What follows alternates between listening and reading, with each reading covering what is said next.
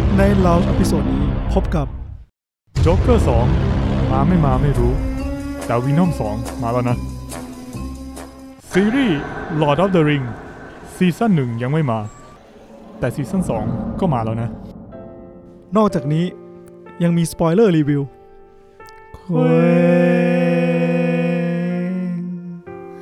คล้ายกำลังปลิดปลิวลงรอยไปไร้กำลังเหนี่ยวรั้ง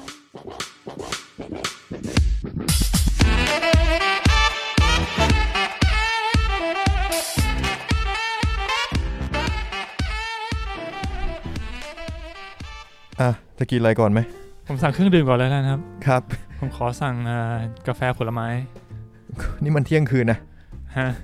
เดี๋ยวนี้ใครๆเขากินกาแฟเที่ยงคืนกันโอ้กาแฟเที่ยงคืนมันเคยมีเพลงหรือหนังเรื่องหนังสืออะไรกินกาแฟเที่ยงคืนไหม Midnight Coffee เงี้ย Midnight Coffee อะไรเงี้ยMidnight Roast Roast นี่คือกุหลาบเหรอ Roast ถนนมัน Roast โอ้กาแฟผลไม้ได้ข่าวคุณกินหมดไปแล้วในชีวิตจริงใช่ครับคุณมีผลไม้อะไรบ้างครับในบาร์แห่งนี้บาร์นี้มันมั่วซั่วมากเลยนะ เรียกว่าอยากได้ผลไม้อะไรก็ได้ผลไม้อะไรก็ได้ฮะมีมะนาวผมมีมะกรูดใครตอบไหมมีอะไรนึกท่อนต่อไปไม่ออกชิบหายแต่มะกรูดมันต้องมาก่อนดิวะขอต้อนรับคนฟังเข้าสู่ Midnight Lounge ครับผมครับสวัสดีครับสวัสดีครับก็ต้องผมมีนครับครับผม ผมเพชรนะครับผมตั้นครับผมครับอยู่กับพวกเรา2คนและบาร์เทนเดอร์คุณตั้นครับ เหมือนไม่ได้อยู่ด้วยอะไรอย่างเงี้ยโอเคก่อนจะเข้าเนื้อหาจาก Midnight Lounge นะครับพอดีว่าวันนี้เจ้านายผมฝากมานะครับกิจกรรมจาก Room 508 Podcast นะครับผมกิจกรรมนี้ชื่อว่าเราแจกเพราะอยากดังชื่อนี่ใครเป็นคนคิดครับกูคิด ก็เป็นกิจกรรมที่เฉลิมฉลองนะครับการที่เรามีคนไลค์เพจ Room 508 Podcast เนี่ยเกิน508คนถ้าไปดูในเพจตอนนี้คนจะไลค์ประมาณ600กว่าคนละคุณใช้คำว่าเฉลิมฉลองนี่ผมนึกว่าแบบหลักหมื่นแล้วหลักล้านเดี๋ยวนี้เขาฉลองกันหลักล้านนะแต่เราแบบขอเล็กๆไว้ก่อนใช่คือเราเป็นเพจที่ไม่โลภไงเราอยู่กันแบบ Family แบบครอบครัวแต่จริงๆชื่อมันก็บอกคนฟังอยู่แล้วนะไม่ต้องอธิบายเพิ่มRoom 508เราแจกเพราะอยากดังเราแจกเพราะอยากดังกูว่าไม่ดังขึ้นด้วย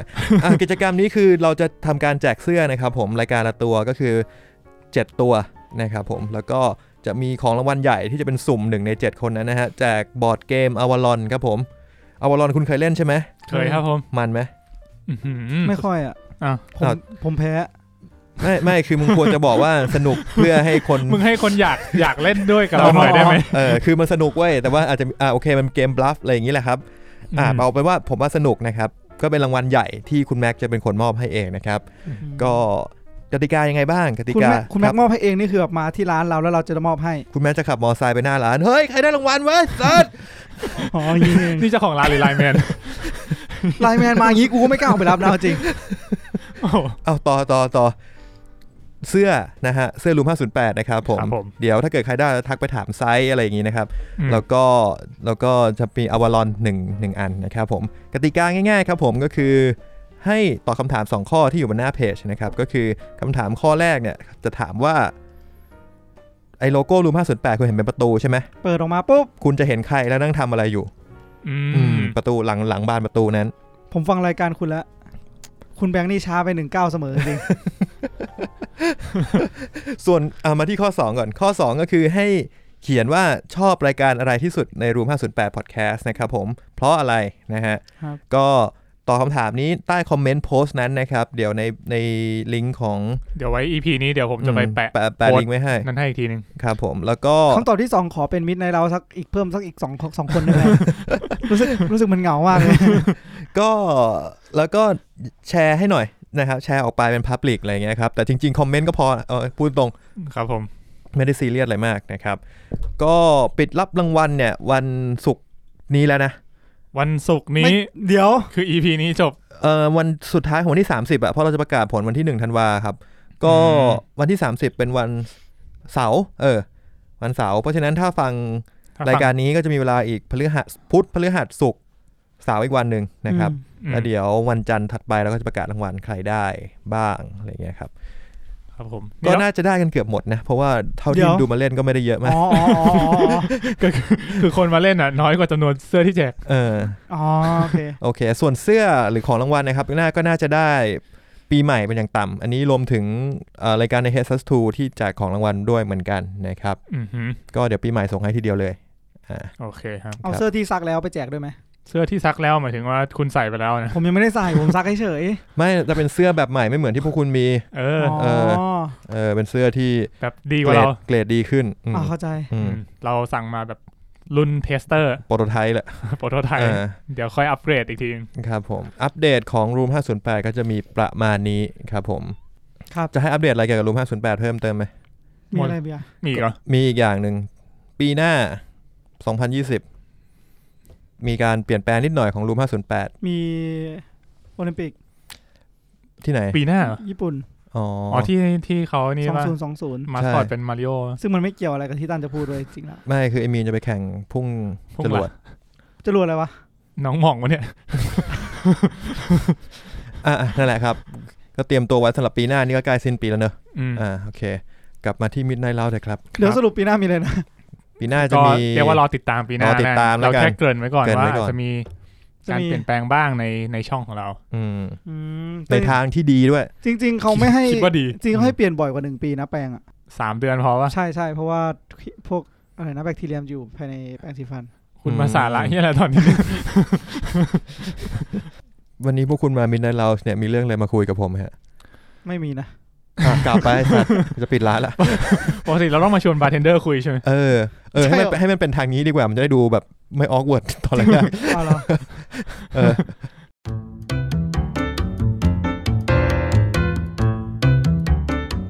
นเราเข้าเรื่องกันเลยดีกว่าเอาแบบง่ายๆมันทั้งเค้กทำไมไม่ต้องคิดมากถ้ามึงหิวมึงก็กินเร็วยังงั้นมาเข้าเรื่องกันเลยดีกว่าสัปดาห์ที่ผ่านมาเนี่ยเราไม่ได้เจอคุณบาร์เทนเดอร์นานมีอะไรจะอัปเดตชีวิตกันบ้างไหมไม่ได้เจอคุณบาร์เทนเดอร์นาน1 อาทิตย์โอเคผมว่าผมบอกว่าผมไปดูแมงดามาแล้วละกันดูแมงดาคุณดูหรือคุณเป็นแมนดูมันชื่ออะไรนะ The Mandalorian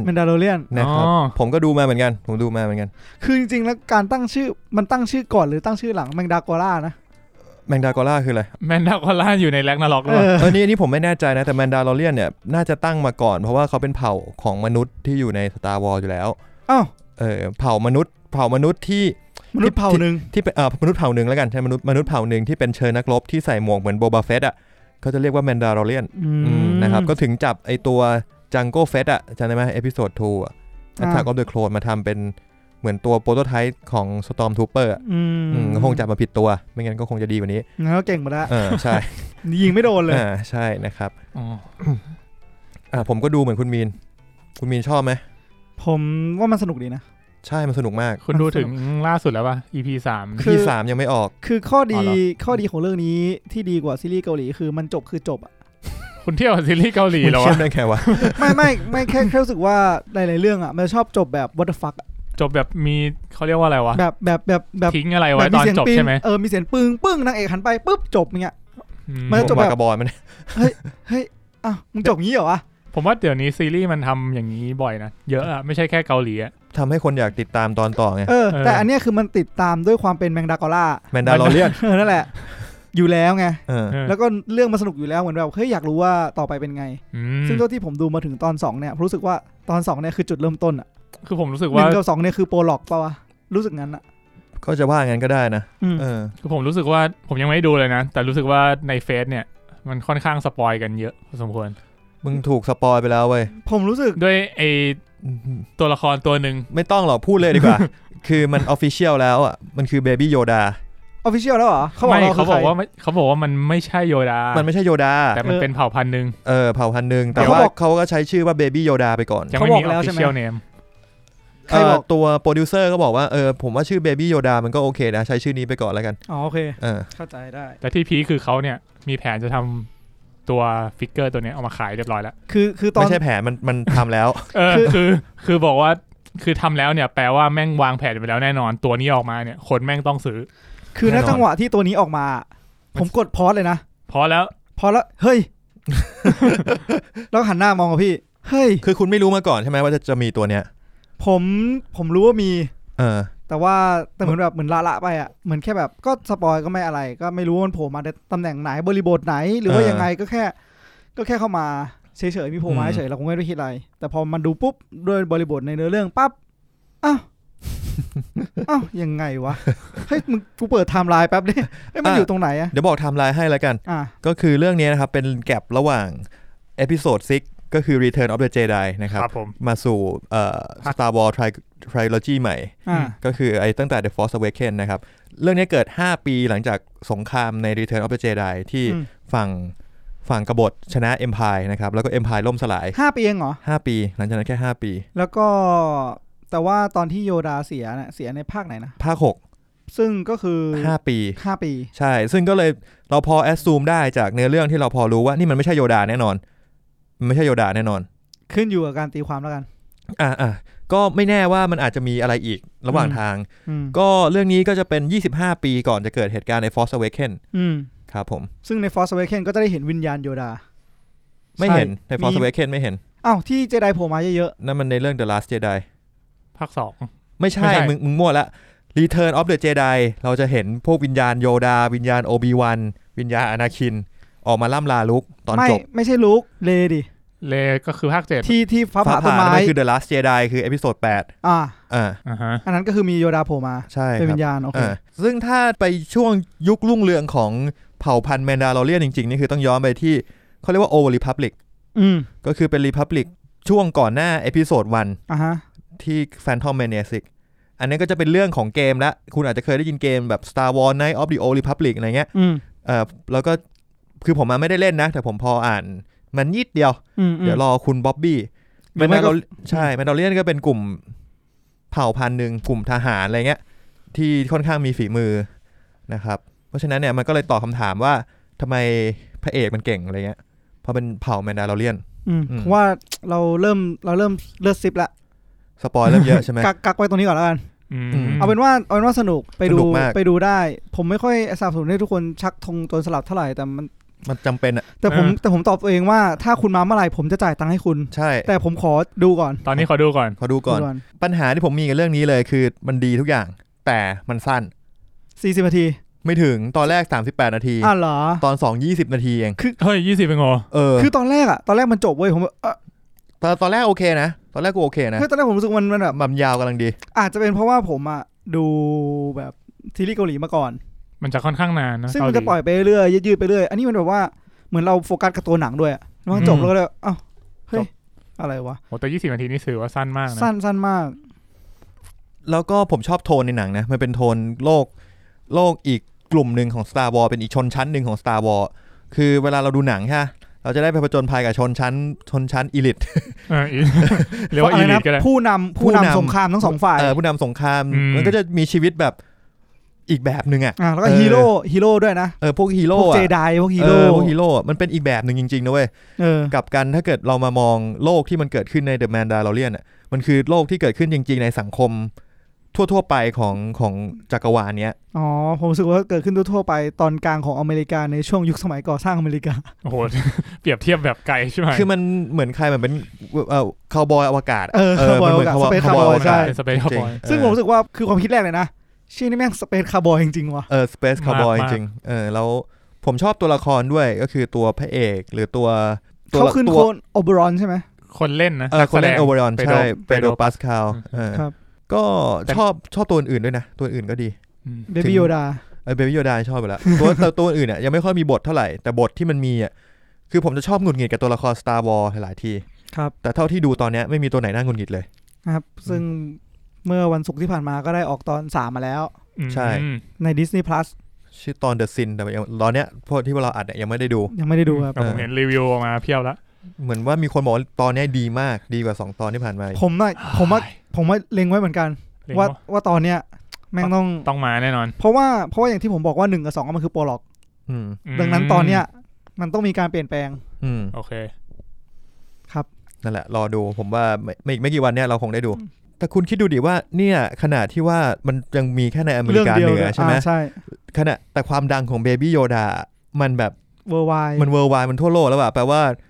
คนมันก็บิดดูกันทั้งนั้นแปลว่าทุกคนแม่งชักธงรู้กันอยู่อะ นั่นแหละก็เป็นความผมว่าพลาดจริงๆนะที่เขาอย่างเงี้ยเขาอาจจะไฮไว้ก่อนไงให้คนแบบเขายอมให้คนคือยังไงก็รู้ว่าคนแล้วยอมกับ Netflix ไปก่อนสักปีนึงไม่ได้หรือว่ารายได้ในอเมริกามันมากพอผมว่าเขาอาจจะไม่ได้มองถึงรายได้ก็ได้นะอาจจะมองถึงแบบกระแสที่เขาจะได้ถูกพูดถูกตรงเนี้ยเพราะว่ามันเป็นการบิวไปสู่ Star Wars Episode 9ใช่แล้วที่กำลังจะเข้า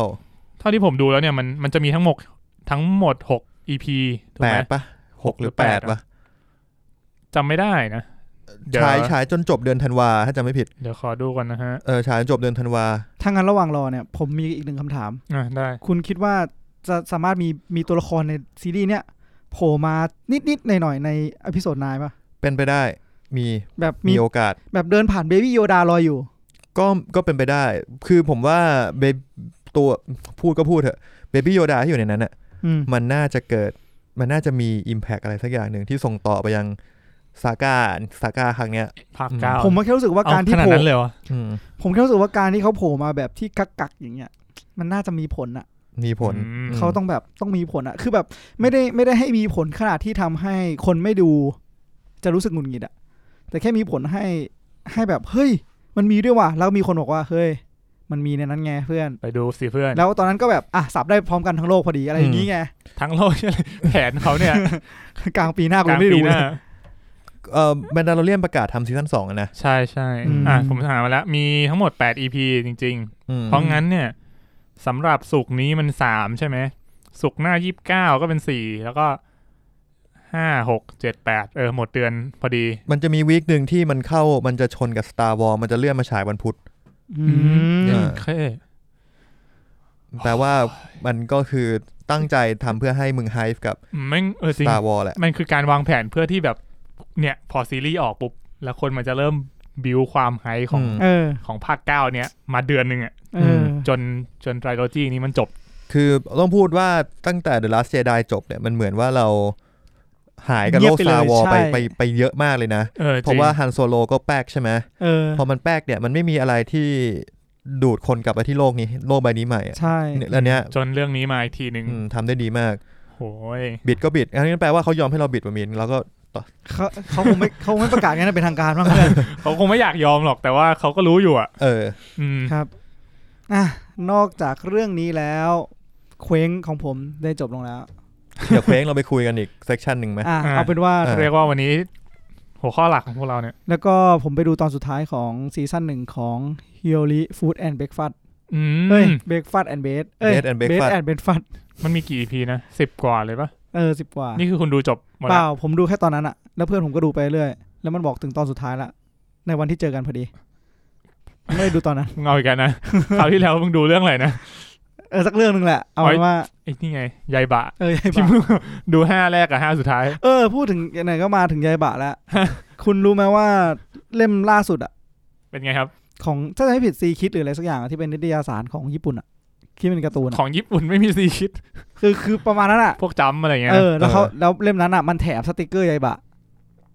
ขาดตลาดครับแค่แถมสติกเกอร์อะมันดังจริงๆอะเรื่องนี้ในญี่ปุ่นอะเอานะมันดังเราต้องยอมมันดังก็ดีนะที่เราจะมีมังงะที่มาสู้กับเรื่องอื่นๆแบบที่มันครองตลาดมานานอ่ะวันพีซพูดไปเลยเพราะนารูโตะก็ไปหลายเรื่องไงบีดก็ไปแล้วใช่นารูโตะมีโบรูโตะไงโบรูโตะนี่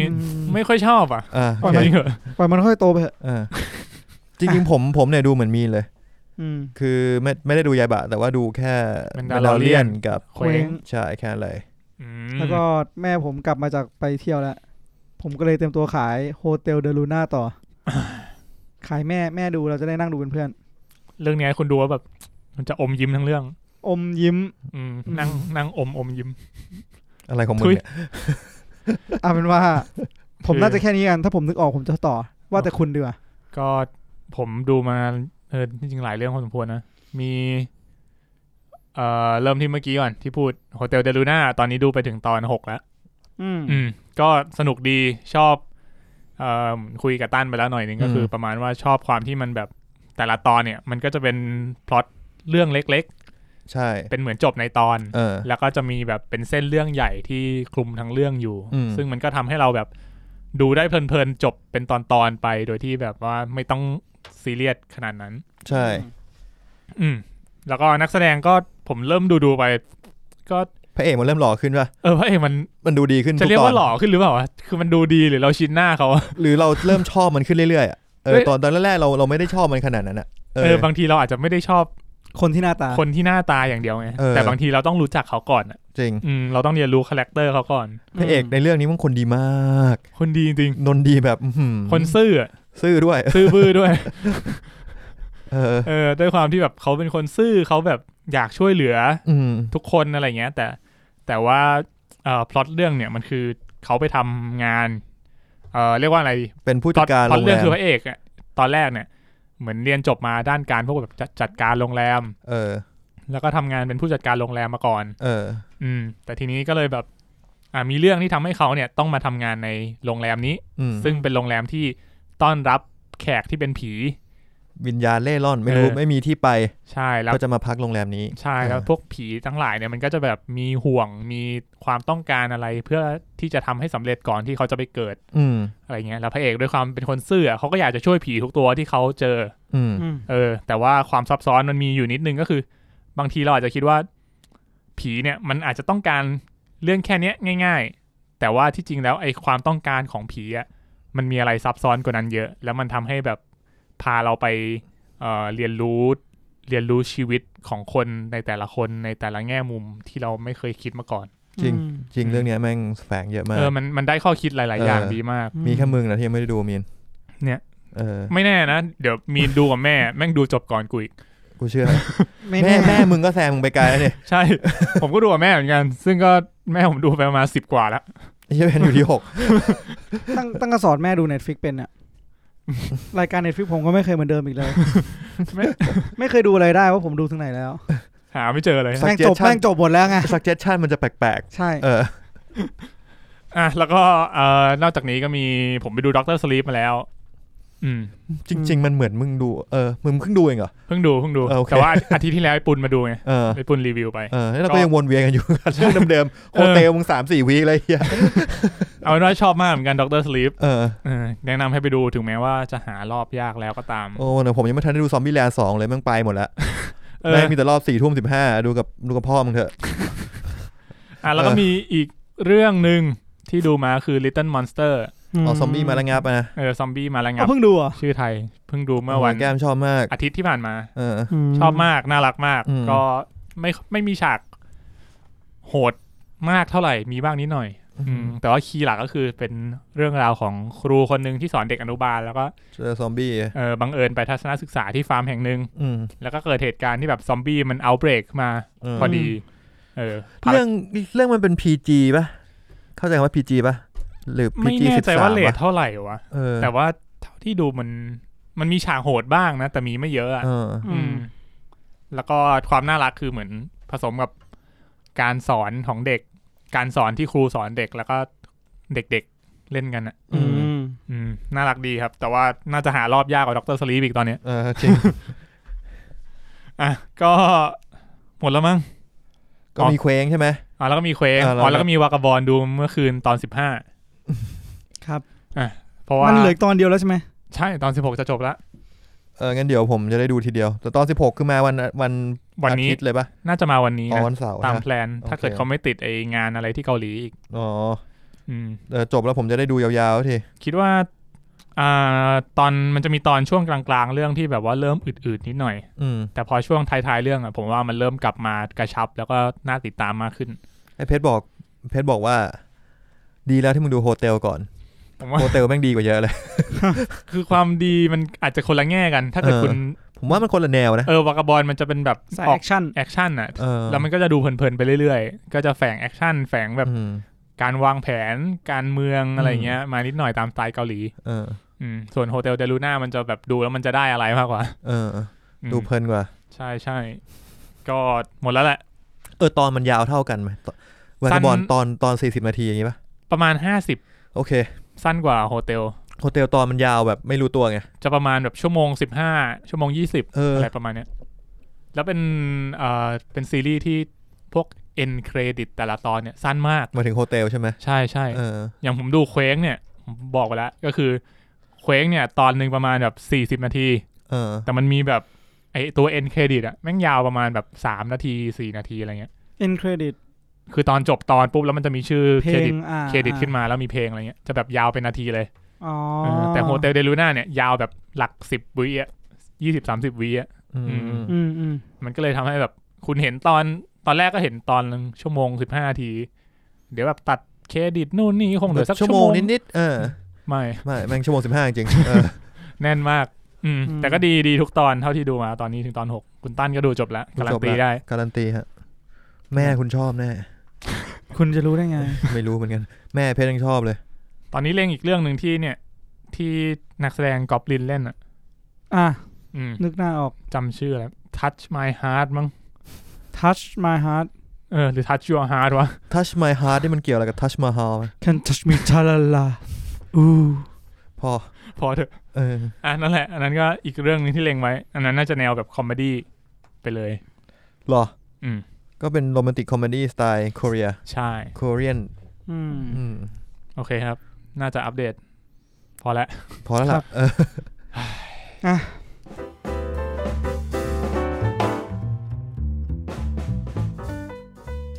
ไหนๆก็รอบที่แล้วเราได้โฆษณาไปแล้วรอบนี้เราจะโฆษณาจริงจังอีกสักรอบไหมได้ครับสำหรับ MNL ไม่ใช่แต่จริงสำหรับ FML สำหรับตอนนี้ถ้าเกิดคนที่ฟังเนี่ยจะเล่นสัปดาห์แรกไม่ทันแล้วครับผมก็เล่นสัปดาห์แรกไม่ทันแล้วเหมือนกันชวนคนอื่นซะดิบดีไอมีนไม่ได้จอยกูว่าเหี้ยทำไมไม่มีใครเลยวะมีอยู่5คนไม่ได้จอยลีกเก่าก็คือ Fantasy Movie League ครับผมของ Midnight Lounge Podcast ครับโอ้มีคนมาจอยเยอะกว่าที่ผมคิดไว้ใช่ตอนแรกผมคิดว่า10คนก็ดีใจมากแล้ว10คนนี่คือรวมพวกเราด้วยตอนนี้มี14จริงๆควรจะเป็น15ครับที่จริงตอนนี้เหมือนจะมี15แล้วนะ15เพราะไอ้มีที่ยังไม่ได้นับไอ้มีก็ Fantasy Movie League เป็นไงครับก็ก็อย่างที่คุณเพชรทวิตไปนะครับก็มันก็คือเหมือนทุกๆอาทิตย์เนี่ยเขาจะมีเงินมาให้เรา $1,000 ล้านเพื่อที่จะไปเช่าหนังเรื่องนึงมาฉายที่โรงหนังของคุณซึ่งโรงหนังของคุณสามารถตั้งชื่อเองได้แล้วก็จะมีทั้งหมด8โรงซึ่งแต่ละเรื่องจะมีราคาไม่เท่ากันอย่างอาทิเช่นล่าสุดนะครับมันมี Frozen 2เข้ามาใหม่ซึ่งเขาเก่งว่า Frozen เนี่ยน่าจะทำเงินได้เยอะมากเขาเลยตั้งราคาไว้ให้ที่600 ล้านซึ่งถ้าคุณซื้อไป1เรื่องเนี่ยตังคุณจะมีไม่พอซื้ออีกเรื่องนึงในโรงต่อไปแล้วคุณก็ต้องไปซื้อพวกเรื่องเล็กๆแบบ50ล้านเหรียญโจ๊กเกอร์ด็อกเตอร์สลีปอะไรเงี้ยพวกนี้ก็จะเหลือแบบ50 40 30ลดหลั่นตามลำดับใช่แล้วพอเสร็จแล้วเนี่ยพอจบวันศุกร์ปุ๊บมันลีกมันจะล็อกคือเราไม่สามารถเปลี่ยนแปลงได้แล้วว่าเราจะเอาหนังไหนมาฉายที่โรงไหนบ้างใช่เพราะเขาจะเอารายได้วันศุกร์เสาร์อาทิตย์มาเป็นตัวคะแนนมาใช้นับคะแนนใช่แล้วพอเสร็จแล้วปุ๊บวันจันทร์เนี่ยเราก็จะได้เห็นผลกันว่าในลีกเนี่ยใครโรงหนังของใครทั้ง8โรงสามารถสร้างเงินรายได้รวมกันได้เยอะที่สุดก็จะขึ้นไปเป็นอันดับ1ของลีกแล้วมันก็จะจัดอันดับลีกกันไปด้วยรายได้ที่คุณทำได้ก็จะวนอย่างนี้ไปเรื่อยๆทุกอาทิตย์ใช่ซึ่งรายได้ที่ทำได้ต่อการฉาย8โรงของคุณเนี่ยรายได้พวกนั้นน่ะจะไม่ถูกเอากลับมาสมทบให้กับเงินทุนในการเช่าหนังมาฉายในโรงนะแยกส่วนกันเลยนั่นคือเงินที่คุณทำได้เป็นคะแนนของคุณมันเป็นคะแนนเลยไอ้1,000เนี่ยก็คือจะมีให้ทุกวีคจะมี1,000แล้วก็จะรีเซ็ตหนังให้เลือกทุกวีคใช่ครับซึ่งลีกนี้ผมก็เซตไว้ถึงสิ้นปีนี้ก็อาจจะมาแบบเหมือนเป็นขำๆกันก่อนแล้วเดี๋ยวปีหน้าจะตั้งลีกยาวเลยยาวเล่นกันไปทั้งปีครับถ้ามีใครสนใจก็ไปหาดาวน์โหลดมาเล่นกันได้แอปชื่อว่าตามชื่อเลยผม Fantasy Movie League ผมโหลดมาแล้วเป็นถ้าเกิดใช้มือถือก็โหลดเป็นแอปมาก็ได้ Fantasy Movie League หรือว่าเว็บ Fantasy Movie League ใช่ถ้าใครใช้ในคอมก็ใช้ในเว็บก็สะดวกดีแล้วก็โซนลีกก็ตรงๆครับ MNL Podcast League กดจอยเข้ามากันได้เลยก็น่าจะมีลิงก์อยู่แล้วแปะอยู่ใน Facebook ก็ถ้าจอยก็จะใส่พาสเวิร์ดRoom 508ตัวเล็กครับตัวเล็กหมดเลยครับครับผมมันมีพิเศษอย่างหนึ่งวีคที่ผ่านมาเนื่องจากหนังใหญ่เข้าก็คือ Frozen 2ครับเขาเอารายได้สปิทออกเป็น 3 วันก็คือวันศุกร์วันเสาร์และวันอาทิตย์ซึ่งกลายเป็นหนัง3เรื่องเหมือนถูกมองว่าเป็นหนัง3เรื่องก็คือ Frozen วันศุกร์ Frozen วันเสาร์แล้วก็ Frozen วันอาทิตย์ก็จะราคาอยู่ที่วันศุกร์อยู่670รู้สึกมันจะวันศุกร์จะแพงสุดพอเขาแล้วก็วันเสาร์เป็น650วันเสาร์ลงมาวันอาทิตย์ลงมาวันอาทิตย์500กว่าใช่มันจะเป็นอย่างนี้แหละเพราะว่าถ้าเทียบกันตามที่เขาคาดการไว้นะว่าวันศุกร์มันน่าจะได้รายได้เยอะที่สุดวันเปิดตัวมันจะเยอะที่สุดแต่ทีเนี้ยคืออันนี้พูดในหนังสเกลหนังใหญ่ธรรมดานะครับก็คือทั่วไปเช่น Avenger อะไรเงี้ยวันแรกที่ฉายเนี่ยโอ้โหคนแม่งรอดูมานานการโปรโมทสุดยอดวันแรกเนี่ยมันต้องพีควัน2ก็จะลดลงวัน3เนี่ยก็จะน้อยสุดเป็นปกตินึกออกปะแต่ทีเนี้ยก็คือ Frozen เนี่ยมันมีความกำกวมอยู่เพราะว่ามันเป็นหนังเด็กถูกแล้วทีเนี้ยวันศุกร์เนี่ยคุณทำงานเสร็จเนี่ยคุณก็ไม่อยากเด็กมันก็ออกมาดูได้ลำบากถูกปะเพราะฉะนั้นเนี่ยวันเสาร์เป็นไปได้ว่าวันเสาร์เนี่ยรายได้คุณจะเยอะมากเป็นไปได้แต่ที่นี่ก็ต้องมาลุ้นเนื่องจากว่ามันเป็น Frozen 2ถ้าภาคแรกเนี่ยก็จะบอกว่าวันเสาร์เนี่ยรายได้เยอะกว่าวันศุกร์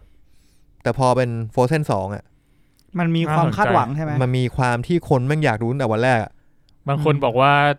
ไอ้นี่นะแบบไปดูก่อนลูกด้วยนะเหรอจะได้สปอยลูกได้เหรอไม่แบบให้ระวังนะฉากนี้อันตรายอยากดูเองอ่ะเพราะว่าพอภาค1มันเหมือนทุกคนก็ดูกันหมดแล้วไงดูหลายรอบด้วยเพราะลูกดูใช่ครับคุณอยากดูไหมครับภาค2เฮ้ยทำไมอ่ะเนี่ยจับมือไปดู3คนเล็ดฮะยิ่งกว่ากูไปดูคอนไอยูอีกไม่ก็มันไม่ได้อยากดูขนาดนั้นน่ะแต่ว่ารายได้ในไทยก็เท่าที่ผมเห็นก็วันแรกก็เข้าไปก็9 ล้านบาทน่าจะวันพฤหัสที่ผ่านมาเนี่ยรายได้ดีพอสมควรรายได้ดีพอสมควรแหละคนช่วงนี้ใน Twitter ก็รีวิวเพียบหลบกันให้ดีๆใช่หลบสปอยกันดีๆนะครับครับผมนั่นก็คือแฟนตาซีมูฟวี่ลีกของเราแล้วเดี๋ยวสัปดาห์หน้าเราอาจจะมาอัปเดตกันอีกทีว่าเป็นไงกันบ้างละส่วนสัปดาห์ก่อนหน้าที่เราเล่นกันไปไม่ใช่ที่เราเล่นกันเองเป็นไงครับรู้สึกว่าเหนือความคาดหมายครับเหนือความคาดหมายที่เพื่อนไม่มีคะแนนครับผมก็งงเหมือนกันคือผมเล่นไปเนี่ยแล้วยังไงไม่รู้สุดท้ายมันไม่มีคะแนนงงเหมือนกันอาจจะสับมิดไม่ทันรอบมันหรือเปล่าแต่มันไม่ต้องสับมิดอะไรปะมันแค่กดเลือกมันต้องกดเซฟด้วยปะไม่ต้องกดเซฟเลยแค่กดเลือกเข้าไปก็จบแล้วปะไม่มั่นใจคิดว่าใช่เอาเป็นว่าเดี๋ยวรอดูกันว่าวีคนี้เนี่ยจะมีคนไม่มีคะแนนอีกหรือเปล่าผมไงวะมึงไม่ได้จอยไงมึงไม่ได้จอยไอ้สัตว์งั้นเรามาดู Box Office กันบ้างดีกว่าครับเป็นไงบ้างครับรู้สึกในลิสต์นี้มันจะคือตอนนี้มันด้วยความที่เราอัดกันประมาณเที่ยงวันเสาร์ทำให้พวกราคาในสัปดาห์นี้มันยังไม่มาไหนลองดูซิว่า Box Office Mojo เขาคาดเดาว่ายังไง Box Office Mojo คาดเดาไว้ว่า Frozen 2นะครับโรงฉายทั้งหมด 4,440 โรงจะได้รายได้ทั้งหมด$120 ล้านสหรัฐแปลว่าเฉลี่ยแล้วก็น่าจะสักวันละ30วันละ40ก็เป็นไปได้ว่าวันแรกอาจจะเปิดที่แบบ60หรือ70แล้วก็ลดหลั่นกันมาแล้วก็ Ford Ferrari ครับยังอยู่18 ล้านก็ลดไม่เยอะนะก็เยอะอยู่นะไม่ใช่หมายถึงได้เยอะอยู่นะได้เยอะอยู่ก็ตามมาด้วย A Beautiful Day in Neighborhood ครับเรื่องเหี้ยอะไรวะเนี่ย17 ล้านเรื่องนี้ที่ทอมแฮงค์แสดงนำอ่ะหรอแปลว่าราคามันแพงแน่เลยกูเลยไม่เลือกเข้าลงใช่เรื่องนี้คือรู้สึกจะเป็นแบบเขาเป็นเขาเรียกว่าอะไรว่าเป็นพิธีกรที่ดังในอเมริกาเรื่องนี้อาจจะเน้นในอเมริกามากกว่าน่าจะไม่เข้าไทยเลยนอกประเทศน่าจะไม่ค่อยฮิตกันก็จะมี21 Bridge นี่ของ Chadwick Boseman ก็คือ Black Panther ใช่แล้วก็กำกับโดยพี่น้องรูโซไม่เป็นโปรดิวเซอร์โปรดิวเซอร์ใช่โปรดิวเซอร์ก็คาดว่าน่าจะได้มาเป็นอันดับ4โดยมีรายได้มาที่9 ล้าน 9.7 ล้าน 9.7 เองเหรอกูเกือบเอาเรื่องนี้เข้าแล้วผมใส่ไปด้วยเนี่ยผมใส่ไปเหมือนกันไม่แพงด้วยนะเขาไม่อาจจะคาดเดาผิดก็ได้ไงก็ตามส่วนเรื่องที่ยังอยู่ท็อปเนี่ยก็ยังมี Playing with Fire ครับ Playing with Fire อยู่อันดับ5ป่ะอยู่อันดับ5 4.5 โอ้โหกูใส่เพียบผมก็ใส่กันแล้วก็ตามมาอันดับต่อไปยังมี Midway Charlie Angel Joker Last Christmas ที่ยังอยู่ท็อป 10อันนี้คือคาดเดานะคาดเดาว่าเป็นการคาดเดาจาก Box Office Mojo ซึ่งก็เคยเจ๊งไปแล้วอย่างเรียกว่า Charlie Angel เนี่ย น่าจะเข้าขั้นเจ๊งแล้วแหละชาลีแองเจิลมันเจ๊งคือคนที่ทำผมว่ามันกล้าจริงนะนั่นดิทำแล้วก็ไม่โปรโมทด้วยคือตอนนี้เราไม่ได้สนใจด้วยซ้ำว่าคำวิจารณ์ Rotten Tomato เป็นไงเราไม่สนใจเลยเรื่องเนี้ยรู้สึกว่ามันเงียบมากแล้วมันเงียบมากใช่แต่ด้วยแฟรนไชส์นี้มันไม่ได้ฮิตขนาดนั้นอยู่แล้วหรือเปล่ามันผิดยุคสมัยใช้คำนี้แล้วกันซึ่งสัปดาห์ก่อนหน้าเป็นสัปดาห์เปิดตัวของ Charlie Angel เนี่ยเขาได้ไปทั้งหมด8ล้านนี่คือเปิดตัวยังแค่8สัปดาห์นี้คงแบบ 3-4 ล้านก็ตามที่เขาคาดเดาแล้วครับ 4 ล้านจริงก็น่าเศร้าเหมือนกันนะน่าสงสารแล้วปีนี้มันก็รีเมคกันเยอะนี่ใช่ไหมเจ๊งกันไปพอสมควร Terminator นี่หนักสุดTerminator หนักสุดคาดหวังสูงโปรโมทเยอะด้วย Terminator อย่าง Charlie Angel ผมรู้สึกว่าโปรโมทไม่ได้เยอะมากTerminator ยังรู้สึกว่ายังเป็นกระแสมากกว่าแล้วก็โจ๊กเกอร์ที่เห็นไกลๆเนี่ยสัปดาห์ที่ผ่านมาก็ได้ไปตั้ง5ล้านนะคือตอนนี้มันเท่าไหร่แล้วมาเรื่อยๆนะทะลุพันล้านแล้วทะลุไปแล้วแต่แบบค่อยๆเก็บแบบค่อยๆเก็บอาทิตย์ละ5ล้านสมมติค่อยๆลดไปทีละล้านเนี่ย5ล้าน4ล้าน3ล้าน2ล้าน1แล้วก็ได้อีก10ล้านนะผมได้ข่าวว่ารายได้เขาเกิน Batman Dark Knight ไปแล้วThe Dark Knight ภาค2แต่ก็ต้องบอกว่าช่วงนั้นมันยังไม่ใช่ช่วงที่ซูเปอร์ฮีโร่บูมในตลาดโลกเพราะฉะนั้นรายได้นอกอเมริกามันก็น้อยแต่รายได้ในอเมริกาแม่ง500 กว่าล้านจ็อกเกอร์ก็เท่าที่ดูตอนนี้ทั่วโลกเนี่ยอยู่ที่ 1,023 ล้านละขอรายได้อเมริกาเท่าไหร่รายได้ที่อเมริกาเนี่ย324ล้านก็น่าจะจบที่335ไม่เกินผมว่านะเพราะมันใกล้ออกจากโรงแล้วล่ะถ้ามันได้แบบหลักล้านนี่ผมว่ามันก็ยังอยู่ได้เรื่อยๆนะเดี๋ยวเขาก็ต้องเอาออกเพราะเขาจะเอาไปทำ DVD ต่อไปทำบูเลแล้วกันให้ทันสมัยหน่อยปล่อยให้ขายใน Apple แต่มันยังไม่ลง Digital Channel เลยใช่ไหมยังโอ้ยน่าจะอีกสักพักเลยผมว่าเขาใกล้เอาออกแล้วเพราะเขาต้องมาทำรายได้จาก Digital พวกขาย Home Entertainment ต่อคนรอซื้อต่อแน่นอนใช่คนรอเก็บ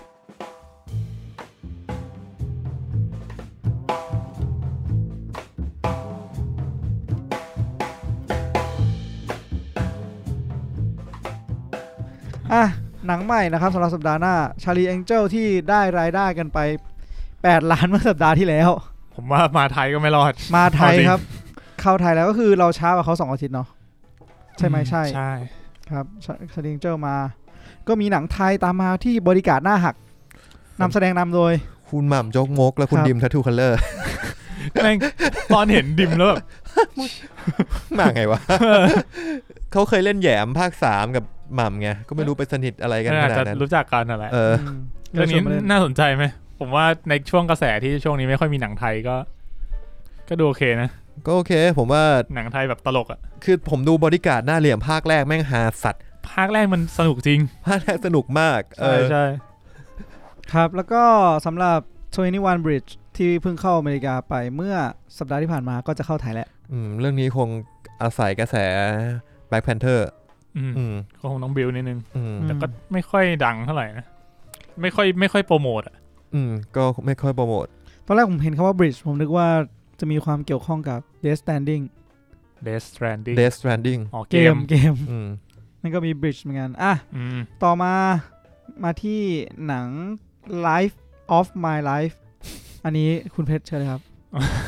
อันนี้เป็นหนังแนวดราม่าไซไฟนะครับเป็นเนื้อเรื่องคือประมาณว่าอยู่ใน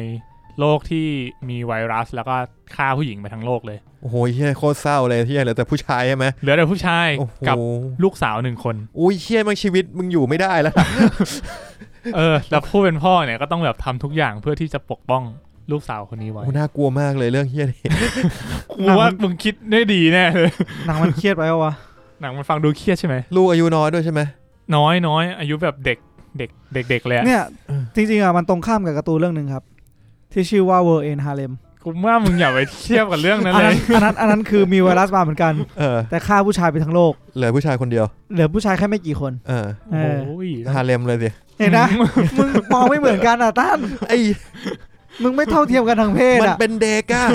นี่เด็กมันเป็นเด็กอ่ะนี่ก็ม.ปลายก็ไอ้เหี้ยคนเขียนมันก็ตั้งธงมาเลยว่ามันเป็นหนังแนวไหนไงใช่ป่ะก็มาดูชื่อเรื่อง World End Harlem ก็รู้อยู่แล้วว่าฮาเลมแต่เรื่องนั้นนี่ต้องบอกก่อนว่าหมายถึงไอโวเอ็นฮาเลมเนี่ยต้องบอกก่อนว่ามัน 18 บวกมากๆ โอ้แน่คือตอนเปิดเรื่องมาค่อนข้างจะจัดตามชื่อเรื่องเลยแต่หลังๆจะเริ่มมีดราม่ารักโรแมนติกนิดหน่อยแต่ก็ยังฮาเลมอยู่ดิแต่ก็ยังฮาเลมนิดหน่อยไม่หน่อยเหี้ยหลังๆนิดหน่อยจริงหลังๆนิดหน่อยหน่อยหลังดราม่ามันเยอะมันเน้นที่ยาดราม่าโอเคกลับไปที่ไหนก็การ์ตูนแล้วLife of My Life เนี่ยก็อันนี้นึงนำแสดงโดยจำชื่อไม่ได้ละเคซี่แอฟเฟล็กน้องชายของเบนแอฟเฟล็กใช่ซึ่งเล่นดังจาก Manchester by the Sea ใช่ซึ่งเรื่องนั้นก็ดราม่าหนักเรื่องนั้นดราม่าสัสๆดีกว่าคุณดูป่ะไม่ได้ดูมันดราม่าสัสๆแต่เขาได้ออสการ์เลยนะจากเรื่องนั้นใช่ๆแล้วก็ดูเรื่องนี้ก็คือโทนก็อาจจะคล้ายๆกันนะเพราะเรื่องนั้นเขาก็คือเหมือนเป็นเขาเรียกว่าเป็นอาที่มาดูแลหลานโดยที่หลานเนี่ยอยู่ๆพ่อก็ตายไปคนเป็นอาก็เลยแบบเหมือนได้รับมอบหมายให้เป็นแบบเป็นการ์เดียนเป็นผู้ปกครองแทนซึ่งในเรื่องเขาก็เป็นคนแบบไม่ได้เป็นคนดีมากอะไรขนาดนั้นเป็นคนแบบค่อนข้างเละเทะแล้วอยู่ๆก็ต้องมาเป็นผู้ปกครองอะไรเงี้ยก็จะมีก็เป็นดราม่าสไตล์นั้นแต่อันนี้ก็เป็นผู้ปกครองเหมือนกันจริงๆพี่แค่ทำเป็นหนังตลกก็ได้เลยนะจะเป็นหนังตลกก็ได้เป็นหนังตลกได้เลยนะแต่เรื่องนั้นสึกดราม่าสัสๆไอ้เหี้ยแล้วกูกำลังจมอยู่กับหนังเรื่องนี้อยู่ถ้ามึงทำไงถ้ามึงจะทำไงวะหมายถึงถ้ากูเป็นเคซี่เอฟเฟกใช่ไหมเป็นลูกเป็นพ่อนะเป็นพ่อใช่ไหมก็ต้องปกป้องลูกแหละปกป้องยังไงอ่ะก็คือในเรื่องคือลูกอ่ะเขาก็พยายามแบบตัดผมสั้นแต่งตัวเป็นเด็กผู้ชายอะไรเงี้ยแล้วไงต่อพูดเจ้าฮะก็ไม่มีใครจับได้หรอกเขาพูดเจ้าฮะทุยแต่ว่าถ้าให้แม่งแดกฮอร์โมนเพศชายคือพอยคือต้องการรักษาชีวิตลูกใช่ไหมประมาณนั้นปกป้องลูกแค่รู้สึกว่าพอยต่อไปของคุณมันก็จะมี2อย่างป่ะว่าสูญสิ้นมนุษยชาติกับปกป้องลูกอ่ะ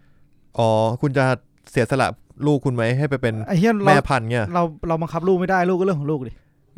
ไม่แต่ถึงจุดนึงอ่ะคือมันจะมีความน่ากลัวของเพศพันธุ์มันเข้าใจป่ะเข้าใจคือหน้ามืดตามัวมันก็มาแค่แบบข่มขืนแล้วจากไปอ่ะมันตั้งต้นที่ว่าไม่มีใครรู้ใช่ป่ะว่าลูกสาวมันรอดใช่ตอนก็คือไม่มีใครรู้เลยว่าอันนี้เป็นลูกสาวมันเวลามันไปเจอใครมันก็จะบอกว่าเป็นลูกชายแล้วโลกใช้ชีวิตปกติ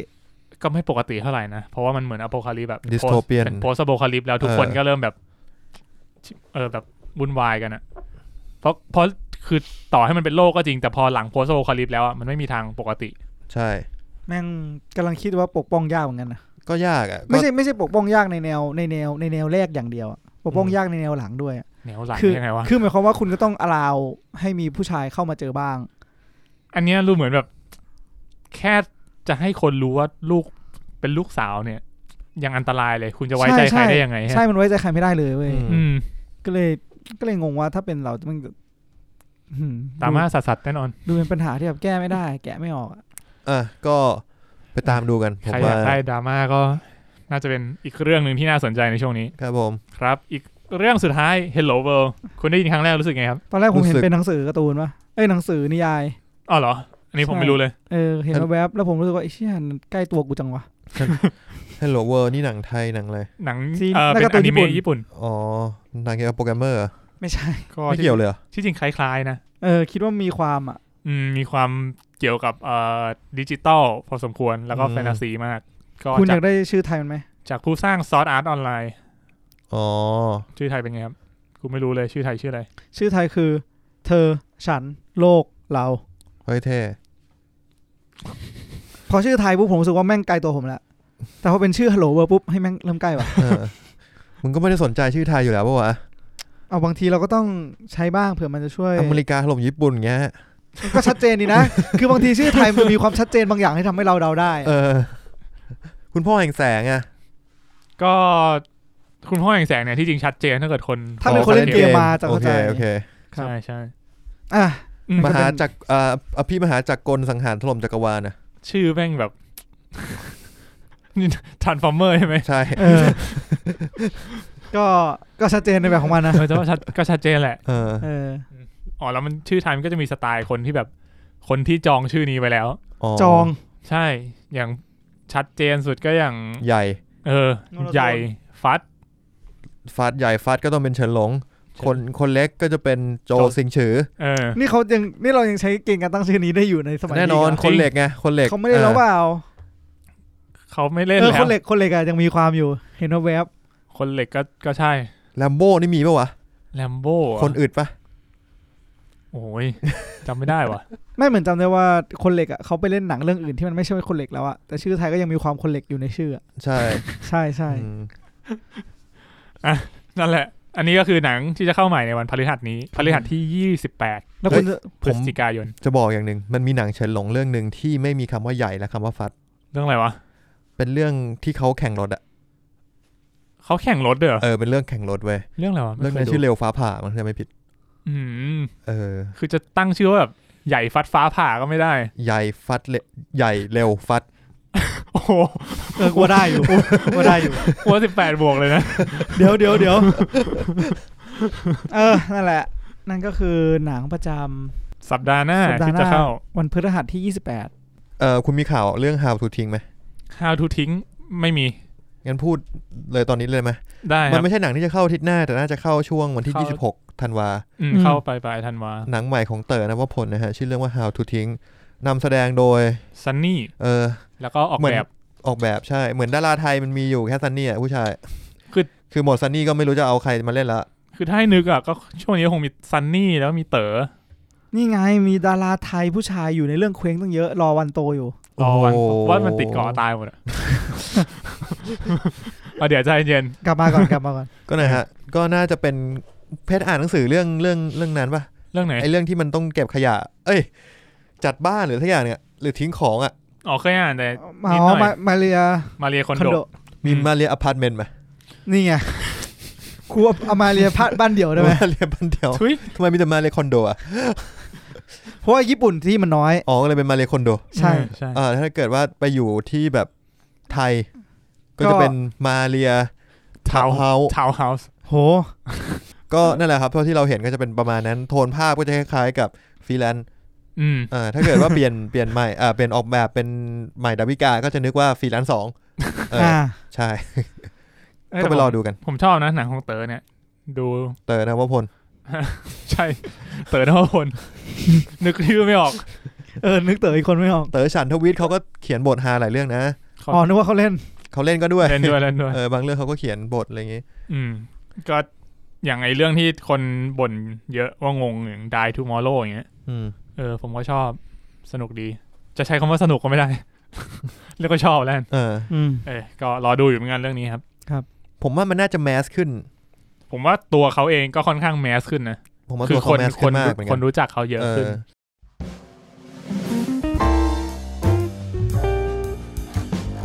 ยันมาที่ข่าวเทรลเลอร์ประจำสัปดาห์เทรลเลอร์ใหม่ประจำสัปดาห์กูรอช่วงโปสเตอร์ประจำสัปดาห์เนี่ยบอกเลยไม่ใช่วันนี้ไม่มีว่ะเฮ้ยเชี่ยไม่มีช่วงโปสเตอร์ประจำสัปดาห์ได้ไงวะคิดก่อนนะงั้นมาที่เทรลเลอร์ประจำสัปดาห์ก่อนไล่ชื่อไปเลยแล้วไล่ชื่อไปเลย The Irishman Spy in Disguise Cats แล้วก็ซีรีส์ใหม่จาก Amazon Prime Hunter The Irishman นี่เราจะได้ดูเมื่อไหร่วะเนี่ยก็ได้ดีบน Netflix อ่ะใช่กำหนดเขาคือ27พฤศจิกายนนะแต่คือทั่วเลยป่ะคนไทยก็ได้ดูใช่ไหมคิดว่าน่าจะทั่วโลกนะตอนนี้ Rotten Tomato ก็ 96% ก็คือเป็นหนังของนั่นแหละครับเดี๋ยวดราม่าช่างมันเถอะก็มาตินสกอร์เซซี่บอกชื่อเฉยๆก็ได้คุณลุงคือเอาจริงๆเขาก็เป็นผู้กำกับที่ดีหนังเรื่องไหนมาเขาทำดีหมดอ่ะต้องยอมรับในจุดนี้จริงๆก็หลายๆเรื่องในหลายๆคนก็ทำมาสนุกสนานหลายเรื่องมันก็ขึ้นอยู่กับรสนิยมนะคุณตรงใช่แล้วก็ Spy in Disguise ก็น่าจะเข้าอเมริกาในเดือนธันวาคมไอ้ที่สปายกลายเป็นนกโอเคน่าสนใจก็หมายความว่าไงว่าเป็นแอนิเมชันเหรอเป็นแอนิเมชันนำโดยวิล สมิธแล้วก็ทอมฮอลแลนด์เหมือนมันเจอทอมฮอลแลนด์อีกแล้วช่วงนี้กำลังปีทองเขาเหมือนกันเหมือนมันเจออะไรมินเหมือนมันเจอตัวโกงที่แบบว่ามึงเข้าใกล้มันไม่ได้อะวิธีการทำมึงคือมึงก็ต้องฉีดยาให้มันกลายเป็นนกพิราบคือทอมฮอลแลนด์มันจะเป็นบทแบบเด็กวัยรุ่นที่เป็นนักวิทยาศาสตร์สติเฟื่องแล้วก็ประดิษฐ์ของแปลกๆส่วนวิล สมิธก็เป็นแบบสุดยอดสายลับโอเคคิวกับเจมส์บอนด์แล้วก็อันนี้ด้วยนะเว้ยเป็นนกพิราบตัวเมียด้วยทำไมเป็นตัวผู้ไม่ได้ มันต่างกันด้วยเหรอต่างดิก็ฟิลสมิธมึงคิดดูดิเป็นมึงอ่ะมึงเป็นคนผู้ชายอ่ะแล้วมึงโดนฉีดยากลายเป็นนกพิราบตัวเมียคือกูไม่รู้ว่านกพิราบตัวผู้ตัวเมียมันต่างกันยังไงก็แน่นอนว่ามันต้องมีสิ่งที่ต่างโอเคมีแท่งหาเรือหันไปที่เทรลเลอร์ต่อไปดีกว่า Cats Cats กูแม่งเหี้ยสัตว์เขาว่าภาคเนี้ยกูรับไม่ได้เหี้ยไม่ใช่อะไรเทเลอร์เรื่องเนี้ยกูรับเรื่องนี้ไม่ได้เรื่อง Cat อ่ะนะเขาบอกว่าเทเลอร์ไม่ใช่เทเลอร์คือเรื่องเนี้ยตอนแรกมันมีเทเลอร์แรกออกมาแล้วก็เทเลอร์แรกเนี่ยกระแสแบบแย่มากทั้งหน้าตาด้วยความที่คนบอกว่าเชี่ยน่ากลัวสัตว์ก็เลยไปปรับมาแล้วก็ดูดีขึ้นนิดนึงแต่ก็กูว่ายังน่ากลัวอยู่คือคอนเซปต์มันคือเอาคนแต่งตัวเป็นแมวอ่ะแล้วทีนี้มันแบบมันมีไอริสเอลบานึกออกปะเป็นแมวสีดำอ่ะตัวใหญ่ๆไอริสเอลบาคือที่เป็นคนร้ายในฮอปแอนด์ชอฮอปแอนด์ชออ่ะตัวอย่างนั้นน่ะไอ้เหี้ยตัวอย่างนั้นน่ะแล้วก็แบบล่ำขนเนี่ยมันไม่ใช่ใส่เสื้อผ้าใช่ไหมมันเป็นขนแมวอ่ะก็เป็นแมวชุดแมวอ่ะเชื่อมันไม่ใช่อ่ะเอาเป็นว่ามันจริงๆมันคือแมวสรีระคนใช่ไหมประมาณนั้นที่พูดได้แล้วก็ร้องเพลงหลายๆคนอาจจะจินตนาการว่ามันน่ารักไปดูเทเลอร์ครับไปดูเทเลอร์ลองดูเทเลอร์แล้วกันครับอาจจะถูกใจใครบางคนมันจ้างรายการเราสปอนเซอร์กูยังบอกเลยว่าไม่เศร้าจังวะอีกเรื่องหนึ่งก็คือ Hunter จากAmazon Prime อันนี้ก็น่าจะมาในปี2020นะครับเป็นคร่าวๆคือเป็นอยู่ในยุคปี70ที่นิวยอร์กก็จะเป็นแก๊งของนาซีคิลเลอร์ก็คือคนล่านาซีไม่ใช่แบดพิทแล้วก็แบบไปพบว่าที่จริงแล้วยังมีพวกนาซีที่เหลือรอดอยู่แล้วก็อาศัยอยู่ในนิวยอร์กก็เลยเริ่มต้นการไล่ล่า1977ใช่ก็หลังสงครามโลกตั้ง30ปีนะประมาณนั้นอารมณ์แบบว่ายกโทษให้นาซีไม่ได้ก็เหมือนจะน่าสนุกก็คือพวกไฮด้าแหละจะเรียกว่าไฮด้าก็ได้นี่คุณคิดว่าไฮด้ามีจริงในประวัติศาสตร์ไปแล้วนะไฮด้าเฮลไฮดราโอเคกูนึกว่าที่ตีเอาการ์ดมาตีกึ่งมนุษย์เงาอย่างนะตั้งแต่เป็นดากอล่านะชีวิตวัยเด็กมีไม่เยอะโอเคนั่นก็คือเทรลเลอร์ทั้งหมดของเราเราตัดเข้าสู่ช่วงต่อไปกันเลยดีกว่านี่คือเป็นช่วงเทรลเลอร์ว่ากูพูดไปกันเดี๋ยวนี้มันมีช่วงคือรู้สึกว่าแต่ละอาทิตย์มันจะต้องมีเทรลเลอร์ใหม่มาแน่นอนแน่นอนกูเลยรู้สึกว่ากูมาพูดก่อนเลยดีกว่าโอเคคุณมีนก็ได้อาหารแล้วนะครับซูชินี่คือสิ่งที่ทำเร็วที่สุดของร้านฮะทำไปด้วยพูดคุยไปด้วยนะฮะมือไม่ว่างเลยบัตนอกจากเช็คขวดแล้วเช็คขวดแล้วยังลองมาปั้นซูชิได้ด้วยนะฮะไม่ใช่มือไหนปั้นซูชิคุณถนัดมือไหนผมถนัดมือขวามันต้องมีมือหนึ่งที่ต้องเช็คใช่ไหมเช็คตลอดเวลาทำทีละอย่างได้ไหมเลยก็เห็นบอกคุยไปทำไปเช็คไปก็นึกว่าระหว่างเช็คอะเช็คเลยมือซ้ายเช็คมือต้องใช้มือขวาเดี๋ยวนี้มันมีนี่นะหุ่นยนต์เคยเห็นไหมหุ่นยนต์เช็คให้ใช่น่าสนใจนะผมมีเทคนิคนึงอันนี้ผมฟังมาจากคุณโบธนากรเขาบอกว่าถ้าคุณเบื่อคุณได้ชื่อโบแล้วบอกคุณเบื่อถ้าคุณเบื่อคุณทำงี้คุณนั่งใช่แล้วคุณเอามือขวาคุณเนี่ยนั่งทับเว้ยทับไปเรื่อยๆนานๆไอ้เช่นนี้กูเคยสักพักมือคุณชาพอมือคุณชาเนี่ยคุณเอามาเช็คเนี่ยมันจะไม่เหมือนคุณเช็คเองมันจะเหมือนเป็นของคนอื่นมาเช็คให้กูไม่กล้าชงเลยมือติดคอเอาน้ำมาหน่อยกินน้ำเนี่ยติดคอจริงต้องขอบคุณกาแฟผลไม้คุณเพชรนะครับของมึงเองนี่กาแฟของมึงรอกูสั่งด้วยเหรออันนั้นแหละเป็นไงเทคนิคนี้ผมว่าคุณว่าเวิร์กไหมผมว่าก็น่าจะเวิร์กหมายถึงวิธีการเช็คเหรอผมจะใช่ ผมจะไม่อยากชงเพิ่มแล้วโอเคไหนๆเราก็พูดถึงโจ๊กเกอร์แล้วในช่วงแรกเราก็มีข่าวโจ๊กเกอร์อัปเดตนิดนึงครับคือมันเป็น2ข่าวติดๆกันครับตอนแรกเนี่ยก็รายงานกันออกมาเพียบเลยว่าโจ๊กเกอร์2เนี่ยเฮ้ยเริ่มพูดเริ่มอะไรนะพูดคุยกันแล้วหลังบ้านเริ่มคุยกันแล้วมาแน่นอนทุกคนก็แบบไฮแบบเฮ้ยมาว่ะแล้วในวันถัดมาเนี่ยก็มีข่าวนึงมาอย่างรวดเร็วก็คือเขาก็ไปคุยกับผู้กำกับแล้วเขาบอกว่านั่นน่ะมันไม่จริงไม่รู้เรื่องเลยกูยังไม่รู้เรื่องเลยมึงรู้ได้ยังไงคือเขาก็ตอบแค่ว่าประมาณว่าคือมันไม่ได้มีการคุยเกิดขึ้นจริงนั่นแหละแล้วแต่ว่าเขาก็ไม่ได้ปฏิเสธอะไรไงเพราะว่าก็ยังเปิดกว้างอยู่ว่าอาจจะมีก็ได้แต่ว่าก็คงยังไม่ได้เร็วๆนี้แล้วก็ไม่ได้มีแผนอะไรชัดเจนอย่างที่คุยกันในข่าวคือมันไม่ได้ปูทางมาเพื่อทำภาคต่อสักเท่าไหร่อ่ะใช่เพราะฉะนั้นการพัฒนาเนี่ยมันเป็นเรื่องยาก กว่าหนังที่มันเปิดทางสู่ภาคต่อมันจะใช้เวลาแต่ว่าผมว่าอย่าคาดหวังเลยก็ถ้ามันจะมาเดี๋ยวมันก็มาถ้าผมเห็นโพลนะหลายๆสำนักเช่น DC Universe ครับอะไรเงี้ยโพลคุณนี่น่าเชื่อถือไหมน่าเชื่อถือโอเคก็คือแฟนๆก็ไม่ค่อยอยากให้มีภาคต่อกันแล้วคุณว่าอยากไหมผมก็ไม่อยากแต่ผมว่าถ้ามีผมก็ดูถ้ามีอ่ะยังไงก็ดูกันแหละถ้ามียังไงก็ดูแต่ผมก็ยังรู้สึกว่าไม่อยากให้มันมีอ่ะถ้ามีผมอยากให้มันเป็นการเซตจักรวาลว่ะเซตจักรวาลกับแบทแมนแก๊งใหม่ไปเลยอะไรเงี้ยเสียวๆอย่างเงี้ยจริงๆ DC นี่เรื่องจักรวาลนี่เคี้ยวก่อนไหมหลายรอบแล้วนะไอ้แบบอุ้ยมาเลยเรื่องเซตจักรวาล DC เป็นเรื่องยากเพราะฉะนั้นเนี่ยในเมื่อเขามีตัวละครตัวนึงที่เปิดมาสร้าง potential ได้แล้วเนี่ยมันก็ควร follow Marvel model เว้ยเหมือนที่มันทำ Iron Man อ่ะใช่คือถามว่า Iron Man ถ้าไม่เซตจักรวาลแล้วทำภาคต่อก็ประสบความสำเร็จไหมผมว่าประสบความสำเร็จโดยที่ไม่ต้องไปเชื่อมกับใครเลยมันดังของมันอยู่แล้วมันทำได้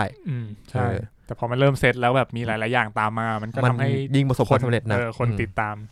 คุณมินเมื่อกี้จะว่าไงนะครับตามนั้นแหละครับไม่พูดอะไรเหรอก็ตามนั้นจริงๆก็สรุปแล้วมันก็ประมาณนั้นแหละก็คือมันมีจักรวาลเดียวสักทีเถอะอย่าทำให้มันงงเลย DC มันพยายามมาหลายรอบแล้วแต่ถ้ามุดไม่งั้นก็แบบตั้งจักรวาลไม่งั้นก็ตั้งเป็นเอกภพไปเลยก็ได้อะแบบแบทแมนจักรวาลที่ DC 35อะไรเงี้ยมึงก็ตั้งเป็นเอกภพมึงไปเลยกูมี28แบทแมนเป็นแบบเหมือนสไปเดอร์แมนไปเลย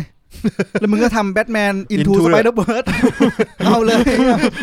กูได้สบายใจว่าตอนนี้กูดูแบทแมนไหนวะคอร์สโอเวอร์ขนาดนั้นไม่ได้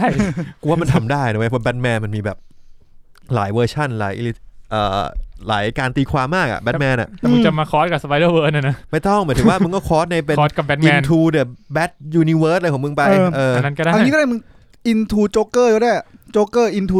Joker Verse ก็ได้คือแบบแบทแมนไปในโลกที่แบบมีโจ๊กเกอร์10เวอร์ชันโอ้ตายห่าแน่มึงก็น่าสนใจโอเครอดูว่า DC เขาจะทิศทางแบบไหนต่อครับผมงั้นต่อกันที่ผมรอข่าว299ไหนข้ามกลับมาที่ฝั่ง Marvel ป่ะวะ Venom อยู่ใน Sony จะว่า Marvel ก็ได้จะว่า Marvel ก็ไม่ผิดเรียกว่าเป็นลูกครึ่งแล้วก็คือ Venom 2เนี่ยเริ่มเปิดกล้องแล้วทอมฮาร์ดี้เหมือนเดิมครับผมภาคแรกเดี๋ยวทำรายได้ไป850กว่าล้านคุณว่าภาค2จะสำเร็จเหมือนเดิมไหมมันอยู่ที่หลายๆปัจจัยนะคุณดูไหมคุณได้ดูไหมดูผมชอบสนุกสนุกนะชอบมากเลยคือเข้าใจได้ว่าทำไมมันเน่าอ่ะเพราะว่ามีหลายๆอย่างนั้นที่แบบไม่ค่อย make sense อ่ะแบบพล็อตโฮแปลกๆพล็อตโฮมีเยอะแต่ว่าโดยรวมแล้วมันสนุกเว้ยโดยรวมมันสนุกคือมันเป็นหนังที่สนุกก็รอดูกันแล้วกันว่าภาค2จะเป็นยังไงครับผมข้ามมาที่ฝั่งซีรีส์กันบ้างครับกับ Amazon ตอนนี้ Lord of the Ring ก็อนุมัติซีซั่น2เรียบร้อยแล้วครับโดยที่ซีซั่น1ยังไม่ได้ฉายเลยแม่งเหมือนอะไรที่เราคุยสัปดาห์ที่แล้วมาโมเดลเดียวกับ Witcher Death Note สัตว์ Death Note ก็ด้วยซีซั่น2อีซีซั่น1โดนด่าชิบหาย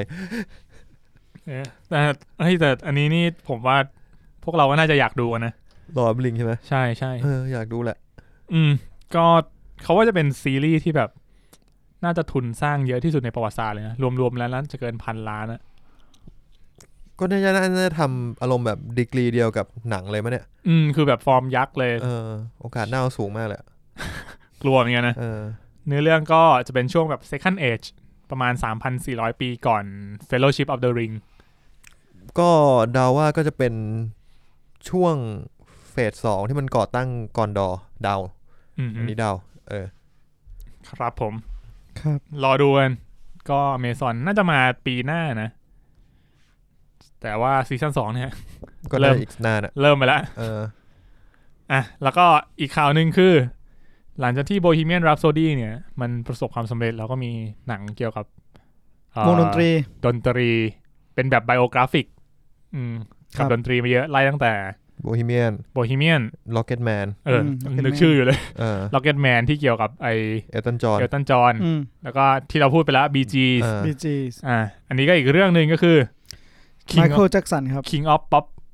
จริงๆอันนี้น่าทำกว่า BG นะว่าคนน่าสนใจน่าสนใจกว่า BG ผมว่าจริงๆแล้วพอเขามีข่าว BG ออกมาก็มีคนถามมันแหละผมว่าเฮ้ยทำไม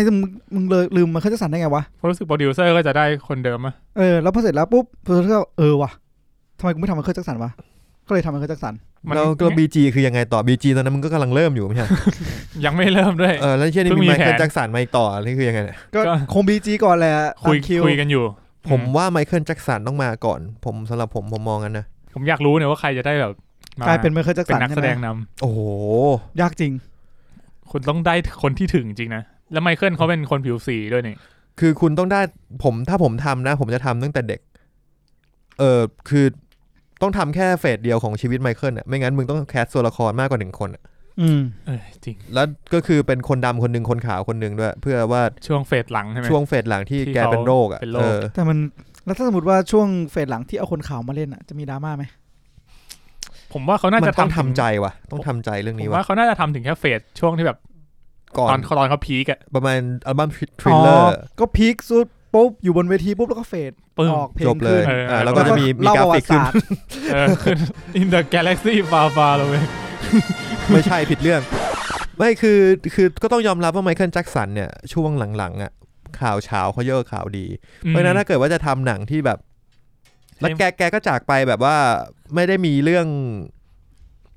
องข่าวดีๆมันขึ้นมากลบข่าวเสียนึกออกป่ะคือแกก็คือไปเลยอ่ะใช่เพราะฉะนั้นเนี่ยผมว่าถ้าทำเนี่ยเพื่อเทิดทูนเนี่ยก็ทำแค่ช่วงที่พีคก็พอซึ่งก็เป็นช่วงที่แกผิวสีอยู่ครับผมถ้าเป็นแต่ก่อนนะผมจะนึกถึงไอ้ลูกชายวิล สมิธอะเจเดนนะแต่ว่าตอนนี้ผมว่าไม่ใช่ละน่าจะแคสใหม่มากกว่าครับผมรอดูหรือจะได้เป็นคุณวิล สมิธไหมไอ้สายวิล สมิธแก่กว่าไมเคิลแจ็คสันนี่มั้งหลอกวิล สมิธแก่ไปโอ้ยในเจมินายแมนยังหนุ่มอยู่เลยโอ้ยแย่หนุ่มแล้วไม่มีใครรู้ว่าหนุ่มเนี่ยเขาไม่มีใครดูคนเศร้าดราม่าเหรอไม่ได้ผมเห็นรีวิวมันก็โอเคนะในแง่กราฟิกแต่ในแง่เรื่องเนี่ยผมไม่ขอพูดถึงเดี๋ยวนี้หนังกราฟิกดีไม่ได้แปลว่ากูต้องไปดูว่ะบางทีเราอาจจะไม่ได้ต้องการกราฟิกขนาดนั้นใช่ไหมใช่โอเคครับงั้นมาถึงข่าวสุดท้ายของเรานะครับข่าวใหญ่ในช่วงนี้ผมอยากจะรู้จริงๆข่าวใหญ่ก็ของมึงเนี่ยในช่วง Black Friday เนี่ยก็คือเอาจริงอ่ะมันเป็นข่าวใหญ่ระดับนึงเลยนะ จริงๆเพราะว่าผมอ่ะคือผมไม่ได้ทำอะไรเลยผมนั่งเฉยๆโทรไปถามพี่คนนึงว่าพี่299เหรียญอ่ะมันกี่บาทไทยวะพี่หันมาบอกเลยมึงจะสมัครพรหับใช่ไหม ข่าวนี้คือก็ข่าวของพรหับนั่นเองนะครับในช่วง Black Friday ก็คือวันที่29ถึงวันที่2ธันวาเนี่ยเขาจะจัดโปรโมชั่นพิเศษเรียกว่าเป็น Lifetime Plan คือสมัครในราคา299เหรียญครับผมคุณจะได้เป็นสมาชิกตลอดชีวิตพรหับพรีเมียมปะ Family Plan นะผมไหม3คนเนี่ยพอดีเลยเฮ้ยได้เหรอเฮ้ยจริงเหรอไม่ได้มันไม่มี Family Plan ก็คือ ID เดียวผ่านกับล็อกอินไงไม่ได้ทำไมอ่ะมันเป็นช่วงเวลาเดียวกันเหรอ ID น้ำกามของเพื่อนอ่ะมันไม่ควรถูกแชร์มึงใช้เซฟิเฮ้ยไหนเล่าต่อสิก็จริงๆข่าวก็มีแค่นี้แหละก็คือเขาออกโปรโมชั่นมาที่จะมาโปรโมทในช่วง Black Friday ครับเขาบอกว่าเป็น once in a lifetime deal คือต้องสมัครแค่ในวันนั้นวันเดียวใช่ไหม3 วันผมอยู่ผมก็เริ่มสนใจผมเลยมีคำถามว่าถ้าผมสมัครพรหับพรีเมียมอ่ะผมจะได้อะไรบ้างคืออย่าง YouTube พรีเมียมเนี่ยโอเคปิดจอได้ YouTube Music อะไรเงี้ยผมว่าเดือนละ40 บาทผมรับได้อยู่แต่ถ้าเกิดคุณหารออกมาเป็นรายวันเนี่ย 9,000 เนี่ยคุณคิดดูว่ามันเท่าไหร่อ่ะไม่รู้ ไหนกูลองหารด้วยเนี่ยผมหารให้ดูมึง20,000 วันตามเพลงสแตมป์ 20,000 วันคือถ้าผมเป็นเด็กอายุประมาณหารปีนึงแล้วนะ365วันก่อน 9,000 ใช่ 9,000 หาร365เท่ากับวันละ24 บาทเป็นไงเริ่มลังเลวันละ24 บาทมันถูกกว่ากาแฟที่กูกินอีกกูกินกาแฟที่ไซส์ลูกค้า25 บาทก็ถูกนะแล้วถ้าเกิดคุณใช้ไป10 ปีเหลือวันละ2 บาท โหลังเลอะไรดิเหมือนกูได้เปอร์เซ็นต์เลยถ้ามึงส่งต่อ ID ให้ลูกมึงโอ้โหนี่แบบเหมือนเขียนพินัยกรรมอ่ะลูกนี่คือ ID พรหับของพ่อพรีเมียมตลอดชีวิตไอ้เรื่องนี้เราพูดในรายการได้จริงเหรอวะไอ้เหี้ยเขามีรณรงค์นี่อยู่ไอ้เหี้ยอะไรนะอะไรวะจรรยาบรรณสื่ออะไรสักอย่างนึงอ้าวไอ้นี่เราไม่ได้มีเนื้อหาอะไร18บวกกันนะไม่แต่ว่าเอาจริงๆนะคืออันนี้ถ้าพูดถึงพรหับนะคือด้วยมึงไม่ต้องพรีเมียมอ่ะมันก็พอแล้วป่ะวะก็มึงไม่พอกูถามจริงว่าประเด็นคำนี้เลยว่าประเด็นเนี้ยมึงยิ่งลงลึกอ่ะจรรยาบรรณสื่อมึงก็ยิ่งลดลงเว้ยเอาไม่คือต้องบอกว่าต้องถามว่าพรีเมียมได้อะไรพรีเมียมได้อะไรผมไม่รู้ผมไม่เคยสมัครโอ้ยไงล็อกหลบแบบโรนัลโดถือว่าเพชรผมมาดีๆผมว่าคุณแม็กรู้อ่ะคุณแม็กมันมีสมาชิกป่ะถ้าจำไม่ผิดอ๋อเหรอเฮ้ยจริงเหรอคือเราไม่รู้เราก็โยนไปอย่างนี้เลยเหมือนไอ้แม็กมีสมาชิกนะพรีเมียมนะโอ้ยขอยืมได้วะไอ้แม็กฟังหรือเปล่าเนี่ยไม่ได้ฟังอยู่แล้วคือเท่าที่เขาได้ดูคร่าวๆแค่มันก็มีแบบ 4K อะไรเงี้ยแล้วก็มันน่าจะมีพวก access ไปเรื่องที่มันแบบ exclusive ของมันด้วยนะไอเรื่อง exclusive โอเคประมาณนั้นแต่คุณเคยดูแบบเรื่องที่มันเหมือนว่ามันถูกสคริปต์บางอย่างไหมป่ะรู้สึกว่ามันไม่มีความต่อเนื่องอ๋อเหมือนเขาแบบตัดมาเป็นช่วงๆอะไรเงี้ยถ้าเป็นพรีเมียมน่าจะได้มี access ดูแบบเต็มๆไหมก็ไม่รู้อ่ะก็อาจจะเป็นไปได้นะที่เราพูดเหมือนมันหนังเข้าโรงคุยจริงจังกว่าโจ๊กเกอร์เมื่อกี้ก็นั่นแหละครับคุณจะสมัครไหมไม่มีตังค์ช่วงนี้ไอ้เชี่ยมันมาตอนไม่มีตังค์อ่ะแต่ว่า Black Friday เราเงินเดือนออกนะโอ้ย299เหรียญคุณเหมือนจะ 9,000 บาทนะเว้ยใช้คำว่าเอง 9,000 บาทไม่เยอะนะเว้ยถ้ามึงเทียบว่ามึงตลอดชีวิตอ่ะเห็นไหมที่หารเมื่อกี้ปีใช้แค่ปีเดียวเนี่ยคุณคิดดูปกติปีนึงยังไงคุณก็ต้องใช้ทุกวันอยู่แล้วแต่คุณอย่าลืมคุณมองย้อนมาว่าคือตอนเนี้ยคือถ้ามันตลอดชีวิตเนี่ยถ้าคุณอายุ20เนี่ยถึง30แต่งงานเงี้ยคุณเวลาใช้10ปีผมว่ามันคุ้มแต่พอคุณเริ่มแต่งงานตอนอายุ30ไปเรื่อยๆเนี่ยโอกาสที่คุณจะเข้ามาพรหับพรีเมียมเพื่อใช้เนี่ยมันน้อยลงเว้ยเพราะคุณแต่งงานเว้ยแล้วคุณใช้ชีวิตอยู่กับแฟนแล้วคุณจะมาพรีเมียมพรหับมันยากเว้ยดูด้วยกันเลยไม่คือที่อะไรต้าต้องพูดถ้าพูดเงี้ยคุณไปดูคลิปที่ผมส่งให้ก่อนเขาทำโฆษณามาด้วยถ้าคุณดูแล้วแบบเชื่อนึกว่าโฆษณาแบบหนังดราม่าประมาณว่าแบบตั้งแต่เราเกิดมาจนเราโตและแต่งงานอะไรเงี้ยแล้วก็ประมาณว่าเราเนี่ยอยู่ในช่วงเวลาชีวิตของคุณแล้วมันก็แบบเป็นแบบตั้งแต่เด็กตั้งแต่วัยรุ่นอะไรเงี้ยนั่งดูคลิปด้วยกันคือมันให้โชว์แค่แบบหลัง iPad หลังมือถืออะไรเงี้ยแล้วก็ทุกคนนั่งล้อมวงกันอะไรเงี้ยล้อมวงด้วยกูแบบเชื่อมันไม่ใช่ป่ะวะจนแบบตอนโตตอนแก่ปุ๊บก็นั่งดูข้างหลัง iPad สักพักก็แบบหันกล้องมาเป็นด้านหน้าเป็นพรทับแล้วก็พักก็ปิดม่านปิดไฟ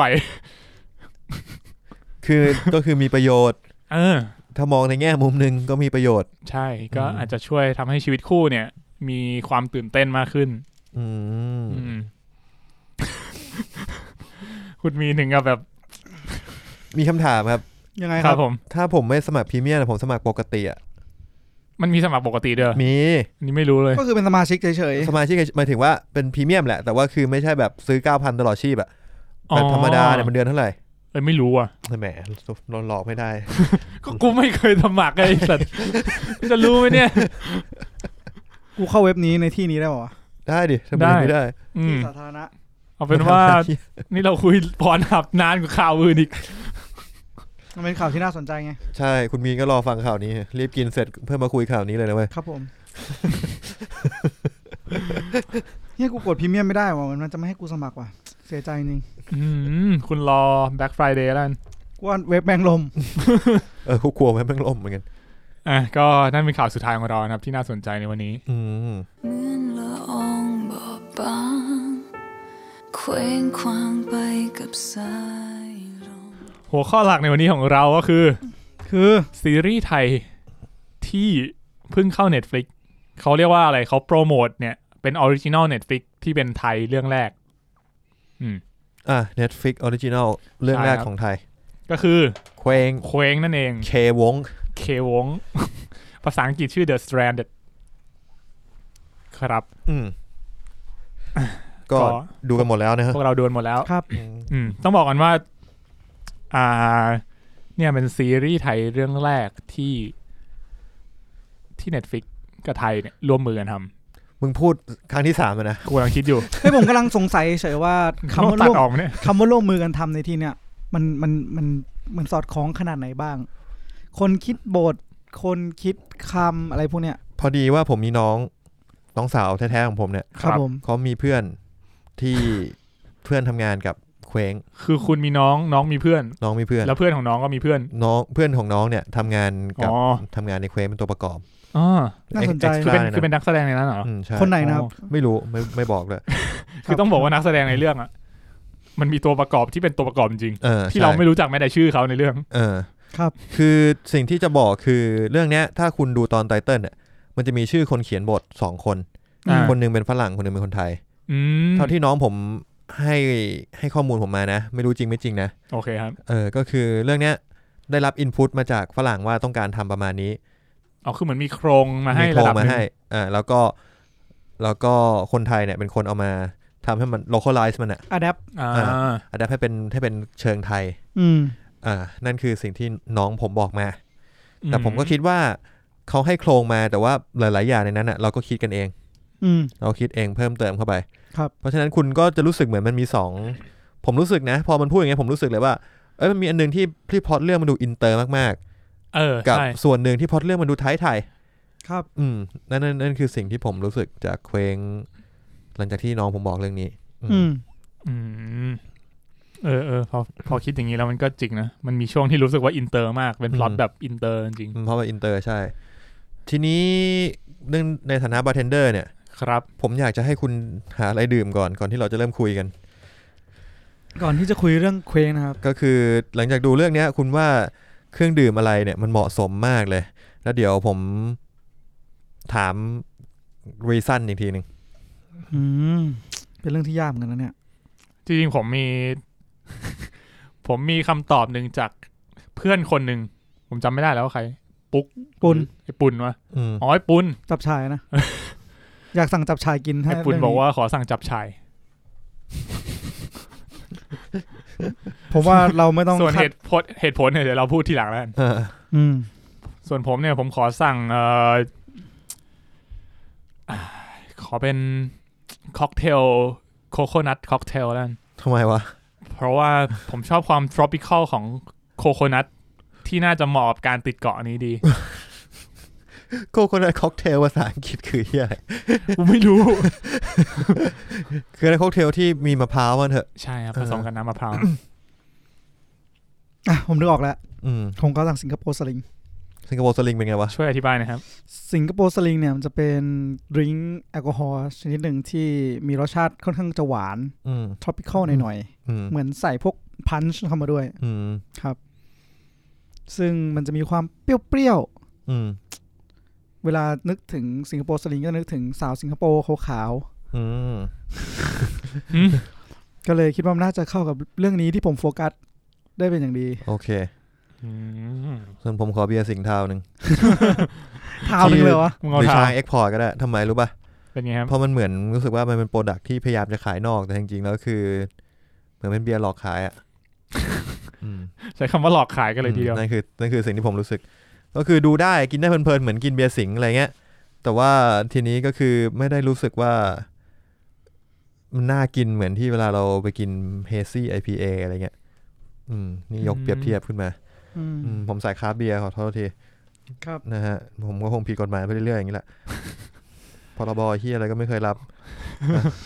ถ้าอย่างนั้นเนี่ยก่อนที่จะสปอยกันเนี่ยอยากจะรู้ว่าอันนี้สปอยเลอร์อเลิร์ทใช่ไหมสปอยเลอร์ยังอ๋อโอเคเดี๋ยวเราต้องบอกว่าเดี๋ยวเราจะมีช่วงสปอยที่แบบสปอยจริงจังเลยตอนนี้ยังฟังได้อยู่ยังไม่สปอยอยากจะถามนิดนึงว่าคุณคาดหวังกับเรื่องนี้แค่ไหนก่อนที่จะได้ดูเนี่ยคาดหวังไว้สูงเลยเหรอสูงแต่ว่าไม่ได้สูงขนาดแบบว่าต้องระดับเดียวกับซีรีส์ดาร์กหรือเชี่ยอะไรอย่างเงี้ย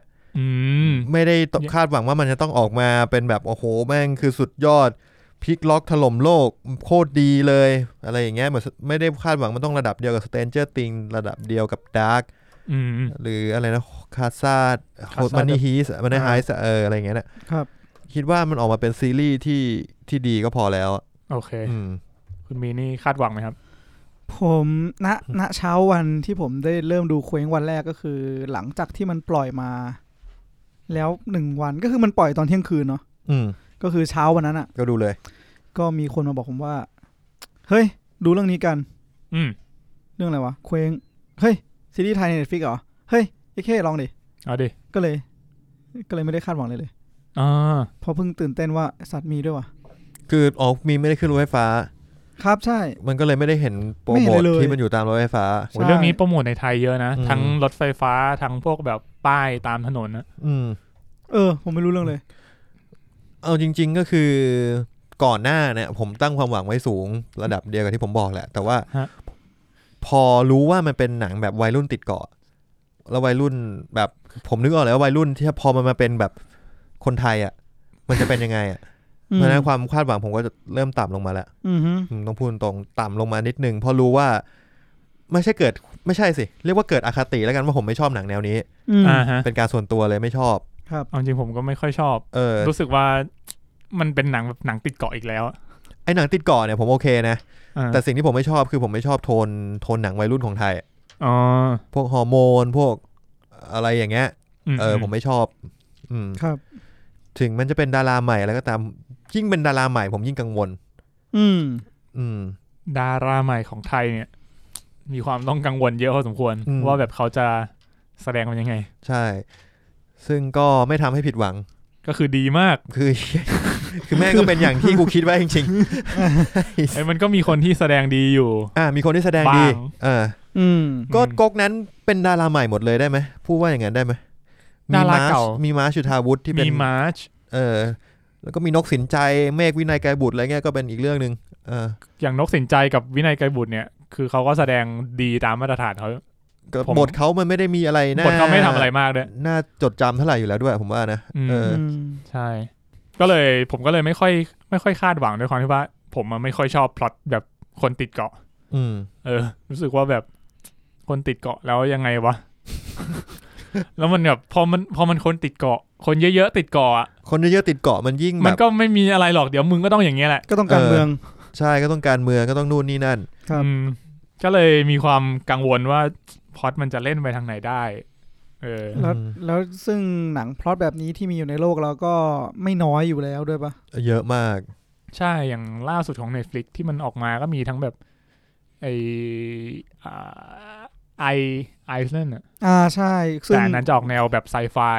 หนักๆซึ่งไอ้นั่นนี่แบบตอนแรกผมจะดูเห็นคะแนนแล้วหมดใจเหมือนกันโอ้ยคะแนนแบบใน Rotten Tomato นี่แบบหลัก 10% อ่ะผมก็อยากเห็นคะแนน Rotten Tomato ของเคว้งเหมือนกันนะครับเคว้งนี่มีป่ะวะใน IMDb 6.4 โอ้โหก็เรียกว่ากลางค่อนไปทางแย่เรียกว่าแย่นะ 6.4 ใน IMDb อ่ะพูดตรงคือพอเรื่องคร่าวๆคือที่เกาะแห่งนึงมีโรงเรียนนึงโรงเรียนอินเตอร์โรงเรียนที่แบบค่อนข้างโรงเรียนเด็กรวยโรงเรียนเด็กรวยนั่นก็เป็นสิ่งหนึ่งที่ผมเกลียดจากพล็อตของไทยทำไม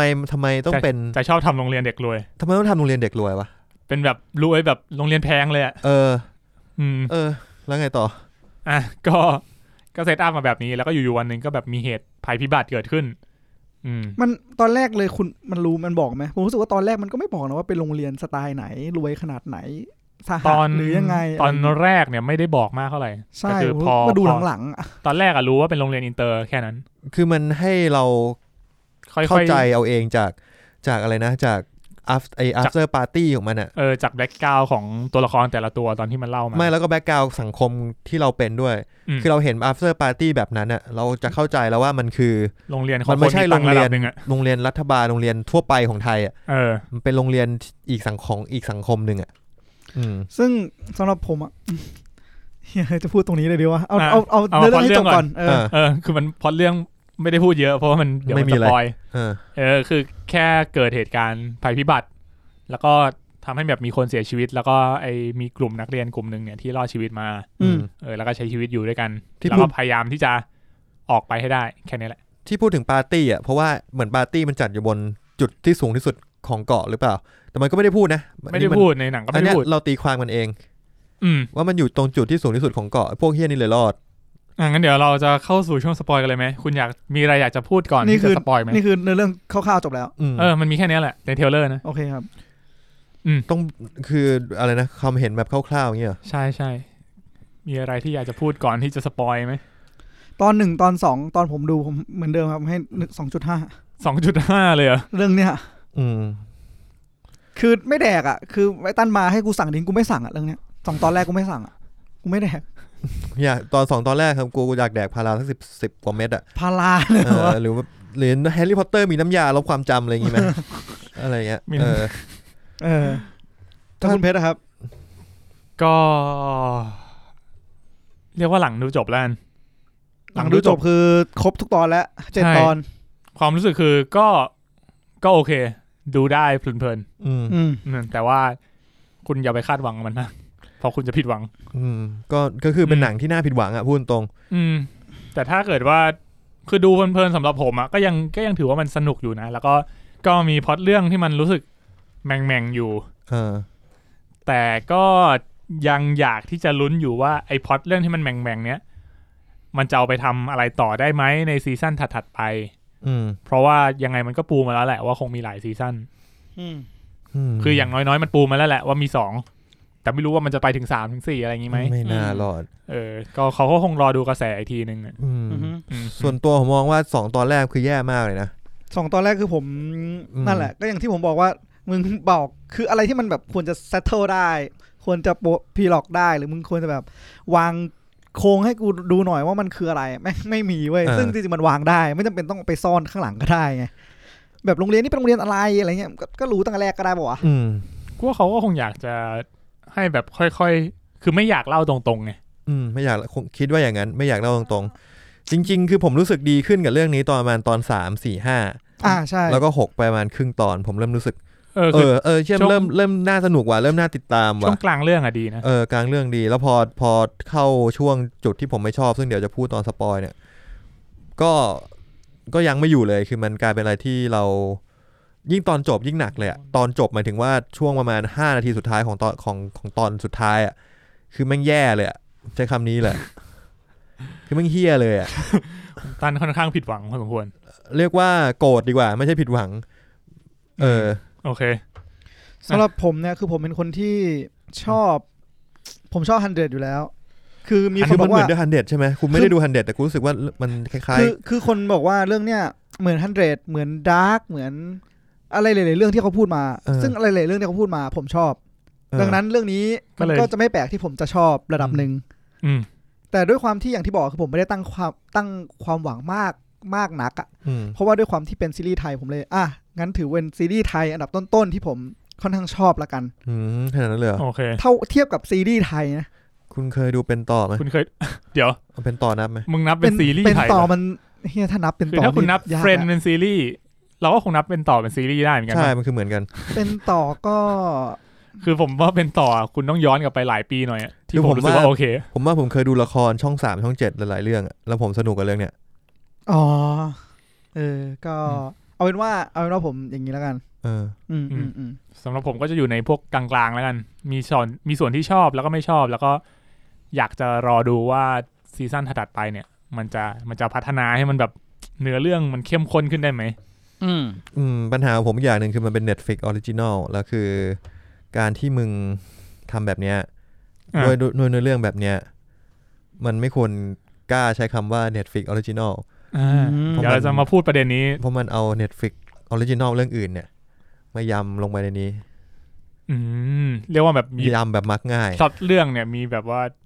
มันไปคล้ายกับเรื่องอื่นเหมือนเลยกว่าคำว่าคล้ายมันน้อยไปโอเค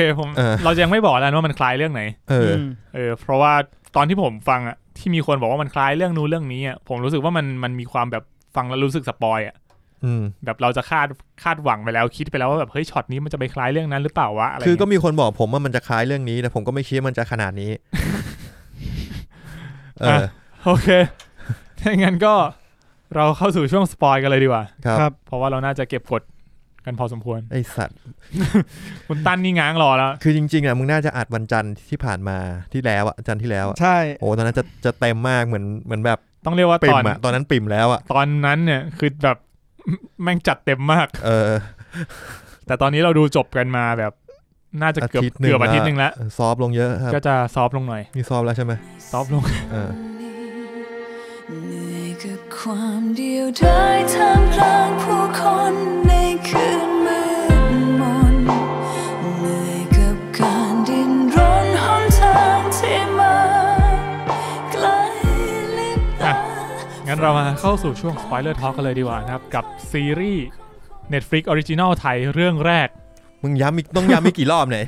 เดี๋ยวลืมไงเรามีก่อนอื่นเนี่ยเรามีสมาชิกมาเพิ่มนะครับใน Midnight Lounge ครับเพิ่งเข้าร้านมาเลยครับผมสวัสดีครับนิวครับผมครับผมสวัสดีครับสวัสดีครับคุณนิวนี่มาจากไหนนะครับแคสทูมาเดินมาห้องแคสทูเมื่อกี้ใช่เดี๋ยวมันก็ต้องไปอัดกันต่อเนี่ยมีอะไรกินบ้างครับที่นี่มีไม่มึงอะต้องเป็นคนสั่งไม่ใช่เหรอกูถามไงมีนี่ไงบาร์เทนเดอร์มีอะไรให้กินบ้างฮะโอ้โหไม่เคยมีเมนูมึงอยากแดกอะไรก็บอกมาบัดยำปลาดุกฟูยังมีเลยเป็นเครื่องดื่มหรือว่าเป็นอาหารนะได้หมดได้ทั้งหมดเลยครับอยากกินแต่ผัดกะเพราไม่ได้นะอะไรนะมิโดริซาวเวอร์ครับยากจังคุณช่วยอธิบายหน้าตามันหน่อยได้ไหมครับปกติเนี่ยผมจะสั่งดริงก์ตาม according to หนังหรือความรู้สึกจากหนังอันนี้ผมดูไป2ตอนมิโดริซาวเวอร์ก็ใช้ได้ทำไมฮะเพราะว่ามันดูน้ำมิโดริซาวเวอร์เนี่ยมันจะเป็นเหล้าเมลอนครับมันจะมีสีเขียวนำแล้วก็จะผสมไปด้วยน้ำเลมอนและน้ำมะนาวเลมอนกับน้ำมะนาวนี่ต่างกัน lime and lemon แล้วก็มันจะมีรสชาติหวานแล้วต้องมีจินซะด้วยโอ้โหจินนี่คือจินโทนิกจินนี่ครับถุยไม่ทันอ่ะเราเล่นอะไรเดี๋ยวนี้ไม่ทันอ่ะขอโทษไม่ทันอ่ะก็ใส่จินแล้วก็รสชาติมันก็จะไม่ค่อยเมาอ่ะรสชาติไม่เมาอ่ะแต่เมาว่าเมารสชาติดูแล้วมันยังไงก็น่าจะเมานี่ครับสูตรนะครับกูสามารถพูดถึงสูตรได้ไหมได้พูดไปเลยกูจะโดนใครโดนจับมึงอ๋อมิโดริครับใส่มิโดริ1ออนมิโดริคือเหี้ยอะไรวะเนี่ยมิโดริคือเป็นยี่ห้อเหล้าเมลอนมิโดริฮาซึเนะทุยนั่นดาราหนังโป๊นั่นมิโนริใช่นะมิโนริเสือแก้ได้อีกไม่ได้เลยกูสบายใจแล้วกูไม่ต้องตัดเพราะกูไม่ได้สวยอะไรจัดไปฮะใส่มิโดรินะครับใส่วอดก้าแล้วก็ใส่เลมอนจูซแล้วก็ใส่เฟรชไลม์จูซครับแล้วก็ใส่โซดาท็อปโซดาท็อปแค่นี้นะครับพอจะจินตนาการได้โซดาท็อปก็ไม่ยากผมก็แค่ไปท็อปก่อนแล้วผมก็หยิบโซดาอะไรมาก็ได้โซดาสิงห์นี่ไม่ได้นะต้องโซดาท็อปโซดาท็อปโซดากูเม่ก็ไม่ได้โซดาไปกูเม่ไม่ได้นะโอเคพอเถอะพามเนี่ยย้ายมาพามรายการอื่นนะฮะป่วยก็ป่วยสัตว์ไม่ดูแลคอตัวเองเลยคุณนิวเนี่ยดูไป2ตอนครับแต่จะมาคุยสปอยเลอร์ทอล์กแล้วมึงไม่ดูแล้วใช่ไหมเราไม่จำเป็นต้องดูอะไรแล้วไงคือไม่ดูต่อแล้วไม่ต้องเอาเนื้อหาอะไรแล้วคือคุณสปอยก็สปอยไปผมก็เข้าไปดูนมอย่างเดียวคุณชัดเจนมากเลยนะครับผมชัดเจนฮะครับก็จะบอกว่าถ้าจะดูนมเนี่ยฮะมันก็น่าจะมีแค่ประมาณ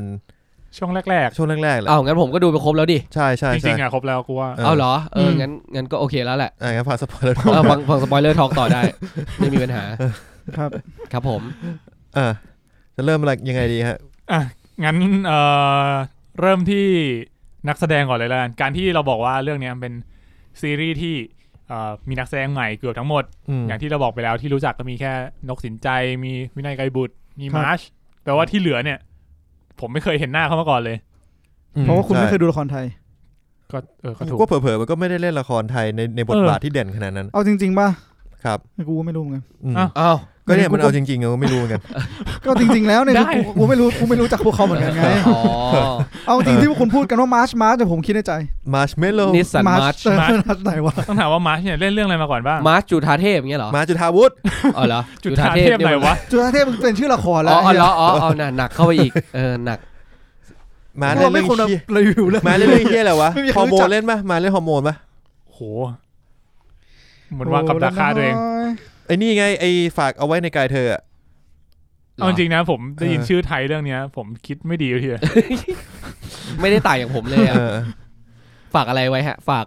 ของไว้ฝากเงินไว้อ๋อเล่นกับใบเฟิร์นอีกเรื่องนึงไอ้ก้านแก้วฝากไว้ในกายเธอใช่ครับฮอร์โมนด้วยหลงไฟด้วยครับหลงไฟหลงไฟคือต้องบอกฮอร์โมนผมก็ดูไม่จบ ฮอร์โมนผมไม่ได้ดูเหมือนกันฝากไว้ในกายเธอผมก็ไม่ได้ดูเหมือนกันไอ้นี่เราจัดรายการหนังได้ยังไงวะเฮ้ยเหมือนประจานตัวเองไม่ก็คือตอนที่มันแบบตอนนั้นมันคนดูกันทั้งเมืองอ่ะแล้วกูก็รู้สึกว่าแบบมันแมสแบบไม่อยากดูมันดังอ่ะเดี๋ยวค่อยดูนั่นแล้วก็เลยไม่ได้ดูเลยตอนนี้ก็ยังไม่ดูเนี่ยมันมีใน Netflix กันด้วยใช่มันหลุดไปแล้วก็ไม่แน่ใจฮอร์โมนเลยนะโอเคลองไปดูได้ก็คืออย่างน้อยเราเคยเห็นมาร์ชแล้วเราคิดว่ามันน่าจะเล่นหนังมามากพอที่เราจะคาดหวังในระดับนึงกับตัวเขาใช่ก็ในเรื่องนี้ก็รับบทเป็นอนันต์ปัญญาตะลึงอนันต์ครับตะลึงตึงอนันต์อันวาพาม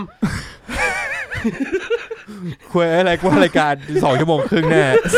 กุมหัวเลยนะว่ากูเปลี่ยนสั่งแล้วขอสั่งวอดก้าช็อตแล้วเอามากินเองเหรอเปล่าเอาไปให้ยี่นิวแดกๆหลับๆไปนั่นแหละก็คือมาร์ทตัวอนันต์เนี่ยมันน่าจะเป็นตัวละครที่เหมือนแบบพยายามเป็นผู้นำใช่ไม่ต้องฉีกรัฐธรรมนูญอะไรก็คือก็มาผู้นำนั่นไม่ใช่อนันต์นั่นอะไรครับนั่นมันปะ V4 Vendetta ประเทศไทยรวมเลือดเนื้อชาติไทยมึงไม่ควรจะเอาเพลงนี้มาเพลงชาติก็ไม่ดีขึ้นเลยซึ่งก็คิดว่าตัวละครของอนันต์เนี่ยมันปมมันฝืนไปนิดนึงปมมันฝืนนะฮะเราก็เลยคิดว่ามันแบ็คกราวด์มันอะแบ็คกราวด์ที่มันพยายามจะเล่าเหลือเกินพยายามเล่าว่าตอนแรกโดนกดดันอย่างนั้นอย่างนี้แฟลชแบ็กไปตอนที่เขาอยู่ในวงดนตรีเป็นวิทยากรแล้วก็เหมือนกับว่าวิทยากรก็คือคนถือไม้บาตองตีไม้กายสิทธิ์ทุกอย่างให้พอตเตอร์วะเนี่ยคนนำวงคือคนนำวงก็จะมีปมว่าแบบพ่อโดนกดดันพ่อนี่เอานี่มาเลยเล่นมาเลยนะสลันยูวงกระจ่างใช่เดี๋ยวกูอะไรนะไอ้เหี้ยคนนำวงเนี่ยคนนำวงเด็กเป็นกันเองได้ด้วยเหรอมันไม่ใช่เป็นผู้ฝึกซ้อมเหรอก็น่าจะได้นะมันคือผู้ฝึกซ้อมวิทยากรคือคนที่คอยกำกับจังหวะและซึ่งส่วนใหญ่จะเป็นผู้ฝึกซ้อมส่วนใหญ่จะเป็นผู้ฝึกซ้อมแต่ถามว่าเด็กที่เรียนดุริยางคศิลป์เนี่ยมีสาขานี้ไหมก็มีคนที่เรียนเอกนี้เพราะนั้นเขาก็ต้องไปทำการคอนดักวงต่างๆเพื่อเก็บเลเวลต่างๆไม่งั้นมึงอยู่ดีๆเขาจะกลับมากูอายุ70แล้วกูสามารถคอนดักได้ทุกวงบนโลกก็ไม่ใช่ไงถูกป่ะเขาก็ต้องมีเก็บประสบการณ์กับวง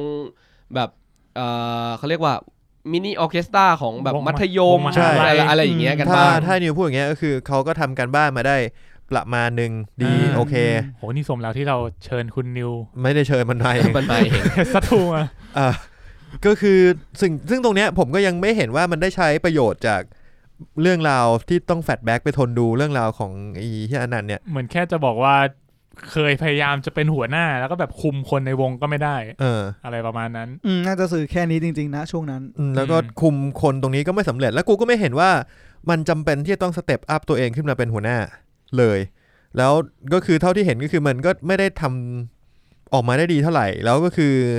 ไอ้พวกเด็กพวกเนี้ยมึงใช้การโหวตกันหรือยังไงว่าถึงให้ไอ้นี่เป็นหรือยังไงคือเราไม่รู้เลยเรามันโผล่มามันก็25 วันผ่านไปกูว่ามันไม่ได้โหวตกันเว้ยกูว่ามันคือตั้งตัวขึ้นมาเลยว่าแบบกูเป็นผู้นำด้วยความที่เด็กทุกคนกูคิดเหมือนเพชรนะคือแค่คนหนึ่งยืนแล้วพูดทุกคนก็จะสนใจมึงละกันนั่นแหละไม่ใช่ไม่มีมึงละกันด้วยสมมตินั่งคุยอยู่ดีมึงผลมาเฮ้ยมึงเนี่ยหรือว่าออกไปอัดข้างบนดีกว่าทุกคนก็โอเคข้างบนแล้วหลังจากนั้นมึงก็ด้วยความเป็นผู้นำมาเรื่อยๆด้วยความที่ปมมันถ้าจากที่ดูนะคือเหมือนกับว่าก็โดนแบบครอบครัวกดดันมาพ่อกดดันมาว่าแบบเป็นวิทยากรเป็นผู้นำต้องดูแลให้ได้แล้วแต่ว่ามันก็ไม่เคยทำได้ดีจริงๆสักทีก็เลยมันแบบก็เป็นปมนึงที่มันเล่าในตัวอนันต์ซึ่งนั่นแหละอย่างที่เคยคุยตั้งแต่แรกก็เหมือนที่ตั้นพูดเหมือนกันก็คือกูไม่รู้ไม่รู้ว่าต้องมาเดาเองว่าสรุปมึงมายังไงวะเข้าใจป่ะมันเล่าแบบแอโร่ไงมันก็อย่างที่บอกว่าอะไรอย่างเงี้ยคือมึงบิ้วมาให้กูได้ปะวะอะไรหลายอย่างมันบิ้วให้กูก็ได้ไงกูไม่ต้องไปรู้ในอนาคตก็ได้ปะวะไม่หรือมันใช้แค่คำพูดง่ายๆเช่นแบบว่าเนี่ยตั้งแต่โหวตแต่งตั้งอนันต์เป็นหัวหน้านะมันก็ไม่เคยทำอะไรให้ดีขึ้นเลยหรือว่ามันใช้คำพูดว่าดูกระจอกที่ไหนหรืออะไรอย่างนั้นอะไรแบบนั้นมึงเข้าใจปะใช่ก็คือในความหมายของเราคือแบบมันไม่มีอะไรที่แบบคือตอน1มันควรจะเป็นตอนที่แบบว่าปูพื้นฐานกูให้แน่นอาจจะไม่ได้เราเรียนให้2 ตอนกูโอเคยี่นี่มึง2 ตอนแรกกับดูจนจบแล้วกูสิ่งที่กูได้คืออะไรได้ของปลอมใช่ไหมของปลอมของปลอมหมายถึง หมายถึงว่าความเป็นผู้นำของอนันต์เนี่ยของบอมใช่โอ้ยนี่เรียกว่าปลาไหลใส่สเก็ตแล้วมันก็รู้สึกว่ามันอะไรนะมันพยายามเอาหน้าเอาตาอนันต์อ่ะทั้งที่แล้วก็ตัวละครอื่นๆในเรื่องอ่ะมันก็ดูแบบดูแปลกมากเลยเช่นไอฉากที่มันไปเอาเรือลงมานึกออกปะที่คลามบอกว่าเนี่ยต้องใช้ลอกในการเอาเรือลงมาอะไรเงี้ยแล้วมันบอกโหคามแล้วไอคนรอบๆข้ามบอกโหคามมึงเก่งจังเลยแล้วคนก็หันมาเฮโลคามกันอย่างเงี้ยมึงนึกออกปะว่ามันประชดมันดูไม่ธรรมชาติมันไม่ใช่อ่ะมันไม่ใช่ประชดเว้ยมันคือมันชมจริงๆเว้ยมันชมจริงๆเว้ยแต่คือทีนี้คือการแสดงของทั้งหมดไม่ทำให้มึงเชื่อได้มันแข็งอะว่ากู appreciate สิ่งที่มึงทำจริงแต่เราก็คือในชีวิตจริงมึงทำกันอย่างนั้นเหรอต่อให้มึงเป็นเด็กม.6 แล้วอยู่เพื่อนมึงบอกว่าไอ้เหี้ยเดี๋ยวกูปีนขึ้นไปเอาเองหรือกูทาสีตรงเนี้ยกูทำเสร็จแล้วเวลากีฬาสีเงี้ยมึงบอกโหเหี้ยไอ้เพชรมึงโคตรเก่งเลยเพื่อน10คนมายืนปรบมือให้มึงข้างล่างไม่มีถ้าเป็นกูว่าในสังคมกูเคยเจอคร่าวๆนะม.ต้นจริงเหรอนี่มันเรียนจบแล้วกำลังจะเข้ามหาลัยโอเค นั่นแหละแต่แค่มาถึงว่ามันพอมีบ้างแต่ว่ามันก็จะเริ่มต้นคล้ายๆกันคือพวกผู้หญิงบางคนมันจะมีความแบบไม่ในแก๊งผู้ชายหมดเลยจำไม่ได้เหรอตอนผู้หญิงพูดไม่ใช่เหรอว่ามีผู้หญิงเป็นคนเปิดไอ้นี่น่าจะเป็นตอนที่มันจะเอาเรือลงมาแล้วก็คือแบบผู้หญิงเป็นคนพูดผู้หญิงเป็นคนเปิดว่าคามก็เท่เหมือนกันเนาะอะไรเงี้ยแล้วคนอื่นค่อยไฮตามซึ่งมันก็ดูเป็นไปได้ตรงนี้นิดเดียวก็คือพอมันเริ่มด้วยผู้หญิงอ่ะคือเอาจริงผู้ชายอ่ะถ้าผู้ชายจะไม่รู้สึกว่ายัดเท่แม่งเท่เว้ยแต่ควีนในใจแต่ผู้ชายจะไม่พูดแต่สิ่งที่แสดงออกไปคือโหยัดแม่พ่องตายคิดยังไงวะสัตว์จัดเต็มขนาดนี้เลยทีเดียวแล้วเราก็จะไปคุยกันดีๆตอนแดกเหล้าวันนั้นมึงเห็นมาว่าเยี่ยคามแม่งไม่คามอ่ะเฮียแม่มานี่มาใช่ยี่ชนเราจะไม่มีแบบยืนล้อมมือตบวงในแง่แบบ bravo man คือทำอย่างนี้กูยังดูดีกว่าที่ตัวละครรีแอคในรายการอ่ะกูว่าดูในประชดสัตว์มึงยืนล้อมวงกันแล้วตบมือบอกโหเก่งจังเลยอ่ะโหคิดได้ยังไงแบบไรวะนี่พวกมึงไม่เรียนม.ปลายมาเหรอวะคือตั้งกูว่าเริ่มขัดใจนะตรงนั้นแล้วแบบโหใช่เหรอวะแต่มันอาจจะมีบางสังคมก็ได้มั้งแต่ไม่ใช่สังคมกูไม่ใช่สังคมที่กูอยู่เหมือนกันกูอยู่เราอาจจะอยู่คนละชายแดนเขานี่แหละมันเริ่มขัดใจประมาณตั้งแต่ตรงเนี้ยแล้วก็พูดถึงนิดนึงเรายังคาแรคเตอร์อยู่ใช่ไหมอยู่ที่คาแรคเตอร์ก่อนคาแรคเตอร์อยู่ให้มาฝั่งตัวดีไอ้ยี่นี่คือมึงเริ่มทศกัณฐ์เงี้ยก็เราพูดถึงครามแล้วก็มาครามก่อนเลยไหมงั้นไหนๆก็พูดถึงครามแล้วก็คือครามเนี่ยเป็นเด็กคนเดียวที่น่าจะเป็นโลคอลเขาพูดเลยว่าเป็นโลคอลคนเดียวที่ไม่ใช่ลูกคนรวยแปลว่าเขาจนไหมจนเด็ดใช่ดูแล้วจนแหละเป็นลูกชาวเลอ่ะแล้วก็บิวคาแรคเตอร์มาหลังจากรู้ประโยคเนี้ยมันก็บิวคาแรคเตอร์เลยว่าคามอ่ะแต่งตัวชุดเก่าๆแล้วทุกคนเนี่ยจะแต่งชุดแบบใส่สูทของโรงเรียนคือในเรื่องเนี่ยทุกคนแบบใส่แบรนด์เนมกันทุกคนอ่ะใช่ยกเว้นครามที่เป็นเสื้อเหมือนแม่งไม่ได้ซักอ่ะกูไม่เข้าใจกันเสื้อชาวเลกูถามจริงว่าโรงเรียนแบบเนี้ยไม่คัดเด็กอ่ะไม่แต่เขาอาจจะมีอาจจะเป็นโควต้าแบบ localize ไงโควต้าแบบไอ้เนี่ยโควต้าพื้นที่โควต้าเด็กท้องถิ่นอ่ะโรงเรียนรัฐบาลในกรุงเทพก็มีนะโควต้าแบบจับเข้าใจแต่ว่านี่มันโรงเรียนอินเตอร์คือบางกฎหมายหรือบางอะไรสักอย่างอาจจะมีความ something ไอ้ที่ไม่รู้คือกูว่าอันนี้มันเป็นการแกล้งเด็กนะสำหรับกูนะกูมองกันนะมันดูแบบเหมือนจะกลายเป็นเข้าไปแล้วกลายเป็นเด็กที่ไม่ได้อยู่ในสังคมที่ถูกต้องสังคมเดียวกันกูรู้สึกมันไม่เมคเซนส์ตั้งแต่มีโรงเรียนเฮี้ยนี้แล้วแหละใช่ มึงอย่าคิดอย่างนั้นดินั่นด้วยคือแต่มันแปลกจริงนะคือถ้าเหมือนลูกพี่โตซิลิฟูอ่ะเหมือนพี่โตซิลิฟูที่สัมภาษณ์ปาเต็ดไปเรียนที่ฮิมาลัยอ่ะเป็นโรงเรียนอินเตอร์แล้วก็ไปส่งไปเรียนที่ภูเขาฮิมาลัยอ่ะฮิมาลัยเลยเหรอฮิมาลัยเลยฮิมาลัยเลยอันเนี้ยยังโอเคนะเพราะเรารู้สึกว่าเราต้องการเหมือนมันเป็นโรงเรียนแอบดัดนิสัยเด็กนิดนึงแต่นี่คือโรงเรียนของลูกเด็กสปอยเด็กรวยเด็กสปอยที่มาอยู่บนเกาะที่ไม่เกาะทั้งเกาะไม่มีเหี้ยอะไรเลยนึกออกป่ะโรงเรียนนี้ไม่ควรมีตัวตนแต่ว่าคือการที่ทั้งเกาะไม่มีอะไรเลยก็จริงแต่ว่าตัวโรงเรียนอาจจะโปรไวด์ความสะดวกสบายให้พอแล้วเราว่าเป็นโรงเรียนที่มีพารากอนอยู่ในนั้นซึ่งก็ไม่ได้มีแบบซึ่งก็ไม่มีมึงก็เห็นไหมว่ามันอย่างมากก็ห้องสมุดไม่ได้เลยเหมือนมันมีแต่ห้องสมุดกับห้องน้ำพยาบาลห้องสมุดก็ดูไม่ค่อยเป็นไรด้วยหนังสือเนี้ยบทุกเล่มกริบเลยไหนๆก็ไหนแล้วครับไหนๆก็พูดถึงตรงนี้แล้วนี่ก็เป็นอีกจุดหนึ่งของผมคือตอนแรกที่ผมดูอ่ะผมเลือกไม่ถูกเลยว่าผมจะตั้งสติตัวเองกับโลกที่เขาจะตั้งให้ผมแบบไหนอ่ะ เข้าใจใช่ป่ะมึงจะคือเราเคยอ่านการ์ตูนญี่ปุ่นเคยดูหนังเคยอะไรหลายอย่างใช่ป่ะซึ่งบางทีพอมันเป็น Netflix Original ไทยอ่ะมันทำให้ผมรู้สึกว่าไอ้เชี่ยตอนนี้กูอยู่ตรงไหนของโลกวะมึงตั้งใจจะเป็นไทยหรือเปล่าคือมึงหรือมึงจะเอาวัฒนธรรมอย่างที่บอกว่าเฮ้ยมันมีปาร์ตี้ใช่ไหมพอมีปาร์ตี้เสร็จปุ๊บกูมันเป็นวัฒนธรรมฝรั่งหรือเปล่าวะหรือมันตั้งใจจะเป็นวัฒนธรรมไทยที่ไฮโซเชี่ยหรือมึงอยู่ตรงไหนของโลกวะเพราะว่าณตอนนั้นอ่ะมันก็ไม่ได้บอกผมเท่าไหร่ว่าเชี่ยพวกนี้คือลูกคนรวยจริงๆก็เราไม่ได้รู้ว่าทุกคนเป็นลูกคนรวยเราแค่แอสซูมว่าทุกคนเป็นลูกคนรวยมันมาแอสซูมได้ตอนหลังเลยที่มันเอาเสื้อแบรนด์เนมมาตัดกันตอนนั้นน่าจะเป็นตอนที่แบบชัดเจนบอกชัดเจนแล้วว่าทุกคนมีเสื้อแบรนด์เนมซึ่งนั่นแหละก็เลยรู้สึกว่ามันมีประโยชน์อะไรในการที่มาบอกทีหลังวะคือแล้วมันก็ทำให้ตอนนั้นผมงงในจักรวาลนี้ว่าไอ้เชี่ยตอนนี้กูอยู่ตรงไหนวะอะไรคือคำว่าธรรมชาติคืออะไรคำว่าปกติอะไรพอมันไม่ได้ตั้งโลกให้เราแล้วอ่ะมันทำให้เราแยกแยะไม่ออกว่าอะไรคือคำว่าปกติและอะไรคือคำว่าไม่ปกติผมเดาว่าเขาต้องการให้คนที่อยู่ในสังคมปกติอินไปกับตัวครามว่าถ้าเรามาอยู่กับพวกเนี้ยเราจะรู้สึกยังไงแต่ปรากฏว่ามันไม่ได้ทำให้เรารู้สึกไปในทางนั้นสักเท่าไหร่ทำให้เรางงเขาต้องการให้ครามเป็นสายตาของคนปกติที่อยู่ในสังคมตรงนั้นซึ่งครามเนี่ยมันกลับมาที่ครามนะครามเนี่ยมันไม่ได้ถูกเซตอัพมาในความปกติคือตัวครามเองก็มีแบ็คกราวด์ที่มันไม่ปกติแล้วก็เป็นความลับอยู่เยอะพอสมควรใช่ครามเนี่ยคือจริงๆคือพล็อตเรื่องของหนังเลยซึ่งปรากฏว่าหนังไม่ได้พาเราไปรู้จักครามซะเท่าไหร่เลยมันแบบปูมาไม่แน่นพอทั้งที่แบบเหมือนแบบว่ากว่ามันจะเริ่ม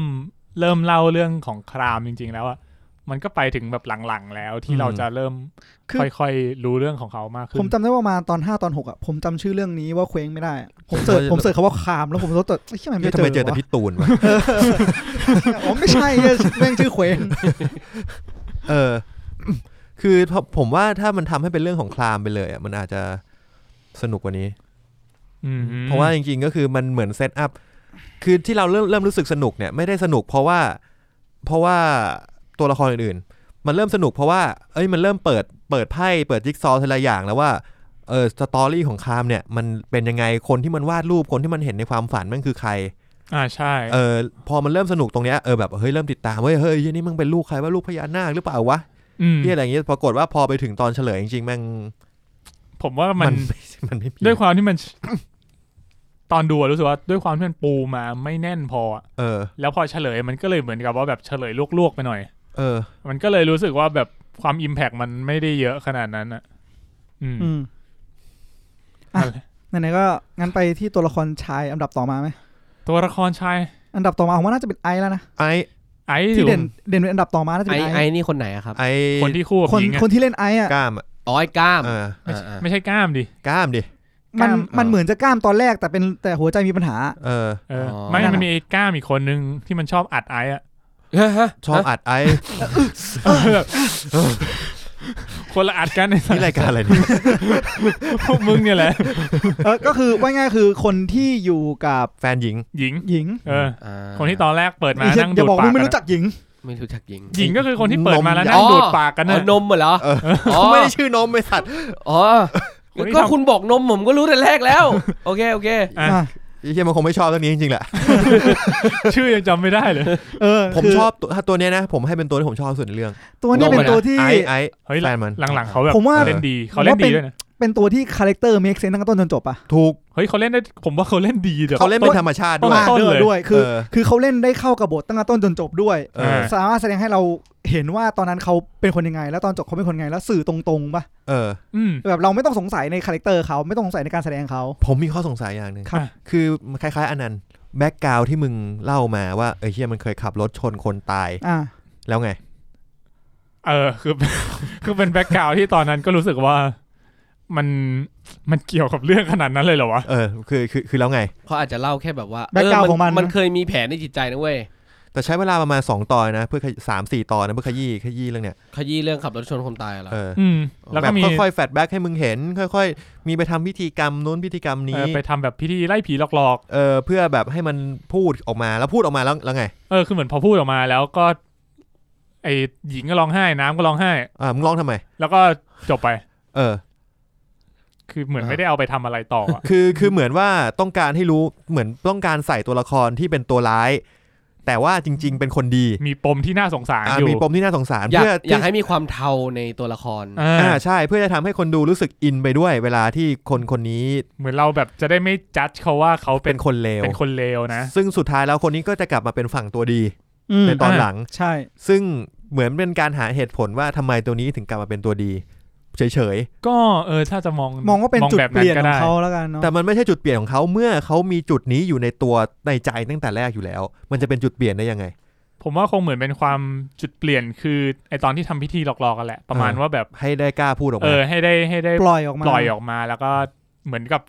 ได้เริ่มยอมรับในอดีตของตัวเองอีกครั้งแล้วเหมือนเพื่อนก็เริ่ม accept ว่าทำไมถึงเป็นคนไม่ดีใช่เพื่อนก็เลยเริ่มเข้าใจขึ้นว่าเฮ้ยที่จริงมันก็เคยเป็นคนธรรมดาที่ทำผิดพลาดเพราะก่อนนี้มันก็ทุกคนหนีหมายถึงคนนี้มันจะหนีทุกอย่างทุกปัญหาวิ่งเข้าหายาแบบใช้ยากินเหล้าอะไรเงี้ยแต่ก็อย่างที่เพื่อทำให้เห็นว่าที่ต้องใช้ยากินเหล้าเพื่อเยียวยาจิตใจเนี่ยเพราะอะไรเพราะแบบเพราะว่าทุกอย่างพอมันเริ่มหนักขึ้นนะเพราะมันพูดไม่ได้ป่ะมันบอกใครไม่ได้ไม่เคยเปิดเผยเรื่องนี้มันแอคเป็นคนดีมาตลอดอะไรเงี้ยไม่ใช่แอคเป็นคนดีดิแอคเป็นคนคูลแอคเป็นคนคูลตลอดก็คือสุดท้ายแล้วเรื่องของไอซ์เนี่ยก็คือเพื่อที่จะทำให้เพื่อนรู้สึกดีกับไอซ์มากขึ้นเพื่อที่จะได้เอาไอซ์มาเป็นฝั่งตัวดีได้อย่างแบบสบายใจไม่ตะขิดตะขวงใจว่าทำไมอยู่ๆมันถึงกลายเป็นคนดีคิดว่าทั้งที่จริงๆมันก็เปิดมาแล้วตั้งแต่ตอนที่ไอซ์ทำอะไรไม่ได้ผมว่าไอ้ประเด็นนี้น่าสนใจอีกที่มันเป็นโรคหัวใจใช่ไหมแล้วทำบายพาสหรืออะไรสักอย่างใส่เครื่องกระตุ้นหัวใจเหมือนไอรอนแมนเลยจะว่างั้นก็ได้แล้วทีนี้ก็คือทำอะไรไม่ได้ช่วยผู้ชายไม่ได้ก็เลยมาช่วยผู้หญิงเย็บผ้าผมว่าจุดนั้นไม่เป็นจุดที่ดีแล้วนะผมว่าเป็นปมที่ดีของไอซ์เลยนะที่แบบว่าเราเห็นเพื่อนแบบค่อยๆเพื่อนกำลังทำงานอยู่แต่เราช่วยไม่ได้จริงๆเราก็เริ่มมา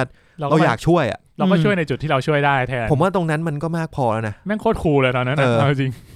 แล้วเพื่อนก็แบบเพื่อนผู้หญิงก็แบบว่าเปิดใจยอมรับว่าเฮ้ยจริงๆมันก็เป็นคนที่อยากช่วยเพื่อนเหมือนกันใช่จริงๆมันก็เล่นแค่จุดนั้นก็มากพอแล้วอีกอย่างหนึ่งคือไอซ์ก็ไม่ได้เป็นตัวละครที่มีความสำคัญต่อเส้นเรื่องเท่าไหร่ถ้านับแค่ซีซั่น 1นะก็ตอนนี้ยังไม่มีอะไรมากเท่าไหร่แต่ดูแล้วก็ถ้ามีซีซั่น 2นะอันนี้น่าจะบทเด่นพูดยากเพราะว่าคนน่าชอบตัวนี้เยอะเว้ยคือผมว่าเขาคือ100อ่ะมันเคย1ซีซั่นเลยนะคือก็สมมุติว่ามึงย้ายไปตรงนู้นอะแล้วซีซั่นนี้กูไม่กลับมาพูดถึงตรงนี้เลยก็ได้อะใช่ก็เป็นไปได้ก็ไม่กูไปแล้วไอ้งานซีซั่น3มันก็ได้แล้วกลับมาแล้วก็มาเจอนะโหแต่เรื่องนั้นเขาไม่แต่ว่าเรื่องนี้เขาไม่ได้ลองเรื่องนั้นโดยตรงเว้ยเขาลองอีกเรื่องนึงก็ผมว่าถ้าให้นับว่าตัวไหนเล่นดีที่สุดในเรื่องนะก็คือคนนี้ไอผมไม่รู้ว่าเขาเล่นอะไรเป็นใครมาก่อนนะแต่ว่าคนนี้คือคนที่เล่นดีที่สุดไอนี่คือคนไหนนะฮะคนที่ดูดปลากับนมอ่ะนมไม่ไอคือผู้ชายที่เป็นแฟนของนมโอเคมึงจะเรียกว่านมก็เกรงใจเขาหน่อยหัวนมเขาชื่อหญิงผัวหญิงผัวจะว่าอย่างนั้นก็ได้งั้นเรามาต่อที่หญิงไอ้เหี้ยมันประเด็นมันรายการกูมันจำกัดคนดูเพิ่มขึ้นเรื่อยๆมันเถื่อนขึ้นเรื่อยๆวะเอางี้ไปที่นี่ก่อนไหมตัวละครชายสั้นๆอีกนิดนึงโจอี้ไหมโจอี้ตัวละครชายสั้นๆเพราะสั้นคือแม่งสั้นแบบแม่งสั้นคือแม่งอยู่ตอนแรกกับตอนสุดท้ายเว้ยซึ่งมึงโดนเผาไปแล้วป่ะวะมันไม่ใช่อย่างนั้นมีนเอาแล้วไงมันเป็นประเด็นที่ทำให้มึงต้องติดตามต่อกันถ้าพูดถึงตอนสุดท้ายนะตอนสุดท้ายหมายถึง EP ว่ามึงฟื้นมาจากกองไฟได้ไงมึงเป็นฟีนิกซ์ใช่ไหมไม่ใช่อย่างนั้นว่ามันไม่ใช่เลยงั้นตอนแรกคือโจอี้เนี่ยเป็นคนที่ดูเหมือนจะเป็นคนที่เพื่อนเนี่ยยอมรับที่สุดแหละซึ่งประมาณว่าพูดแบบกลางๆเขาดูคอมโพไมซ์เป็นเข้าได้กับทุกคนแล้วเหมือนแบบเขาพูดเป็นเหมือนเขาเลือกคนที่จะพูดได้ถูกเลยนะอย่างเขาไปบอกอลิสาในเรื่องที่อลิสาควรรู้ใช่มาคุยกับครามในจังหวะที่เล่นว่าอยากแต่งงานกับใครอยากซึมใครอยากฆ่าใครใช่ไหมผมว่าเป็นคาแรคเตอร์ของคนที่เป็นผู้นำมากๆเลยซึ่งผมมีปัญหาโจอี้อย่างหนึ่งยังไงฮะคือตัวนี้เป็นตัวที่ผมมีปัญหาเยอะสุดเลยแล้วผมแอบดีใจที่มันตายนะตอนแรกคือผมว่านี่เป็นตัวที่เล่นได้แข็งที่สุดคนหนึ่งเลยผมว่าเขาเล่นแปลกมากจริงเล่นแปลกมากทั้งวิธีพูดบทพูดจังหวะที่เนี่ยอย่างที่มีนบอกอยู่ๆก็เล่นแมรี่คิวใช่ไหมด้วยคำว่าอะไรนะด้วยคำพูดตรงนั้นที่มันชวนคามคุยเรื่องเนี้ย มันแปลกมากมันดูออกเวิร์ดมากมันดูแบบมันไม่ใช่เรื่องที่มึงมาต้องมาคุยกันคือเป็นถ้ามึงเป็นคาแรคเตอร์อยู่ฝั่งพระเอกอ่ะไอ้เหี้ยประโยคนี้โผล่มาตอนเนี้ยแม่งดูไม่เมคเซนส์เลยเว้ยใช่แต่ถ้ามึงเป็นตัวโกงว่าแม่งเมคเซนส์อยู่คือถ้าคำนี้เป็นออกมาจากปากไอ้ผมจะไม่ติดเฮ้ยมันเหมือนมึงอยากซึมใครวะคือเหมือนภาพลักษณ์มันปูมาให้เป็นโอเคไอเรื่องนั้นน่ะจริงๆผมมีปัญหากับเรื่องวิธีการพูดกับคำพูดมันมากกว่าจังหวะเนี่ยมันเป็นเรื่องของผู้กำกับแล้วหรือคนเขียนบทแล้วซึ่งคนเขียนบทเนี่ยสกรีนเพลย์เนี่ยผมว่าไม่รู้มันเอาภาษาอังกฤษมาแปลไทยหรือเปล่านะมันเลยรู้สึกแปลกบางทีไม่เป็นไรมันก็บางทีการบอกว่าไม่โอเคมันก็โอเคนะมึงจริงประโยคนี้กูไม่อะไรนะนี่เป็นคำพูดของน้ำเพราะประโยคนี้ตอนกูฟังกูไม่รู้สึกอะไรเลยนะตอนแรกกูเหมือนจะไม่ตอนแรกกูแค่งงๆเว้ยแบบจริงๆก็เมคเซนส์ว่ะเชี่ยมึงเป็นญาติกาสโนวาป่ะวะกูสงสัยอย่างนึงมึงว่าการตายของโจอี้เมคเซนส์ไหมการตายของโจอี้ก็ตกลงมาที่โครงแทงตายก็เมคเซนส์นะก็เมคเซนส์ใช่ไหมโอเคคุณว่าเมคเซนส์ไหมเหมือนว่าแค่อยากแต่งให้ตัวนี้ตายเฉยอะก็เลยหาวิธีตายให้มันแต่มันก็ตายได้จริงเอาใหม่ต้องถามว่าก็ตายได้จริงต้องถามใหม่ว่าเซตคาแรคเตอร์โจอี้มาแบบที่จะปีนขึ้นไปไหมก่อนดีกว่าน่าสนใจเพราะเขาดูเป็นคนฉลาดเขาดูเป็นคนที่รู้ว่าอะไรควรอะไรไม่ควรแต่มึงเสือกปีนไปตายทั้งที่รู้คือตอนที่มันปีนผมคิดในใจแล้วว่าไอ้เหี้ยจริงๆแล้วการที่มึงมาอยู่ในโลกที่ไม่มีหมอเนี่ยการทำอะไรเสี่ยงอันตรายนิดเดียวเนี่ยมันเสี่ยงมากแม่งโง่มากเว้ยใช่มันโง่มากก็จริงมันดูเป็นคนที่น่าจะมีความคิดกว่านั้นแล้วคือมันควรจะตายตั้งแต่3 วันแรกไม่ใช่25 วันมันควรจะตายมากกว่านี้แล้วโจอี้คือไอคนที่บอกว่าตายตอนแรกเราถนัดใช้กำลังว่าคนที่ประเทศไทยแม่งร้อนมากแต่ใส่หมวกถักไหมพรมเดินตลอดเวลาแล้วตอนจบกูนึกว่าแม่งหัวร้านต่อถอดหมวกมาที่มึงก็ดูดีนะมึงใส่ทำไมกูควรจะใส่เนี่ยจริงๆคีเมียหรือเปล่าดูคีเมียมันก็ต้องเพื่อนกูเกิดปมเลยเนี่ยคือกูแค่ไม่เข้าใจว่ามึงใส่หมวกเหมือนผมทำไมก็อาจจะเป็นสไตล์ของเขาwhat's up man come what's up ใช่โอเคงั้นโอเคโจอี้ไง you know เป็นโจอี้บอยจบที่โจอี้ไปก็จะมีตัวละครชายลองๆเช่นแจ็คแฟนฉันกิจแล้วก็จะมีไอ้2 คนที่มันออกไปตามหาลิสาคนนั้นชื่อกันกับนัท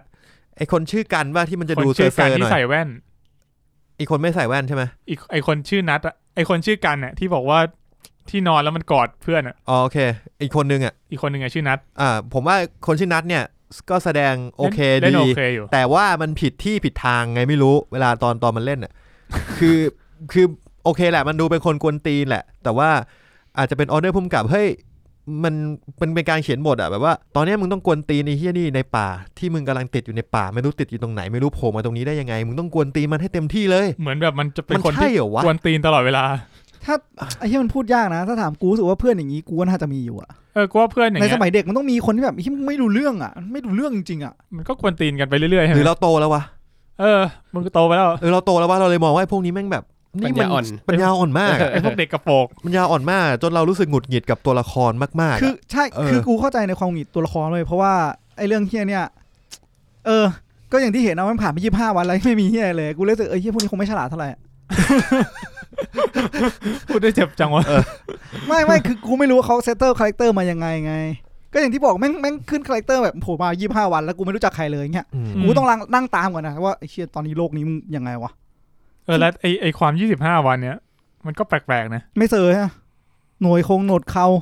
คืออันเนี้ยกู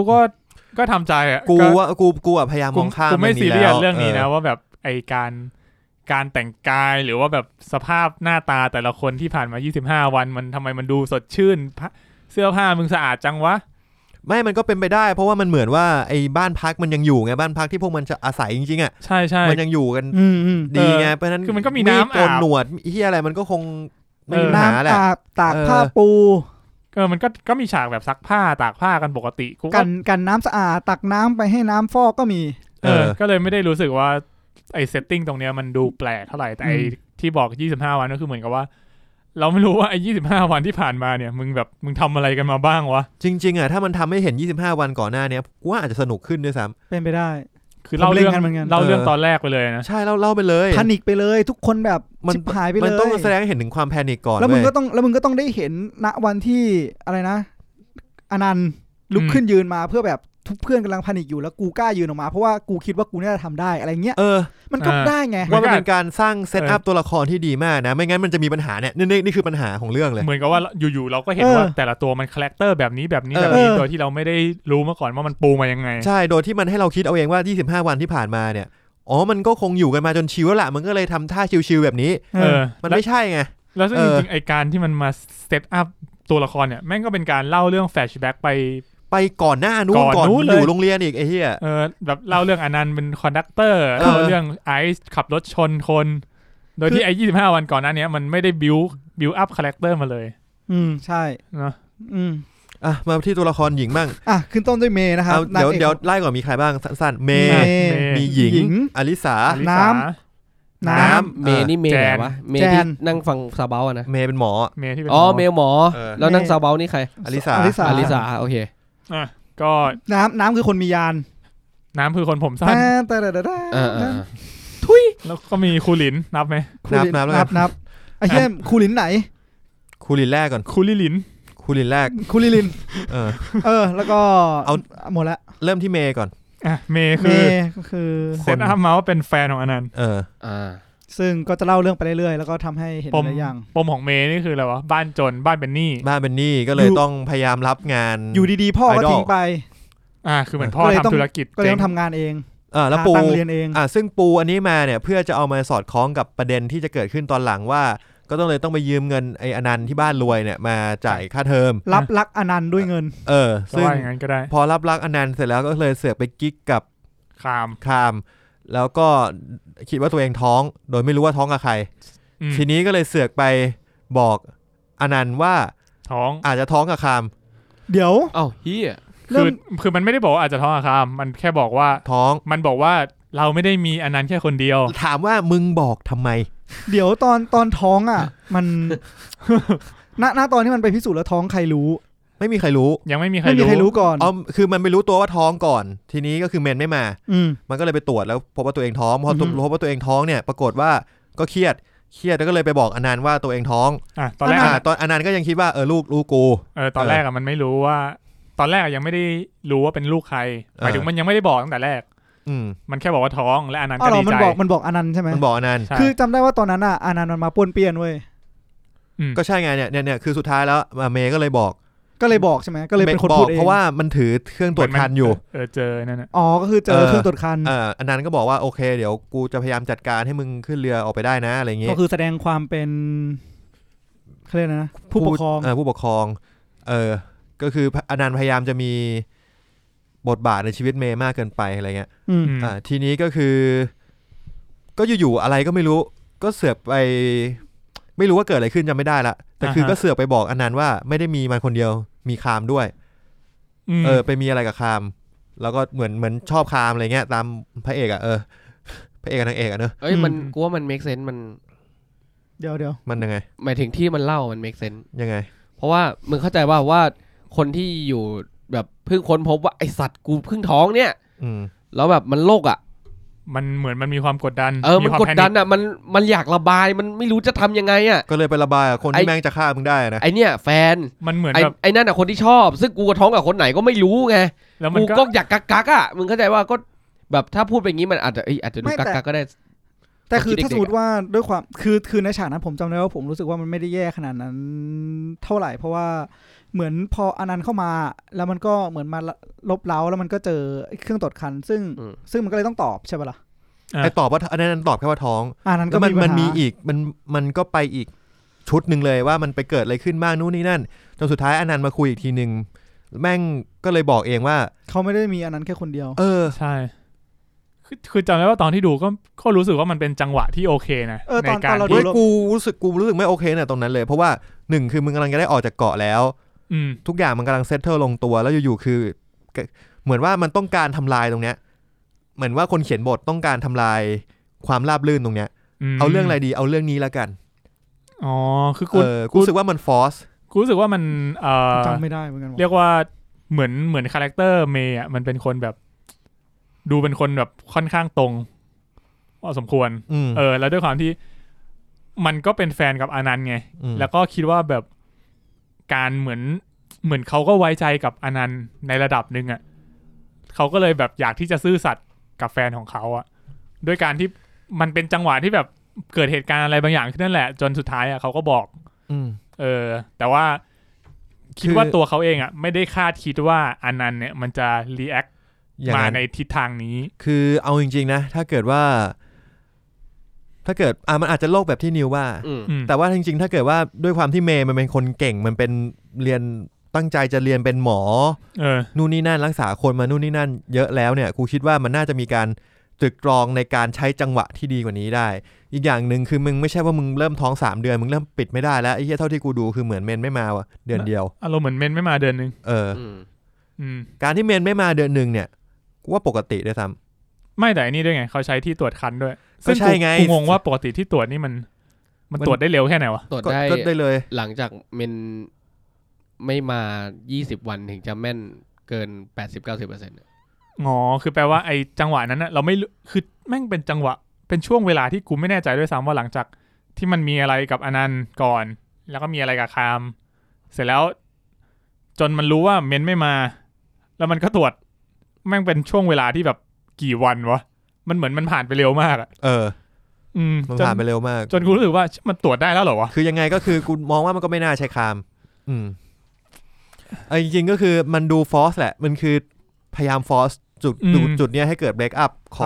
ของการปะทุของเรื่องนี้เลยว่า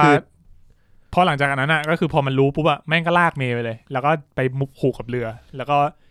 บิวเพื่อนมาเพื่อที่แบบเข็นเรือออกไปเลยคือตรงนั้นมันก็คือชัดเจนแล้วว่าเกิดการปะทุของ2 ฝั่งปะพอเรียกว่าเป็น2 ฝั่งก็ได้แล้วก็เลยบอกว่าอันนั้นก็เลยแบบไปบิวไอ้พวกผู้ชายที่มันสร้างเรือขึ้นมาอะไรเงี้ยให้แบบเดี๋ยวพวกมึงไม่อยากขึ้นเรือวะทุกคนก็เลยแบบเฮโลกันไปคือแล้วกูเนี่ยมันก็เลยเป็นจุดที่กูก็เริ่มสายหน้าอีกทีนึงว่าไอ้กีกี้ในเรื่องเนี้ยไอ้เฮียกีกี้พวกเนี้ยแม่งแบบใครพูดเฮียอะไรก็เชื่อวะมึงไม่มีความแบบเป็นเพื่อนกันเลยเหรอวะมึงไม่มีความเป็นตัวของตัวเองมึงไม่มีอินดิวิดวลิซึมว่าแบบว่านี่คือจุดยืนของกูสร้างเรือมาให้คนออกไปเมื่อมีคนบอกว่าเฮ้ยเอาเรือไปเลยได้แล้วก็เป็นไอ้เหี้ยลีดเดอร์คนที่มึงก็ไม่ได้ชอบตั้งแต่แรกอยู่แล้วป่ะคือคนที่ชอบอนันต์มีน้อยมากนั่นคือสิ่งที่เรื่องทำให้เราเห็นผมดูไม่ถึงนะแต่ผมขอให้ความเห็นกระฉากนี้หน่อยได้ครับผมรู้สึกว่าแบบผมติดเกาะอยู่20 กว่าวัน30 วันแล้วอะเดือนนึงอะอยู่ในเกาะนะมานานละถ้ามีโอกาสออกไปกูอยากออกไปไม่ผมก็ประมาณว่าแบบเฮียเอาไงก็เอาไอ้สัตว์เอาเถอะเร็วเฮียสักทางอะกูแม่งไม่ไหวละเอาใครไปก็ได้เราเอาคนกลับมาช่วยด้วยไปเถอะไปเลยเนี่ยกูทำเรือก็ช่างเถอะอ้าวมึงไปเลยไปเร็วๆเลยมันมีพวกอย่างนี้เท่าที่เห็นก็คือมีพวกที่แบบยอมรับในการจับฉลากว่าจะเอาใครออกไม่ว่าเอาใครออกไปแล้วก็มีจนไอฉากที่เนี้ยแหละที่แบบว่าแม่ง disrupt ทุกอย่างแล้วมันก็มีอีกตัวนึงที่กูไม่รู้ว่ามันมีชื่อหรือเปล่าไอตัวที่มันชอบต่อยไอตัวที่มันดูล่ำๆแล้วก็ชอบถือที่เปิดหนังโป๊ปุ๊บไปคนแรกเลยไอคนนั้นไอเชี่ยฉากเปิดหนังโป๊นี่กูก็งงคืออยู่มึงเปิดหนังโป๊มีใครไม่รู้เปิดเกี่ยวกลางป่าแล้วอยู่มึงก็ออกไปดูอยู่มึงก็ออกไปรวมกลุ่มกันว่าวหมู่มันไม่ใช่อ่ะเนี่ยไอ้สัตว์แล้วนี่คือฉากพีคด้วยนะฉากที่แบบใกล้ๆไคลแม็กซ์ของเรื่องเลยฉากที่ไม่เอาขวาสัสคืออะไรวะคือต้องเล่าให้นิวฟังก่อนก็คือประมาณว่าไอ้คามโดนจับเข้าไปในคามโดนจับเข้าคุกโดนจับไปขังแล้วไอ้พวกเพื่อนกลุ่มเพื่อนคามเนี่ยก็พยายามที่จะไปช่วยกลุ่มเพื่อนคามก็จะมีแบบว่า100มากเลยก็จะรู้สึกว่าเฮ้ยเราจะไปล่อยาวออกมาได้ยังไงดีวะแล้วก็จะมีอลิสาฟังสบาคนนั้นจะแบบเทคนิคเชียนหน่อยรู้เรื่องเครื่องกลเทคนิคเชียนหน่อยก็รู้วิธีปั่นไฟ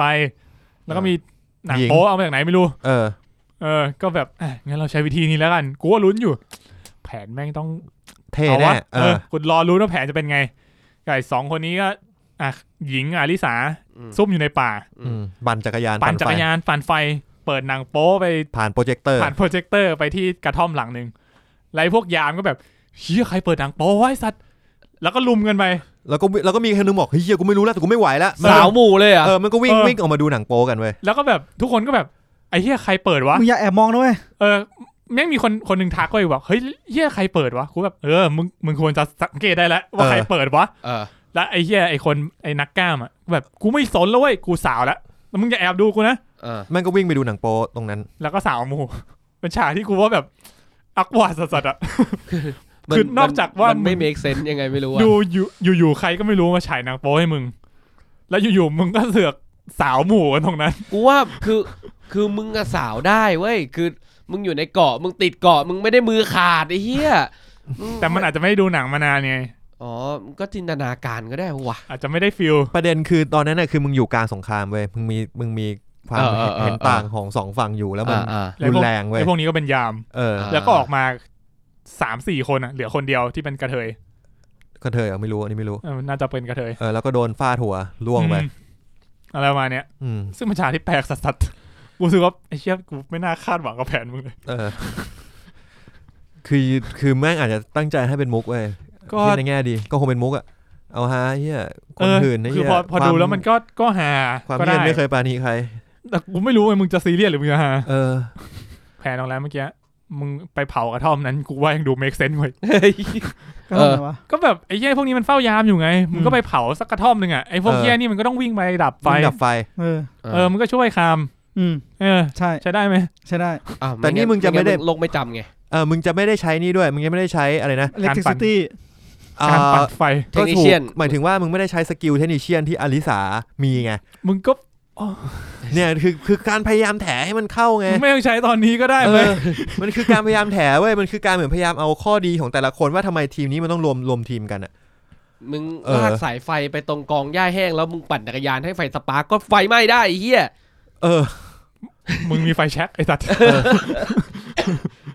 นั่นแหละคือไม่คือไอความเทคนิคเชียนของอลิซาก็รู้สึกว่ามันเล่าไปแล้วไงตั้งแต่ตอนที่มันหาข้อมูลตอนแรกอ่ะมาสูตรอลิซากันอลิซาเนี่ยเหมือนจะมีความสำคัญกับเรื่องแต่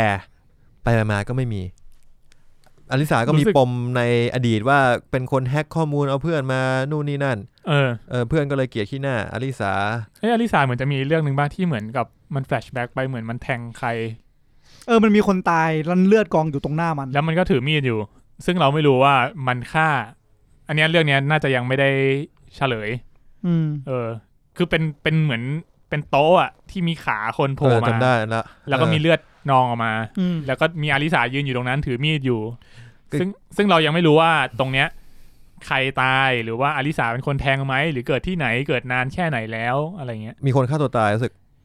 มีคนฆ่าตัวตายเพราะว่าอลิสาเอาข้อมูลของไอ้คนนั้นมาเปิดเผยใช่คือคนนั้นไปจีบแฟนอลิสาเรียกไงเป็นกิ๊กหรือเป็นมือที่3เนี่ยคืออลิสามันก็เลยล้างแค้นด้วยการแฮกข้อมูลของคนนั้นน่ะเอามาเปิดเผยอินเทอร์เน็ตคนนั้นก็เลยแบบทนไม่ได้ก็เลยฆ่าตัวตายแต่กูมีข้อสงสัยว่ามันไม่น่าตายเพราะว่าตอนจบมันโผล่ก็ไม่รู้ไงไม่รู้ว่าคนเดียวกันหรือเปล่าเรื่องตอนจบเนี่ยเราต้องมาคุยอีกทีนึงเว้ยแต่สิ่งที่กูจะบอกคืออลิสาเนี่ยเนื่องด้วยว่าความพยายามที่เขาทำให้มันเป็นคนแปลกแยกเป็นคนที่ทำเกี่ยวอะไรนะช่างกลอะไรเก่งใช่ไหมเหมือนกับเก่งเรื่องคอมเก่งเรื่องเทคนิคอลมันก็เลยเอาโจทย์นึงมาให้อลิสาทำนั่นคือพูดถึงเรื่องบทนะคือก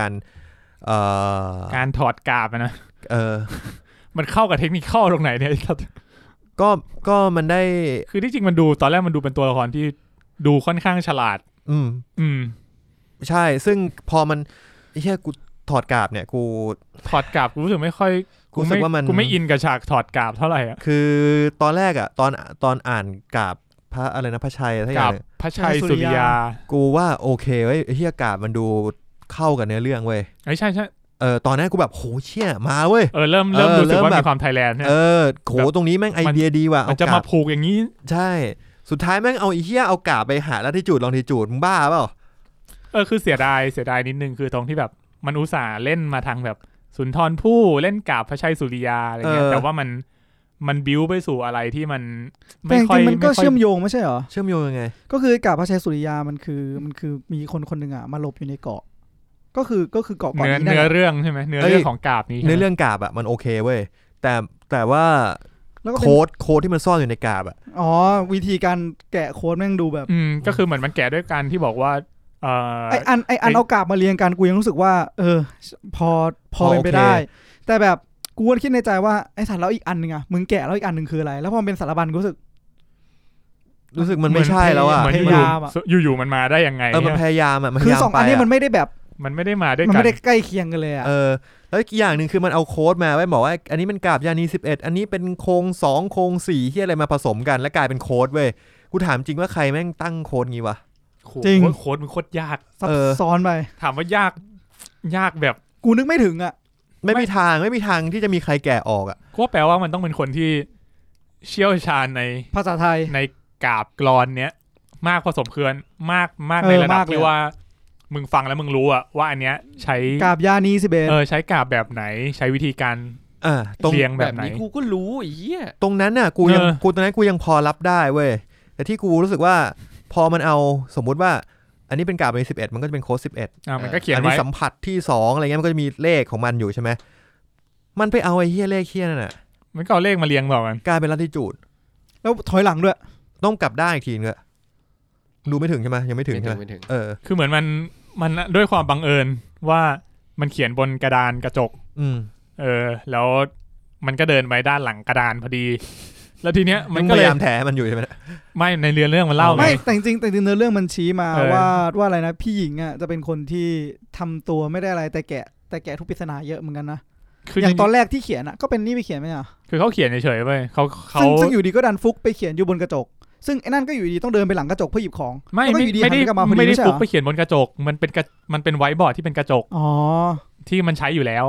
ก็คือไอ้นั่นเขียนเองใช่ไหมอลิสาเขียนเองใช่ไหมไม่อลิสาเขียนกาบก็คือเขียนเป็นตัวเขียนเป็นภาษาไทยใช่ไหมแล้วเขียนเลขไว้ข้างหน้าว่าอันนี้เป็นกาบยานี11อันนี้เป็นกาบ28อะไรเงี้ยส่วนพี่หญิงก็เดินมาแบบตัวเลขพวกนี้มันจะทำอะไรได้ไหมมันก็มาเขียนเรียงกันใช่ก็ใช่ไงแล้วอลิสาก็เลยแบบเดินไปข้างหลังไปหยิบของแล้วหันกลับมาเดินไปหยิบพอดีหลานกลับมาเห็นพี่หญิงกำลังเขียนแล้วกำลังโรแมนติกอ่ะกำลังแบบพี่หญิงเขียนแล้วก็สวยจังเลยแล้วก็เฮียเลขมันคุ้นๆมันก็แบบเลขนี้คุ้นๆว่ะก็เลยแบบนึกได้ว่าเฮ้ยเลขนี้มันเกี่ยวกับโรงเรียนหรือเปล่านะแล้วก็เลยไปห้องสมุดกัน2คนแต่ไอ้เฮียจริงเด็กมันอาจจะแบบเป็นเด็กแบบนี้จริงอ่ะเป็นเด็กสายเทคจริงอ่ะซึ่งอยู่ดีมึงรู้ไหมโรงเรียนมึงตั้งอยู่พิกัดไหนกูจะรู้ไปทำไมแล้วมึงจำได้ไหมโปสเตอร์โรงเรียนแม่งมีตัวเล็กอยู่ข้างล่างบอกพิกัดโรงเรียนไอ้เหี้ยแม่งเป็นไปได้ยากแบบไม่รู้จะยากยังไงอ่ะไอ้พิกัดโรงเรียนอ่ะพอเป็นไปได้เพราะมันอยู่บนเกาะอันนี้กูเข้าใจต้องใส่พิกัดในโปสเตอร์เนี่ยกูจำได้นะอาจจะนะเพราะเหมือนมันบิ้วมาไงว่าไม่ประเด็นของสิ่งนี้นะคือมันไม่ใช่ว่าทำไอ้สิ่งนั้นเป็นlatitude longitudeแล้วมันไม่ make sense แต่มึงเอาภาพกาบพระชัยมาแล้วสื่อไปถึงlatitude longitudeมึงเป็นใครคิดเรื่องนี้มึงสุดยอดเลยนะถ้าจะคิดได้จริงๆคือมึงแบบมึงสุดยอดจริงๆอ่ะมึงต้องซ่อนอะไรที่มีค่ามากมีค่าเชี่ยอยู่ตรงนั้นแล้วไม่รู้ว่ามันคืออะไรด้วยซ้ำที่มันเดาตอนแรกก็เดาว่าเป็นหอวิทยุแล้วไงไม่มีอะไรเลยซึ่งยังไม่เจอซึ่งก็คือเสียเวลาไป2ตอนเพื่อให้มันไขแล้วก็พอมันเข้าไปในป่าก็ไม่เจออะไรเลยสุดท้ายมันก็ทำอะไรไม่ได้เลยเหมือนมันบิวเพื่อเป็นการนำอลิสาเข้าไปอยู่ในป่าแล้วก็ไอ้2คนนั้นตามเข้าไปจนสุดท้ายหลุดเข้าไปในอีกมิตินึงถ้าถามกูซีซั่นหลังๆตอนหลังๆอาจจะซีซั่นหลังๆเลยต้องรออีกหลายซีซั่นนะอาจจะเข้าใจว่าคือตอนเนี้ยคือถ้าที่กูดูหนังบางเรื่องมาคือตอนนี้มันมีแค่พระเอกคนเดียวที่เข้าไปในประตูได้ซึ่งอนาคตมันอาจจะมีเหตุผลที่มึงต้องพาพระเอกไปที่ประตูนั้นโดยที่พวกมึงไม่รู้โดยที่กูรู้ว่ามีสิ่งนี้อยู่ที่พวกกูไปไม่ถึงหรือพิกัดนั้นคือพิกัดของประตูหรือเปล่าก็น่าจะเป็นไปได้นะเพราะว่าแต่ว่ามันไม่มีใครอิมพลายตรงๆว่านี่คือพิกัดของประตูใช่เพราะว่าก็คือมันพอมันได้ชุดตัวเลขมาแล้วมันก็ไปหาแผนที่แล้วมันก็แบบลากเส้นเป็นจุดนี้นะอยู่ในป่าประเด็นคือกูติดว่ามึงไม่ควรจะต้องทำอย่างนั้นน่ะนั่นคือปัญหาของกูประเด็นคือกูว่าแม่งไม่เกี่ยวกันการหาไม่ถึงว่าการหาlatitudeกับlongitudeมึงไม่เกี่ยวกันขนาดนี้ไม่ได้อะคือสมมติแม่งยากแม่งเป็นโค้ดที่ยากแม่งเป็นlatitudeโอเคอันนี้กูยังพอไม่แย่เว้ยยังพอมึงต้องซับซ้อนซ่อนเงื่อนแล้วแม่งมีความเท่อย่างเงี้ยโอเคแต่ไอ้ที่การไปหาสารบัญอ่ะมันไม่เกี่ยวอะไรป่ะวะทำไมกูหาlatitudeคำว่าละมันคือเรียกว่ามันเอาพยายามไปหน่อยมันดูพยายามแล้วก็ความเกี่ยวข้องกับแต่ละโค้ดมันดูไม่ค่อยเกี่ยวข้องกันแล้วมันทิ้งโค้ดไว้ทำไม ไม่รู้ก็ไม่รู้ว่าใครทิ้งด้วยตอนนี้ยังไม่รู้ไงไม่รู้เลยแล้วก็คือเหมือนว่าครูหลินเนี่ยก็รู้ว่าโค้ดเนี่ยแม่งมีประโยชน์อะไรสักอย่างใช่แต่ก็ไม่ทำลายทิ้งแต่เก็บกลับแล้วเขาเป็นคนที่ต้องการให้โค้ดนี้ถูกเปิดเผยเหรอแล้วจะถูกเก็บกลับไปทำไมในเมื่อถ้าต้องการให้โค้ดนี้ถูกเปิดเผยเพื่อให้คามไปถึงจุดนั้นได้สุดท้ายมันก็ไปโยนน้ำเอาเหรอครูหลินนะครูหลินร่างแรกอ่ะโยนไอ้โยนกล่องลงไปในน้ำร้อนอ่ะก็คือไม่อยากให้คนอื่นเห็นถ้าอย่างนั้นแล้วทำไมไม่โยนแต่แรกใช่ไหมแต่ว่าเป็นคนที่ต้องการให้คามไปอยู่ที่ประตูนั้นหรือเขาคิดว่าไอ้2คนนี้มันอาจจะพาครามไปที่จุดนั้นได้ไม่รู้ซึ่งก็ไม่เกี่ยวไม่ได้พาไปครามมันหลงทางเข้าไปเองโอ้คามหลงทางเข้าไปเองอ่ะไม่ใช่คุณหลินพาไปไม่ดิครามตอนสุดท้ายใช่ไหมที่มันไปอ่ะเข้าถ้ำอ่ะที่มันหนีไปกับเมย์มันหนีไปกับเมย์ใช่คือมันคุณหลินพาไปคือมันวิ่งหลงกับเมย์วิ่งกับเมย์แล้วเมย์หายไปแล้วคุณหลินบอกเฮ้ยแล้วเมย์อ่ะไอ้คามเลยบอกว่าเฮ้ยคุณหลินก็เลยบอกว่าอะไรเมย์เขาดูแลตัวเองได้มากกว่าที่เธอคิดแล้วมันก็บอกให้ตามมาแล้วก็เลยตามมาแล้วก็เลยพาไปลงน้ำแล้วก็กบให้มึงกลับแล้วมึงก็จมน้ำตายแล้วมึงก็ฟื้นคืนมาแล้วก็ไอ้เหี้ยกูไม่ใช่คนนี่มาแล้วก็พอยโผล่หน้าประตูแล้วมันเป็นอควาแมนสัตว์คือมันหายใจในน้ำได้มันก็รอดตายมาได้ตั้งแต่ตอนแรกก็เพราะว่ามันหายใจในน้ำได้แหละใช่ก็เหมือนตอนแรกที่มันทิ้งปมไว้ใช่ไหมว่ามันก็ไม่รู้ว่ารอดจากสึนามิมาได้ยังไงนี่เราพูดถึงใครอยู่วะเมย์เราไปถึงนั่นเลยเราถึงมาพูดถึงอลิสาแล้วอลิสางั้นก็ไปพี่หญิงจริงๆก็กึ่งเมื่อกี้ก็เยอะแล้วนะพี่หญิงอ่ะเป็นตัวละครที่เหมือนจะมีอะไรแต่ก็ไม่ค่อยมีอะไรก็ว่าเขาเป็นตัวดำเนินเรื่องที่ดีนะก็ว่าเขาเป็นตัวแบบไม่รู้อะไรแล้วพูดตรงๆแล้วสิ่งที่พูดไปแม่งไปทริกเกอร์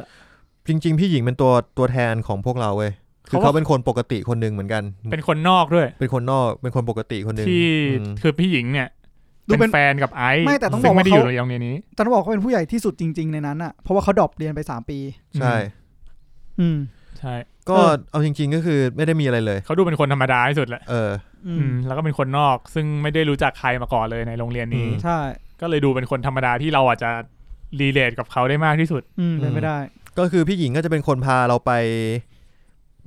เควสต่างๆเควสของแกะรหัสกับอลิสาแล้วก็เควสอะไรนะเควสตามหาครูหลินกับไอ้น้ำใช่ไหมเราพูดถึงน้ำเลยดีกว่าน้ำเนี่ยตัวละครที่มี supernatural เหมือนมี six sense มี six sense แล้วก็คือปรากฏว่า six sense ของน้ำเนี่ยไปมาก็ไม่ได้ส่งผลอะไรในซีซั่นแรกเลยหรือเปล่าเขาเห็นอะไรบ้างวะเขาไม่เห็นอะไรเลยนี่เหมือนบิวแค่ให้รู้ว่าตัวนี้รู้สึกอ่ะก็พูดแล้วเขาเป็นเหมือนแบบกูไม่มั่นใจว่าตอนนี้เขาพูดเขามีสติหรือเปล่าเว้ยเพราะเขาพูดมาว่าก็ฉันแค่พูดในสิ่งที่คิดรู้ไม่ได้ใช้คำว่าคิดไม่ได้ใช้คำนั้นรู้สึกว่าแบบที่แบบมีไอสิ่งนั้นยังอยู่อะไรเงี้ยก็คือแค่รู้สึกว่ามีสิ่งนั้นยังอยู่แต่แบบเหมือนไม่ได้มีคอนเชียสว่าจริงๆแล้วกูเห็นอะไรยังไงเหมือนเป็นความรู้สึกล้วนๆอันนั้นคือตอนที่พูดกับไอใช่ไหมแต่ว่าพอแฟลชแบ็กกลับไปก็มันเห็นพ่อมันตายนะแปลว่ามันเห็นมันฝันเห็นได้มันไปทำพิธีแล้วทักอย่างมาแล้วนี่ทำให้แบบเหมือนพลังลดลงอ่ะเพื่อใช้ชีวิตแบบคนปกติได้มันคุมผ้าบางสกุลมาใช่อนาคตก็เลยต้องแบบมันก็เลยเปิดผนึกที่ท้องเพื่อปลดจิ้งจอกเก้าหางออกมาก็เป็นไปได้ใช่วะแล้วโตครับก็เรียกว่าเป็นตัวที่พลังไม่ค่อยชัดเจนเท่าไหร่ว่าทำอะไรได้บ้างยังไม่ชัดเจนมีพลังอยู่ตัวเดียวมีพลังอยู่เป็นอีกคนนึงมันมีกี่คน2คนเนี่ยที่มีพลังอีกคนคือใครวะไม่นับคูลินคามอีกคนนึงไอ้คามที่กำหมัดวิ่งลงไปในน้ำแล้วบั้งไฟพญานาคโผล่มาไอ้เช่นนี้กูก็ไม่รู้ว่าสรุปพลังใครพลังคูลินชัวโอเคเพราะคูลินยืนกีดร้องอยู่บนหน้าผาเพราะคูลินไม่อยากให้ออกจากเกาะใครจะออกไปก็ได้ยกเว้นคามหรือคูลินอาจจะไม่ทำก็ได้เกาะอาจจะทำตอนจบนี้เกาะแบบโผล่มาจากน้ำเลยนะแล้วก็ตายหาทั้งหมดอ่ะเยี่ยมมาพูดถึงอะไรเราดูแอคทีฟจังวะคือจริงๆมันจะมีประเด็นที่แฝงในเรื่องเช่นเรื่องของโทรศัพท์ใช่ไหมที่คนขาดโทรศัพท์ไม่ได้ที่ตอนแรกก็คือ